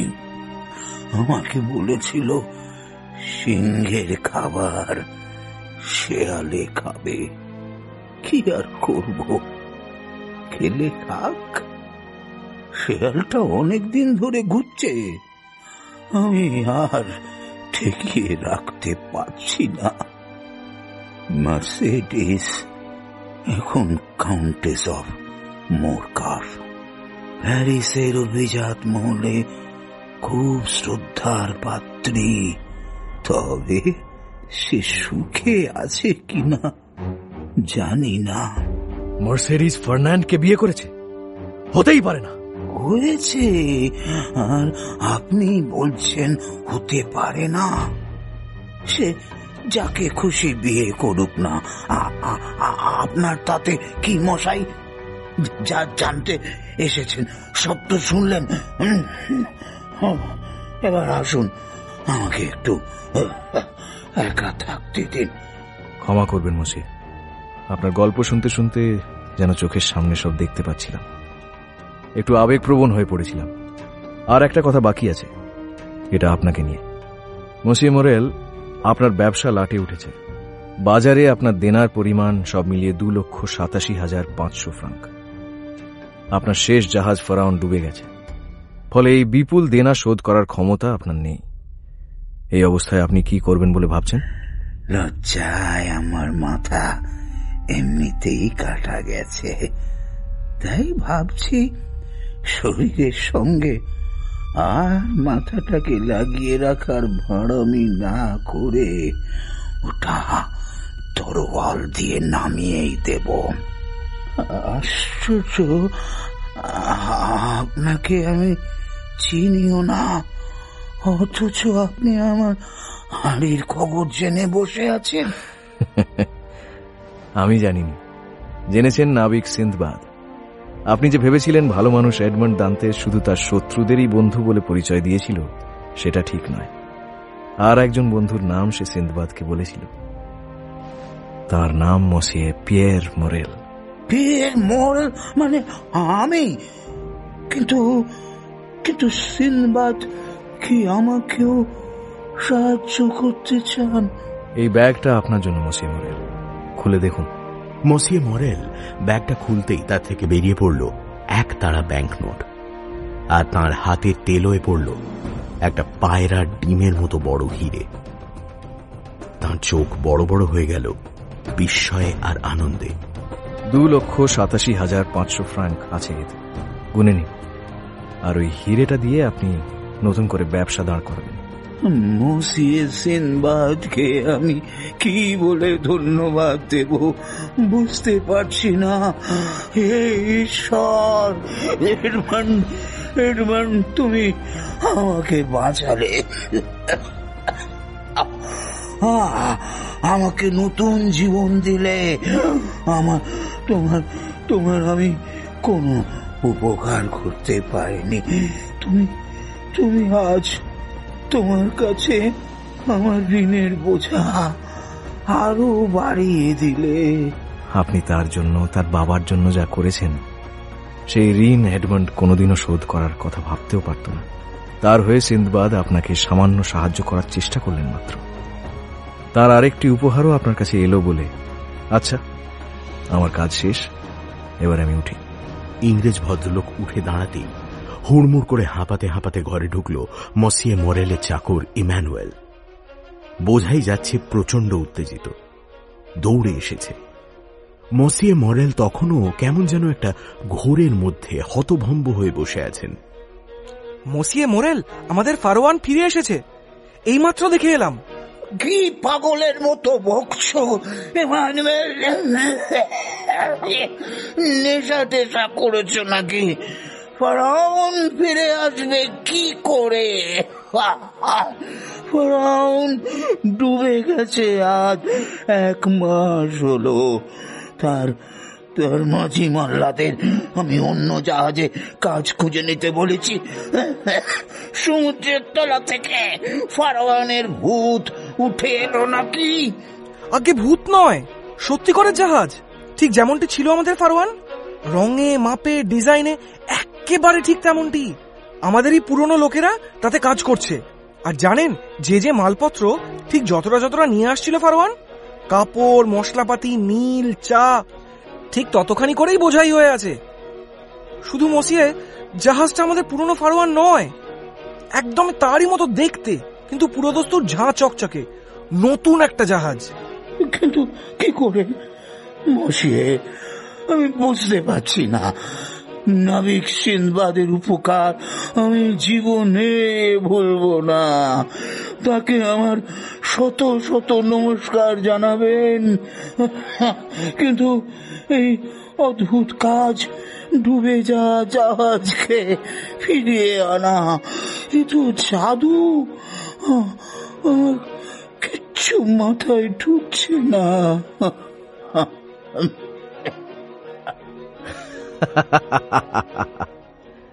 নাম শুনে বুঝতে পারছেন না? নাবিক সিন্ধবাদ আরব্য রজনী থেকে উঠে এসেছেন। গোটা আরব্য রজনীর জাদু তার হাতের মুঠোয়। চলি, বাকি বন্ধুদের উপকার করা এখন বাকি আছে। সেই দিনই মার্সেইয়ের বন্দর ঘেঁষা একটা সরাইখানার দোতলার ঘরে বসল তিনজন। রাস্তার ধারে খোলা জানলার পাশে একটি টেবিলকে ঘিরে বসেছিল এডমন্ড, বার্তুচিও আর জ্যাকোপো। সূর্য ডুবেছে কিছুক্ষণ আগেই। নিচের ঘিঞ্জি রাস্তা থেকে চিৎকার চেঁচামেচি ভেসে আসছে। মোরেল বুড়োটা তোমাকে দেখে চিনতেই পারল না? চেনার মতো চোখ বা মনের অবস্থা কোনোটাই ওর ছিল না। আচ্ছা, এখানকার সব কাজই তো হলো, সবার সব খবরই তো পেলে। এবার ঈশ্বরের হাত পুরস্কার দেওয়ার পালা শেষ করেছে। এবার সেই হাতে বজ্র উঠে আসবে, কিন্তু সেই বজ্র নেমে আসার আগে আমার আরো কিছুদিন, আরো কয়েক বছর সময় লাগবে। আরো কয়েক বছর? এতগুলো বছর তোমার নষ্ট হয়েছে এডমান্ড, তারপরেও আবার নষ্ট হয়েছে? ওই বছরগুলোই আমাকে তৈরি করেছে। সময়কে সময় দিলে, সময় শেষ হলে সময়ের ফল আপনি হাতের মুঠোয় এসে ধরা দেয়। অ্যাবে ফারিয়া শিখিয়েছিলেন, ওরা ক্ষমতাশালী, আমাকে ওদের চেয়েও ক্ষমতাশালী হতে হবে, তাই সময় চাই। কিভাবে ক্ষমতা পাবে? টাকা দিয়ে? আমার তো এখন অনেক টাকা। টাকার জোরে ক্ষমতা কেনা যায়, ধরে রাখা যায় না, ব্যবহার করা যায় না। তার জন্য লাগে আরো দুটো ভীষণ দরকারি জিনিস, চেনাশোনা আর খবর। একেবারে হাঁড়ির খবর। সে জিনিস পেতে গেলে টাকার থেকেও বেশি লাগে সময়। তাই আমার সময় চাই। মন্টে ক্রিস্টো দ্বীপটা কিনে নিয়ে আমি কাউন্ট উপাধি নেব। তারপর ক্ষমতায় থাকা লোকজনকে চিনব আর নিজেকে চেনাবো, শোনাবো তাদের। আর ড্যাংলার্স, ফার্নান্ড আর উইলফোর্টের হাঁড়ির খবর জোগাড় করবে তোমরা। ওরা কবে কোথায় যায়, কি করে, এতগুলো বছর ঠিক কি কি করেছে, ওদের জীবনে দুর্বলতার জায়গাগুলো কি কি, এই সব খবর আমার চাই। তোমাদের আগেও বলেছি, এই কয়েক বছর এটাই তোমাদের একমাত্র কাজ হবে। পয়সা কড়ি নিয়ে কোনো চিন্তা করবে না। মনে আছে, কাজ শুরুও করে দিয়েছি। সেই জন্যই তো এত জায়গা থাকতে এই নোংরা ভূতের বাসায় আজ আসতে বলেছি তোমাদের সবাইকে। ওই ওই ওই ওই জানলা দিয়ে মুখ বাড়িয়ে ডান দিকে ফুলের দোকানটার সামনে দেখো। এডমন্ড আর জ্যাকোপো জানলা দিয়ে ঝুঁকে পড়ার সঙ্গে সঙ্গেই যেন রাস্তা থেকে ভেসে আসা গোলমালের আওয়াজ দ্বিগুণ হয়ে গেল। হইহট্টগোলের কারণ আর কিছুই নয়, বার্তুচিও দেখিয়ে দেওয়া জায়গাটার সামনে হঠাৎ করেই ছুরির লড়াই শুরু হয়ে গেছে। এই জিনিসটা মার্সেইয়ের বন্দর ঘেঁষা বস্তি অঞ্চলে কোনো নতুন বা অবাক করা দৃশ্য নয়। এডমন্ড জানে যে এই চত্বর উঠতি মস্তানে ভর্তি, আর কথায় কথায় ঝগড়া থেকে তাদের হাতে ছুরি উঠে আসে। ছুরির খোঁচায় রক্ত ঝলকে না পড়লে তাদের মাথা ঠান্ডা হয় না। এখানেও সেই রকমই চারপাশে গোল হয়ে দাঁড়িয়ে থাকা ভিড়ের মধ্যিখানে দাঁড়িয়ে দুই প্রতিপক্ষ হাতে ছুরি নাচাতে নাচাতে একে অপরের মহড়া নিচ্ছে। একজন মাঝবয়সী, বেশ দশাশই চেহারার লোক, আর অন্যদিকে একটি বাচ্চা ছেলে, বয়স 12-13 বেশি কিছুতেই হবে না। সারা শরীর ময়লায় ঢাকা থাকলেও তার মুখ যে অপূর্ব সুন্দর সেটা এতদূর থেকেও বোঝা যায়। ওইটুকু বাচ্চা ওই পোড় খাওয়া গুন্ডার মুখোমুখি কেমন বুক চিতিয়ে দাঁড়িয়ে আছে। এডমন্ড দেখে অবাক হয়ে গেল, কিন্তু মুখে কিছু প্রকাশ করল না। ছেলেটাকে ভালো করে খেয়াল করো এডমন্ড, ওকে আমাদের কাজে লাগবে। দেখতে না দেখতেই লড়াই শুরু হয়ে গেল। একটা বিকট চিৎকার করে লোকটা বাচ্চা ছেলেটার দিকে তেড়ে এলো। ছেলেটা চুপচাপ দাঁড়িয়ে রইল। তারপর শেষ মুহূর্তে অদ্ভুত কায়দায় লোকটার হাতের তলা দিয়ে গলে বেরিয়ে চলে গেল নাচের ভঙ্গিতে। লোকটা আরো রেগে গিয়ে আবার ঝাঁপিয়ে পড়ল। আবার ছেলেটা একইভাবে তাকে এড়িয়ে গেল। এইরকম চলতেই থাকলো। ছেলেটার মুখ দেখে মনে হচ্ছিল যেন কোনো মজার খেলায় নেমেছে। তার হাতে যে ছুরি আছে সেটা যেন সে ভুলেই গেছে। কিন্তু লোকটা হাঁপিয়ে পড়ছিল। তাক বুঝে একসময় ছেলেটা তার হাতের তলা দিয়ে গলে বেরিয়ে এলো, কিন্তু এবার পালিয়ে না গিয়ে ক্ষিপ্র বেগে লোকটার পেছনে এসে দাঁড়িয়ে হাতে ছুরিটা তুলে বিদ্যুতের মতো 4-5 বার হাত চালালো। লোকটা বিকট আর্তনাদ করে মাটিতে পড়ে কাতরাতে লাগলো। ছেলেটা তার গোটা পিঠ ফালা ফালা করে দিয়েছে। লড়াই জিতে ছেলেটা আনন্দে লাফাচ্ছিল, লোকটাকে ভেঙচি কাটতে কাটতে ঘুরে ঘুরে নাচছিল। ছেলেটার নাম বেনেদেত্তো। এই বয়সেই পাকা চোর আর নেশাখোর হিসেবে নাম কিনেছে। যেমন সাহস তেমনই ওস্তাদ ছুরি আর লাঠি খেলায়। ছুরি যে ছেলেটার হাতে কথা বলে সে তো দেখতেই পেলাম, কিন্তু ওর মতো ছুরিতে ওস্তাদ বাচ্চা এ পাড়ায় খুঁজলে আরো অন্তত 10-12টা পাওয়া যাবে। এই ছেলেটার বিশেষত্ব কি? বার্তুচিও খানিক্ষণ এডমন্ডের মুখের দিকে তাকিয়ে মুচকি হাসল। তারপর এডমন্ডের কানে কানে কিছু বলল। শুনতে শুনতে এডমন্ডের চোখ বিস্ময় আর উত্তেজনায় বড় বড় হয়ে উঠল। বার্তুচিও, এই ছেলেটাকে ছাড়া আমাদের চলবে না। এ এক বিরাট অস্ত্র, এতে শান দিতে হবে। এর যা প্রাণ চায় করতে দাও। শয়তানি আর বদমাইশির পথে যত দূর যেতে পারে যাক, যেতে দাও। শুধু খেয়াল রাখবে এর যেন কোনো অসুবিধে না হয়। আজ থেকে এর সমস্ত খরচ আমার, আর সব দায়িত্ব তোমার বার্তুচিও। এই রকমই ভালো করে কাজ করো, সোনায় মুড়ে দেব তোমাকে আমি। আচ্ছা এডমন্ড, তুমি প্রতিশোধ নিতে চাও তো? তো সে তো আমি একাই তোমার হয়ে গিয়ে নিয়ে আসতে পারি। প্যারিসে যাব, 3 দিন থাকবো, বুম বুম বুম, 3 দিনে 3 জনের খেল খতম করে দিয়ে চলে আসবো। তারপর তুমি আমায় পকেট ভরে ইনাম দেবে। তুমি এত সময় নিয়ে পেঁচিয়ে পেঁচিয়ে মুরগি জবাই করার মতো করে প্রতিশোধ নিতে চাইছো কেন? আমার কিন্তু মাথায় ঢুকছে না। তোমার মাথায় ঢুকলে তো আমার আর তোমার কোনো তফাৎ থাকতো না জাগপু। মুরগি জবাই করার কথা বললে না, আমি ঠিক ওইভাবেই প্রতিশোধ নিতে চাই। দেখতে চাই যে ওরা কষ্ট পেয়ে দগ্ধে দগ্ধে মরছে, তবেই আমার আনন্দ হবে। এডমন্ড, এসব কি বলছো তুমি? কষ্ট পেয়ে মরতে দেখলে তুমি শান্তি পাবে? এ তো পিশাচের মতো কথা।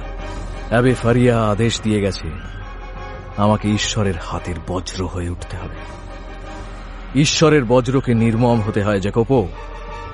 পিশাচদের বিরুদ্ধে পৈশাচিক হতে হয়, নইলে ন্যায় হয় না। যে আমি ঈশ্বরের হাতের বজ্র, গড়ায় গন্ডায় ন্যায়ের হিসেব নেব আমি। মৃত্যু তো আশীর্বাদ। আমার স্বপ্ন, আমার সংসার টুকরো টুকরো করে ভেঙে পড়েছে ওদের জন্য। 14টা বছর আমি নরক যন্ত্রণা ভোগ করেছি। একটা সময় রোজ মৃত্যুর কাছে ভিক্ষা চেয়েছি আমি, যে আমার জীবন এই মুহূর্তে শেষ হয়ে যাক। মৃত্যু আসেনি, অথচ আমি নরক থেকে মুক্তিও পাইনি। সেই নরক যন্ত্রণা ওদেরকেও ভোগ করতে হবে। ওদের জীবনও নরক হয়ে উঠবে। ওরা পালাতে চাইবে, পারবে না। কান্নাকাটি করে মরতে চাইবে ওরা, তাও মৃত্যু আসবে না, যতক্ষণ না আমি মৃত্যুকে আসতে দেব ওদের কাছে। তবেই আমার শান্তি, তবে ঈশ্বরের ন্যায় বিচার সার্থক হবে। আমি ঈশ্বরের হাতের বজ্র। এডমন্ড, তোমাকে কেমন যেন অচেনা লাগছে। আগের ভালো মানুষ নাবিক এডমন্ড দান্তেজ মরে গেছে বার্তুচিও। সে সবাইকে নিয়ে ভালো থাকার স্বপ্ন দেখত শুধু। শ্যাটোডিফ এর নরকে সে মরে গেছে অনেক দিন আগে। এবার তার শরীরের পোড়া ছাই থেকে জন্ম নেবে ঈশ্বরের হাতের বজ্র, the Count of Monte Christo.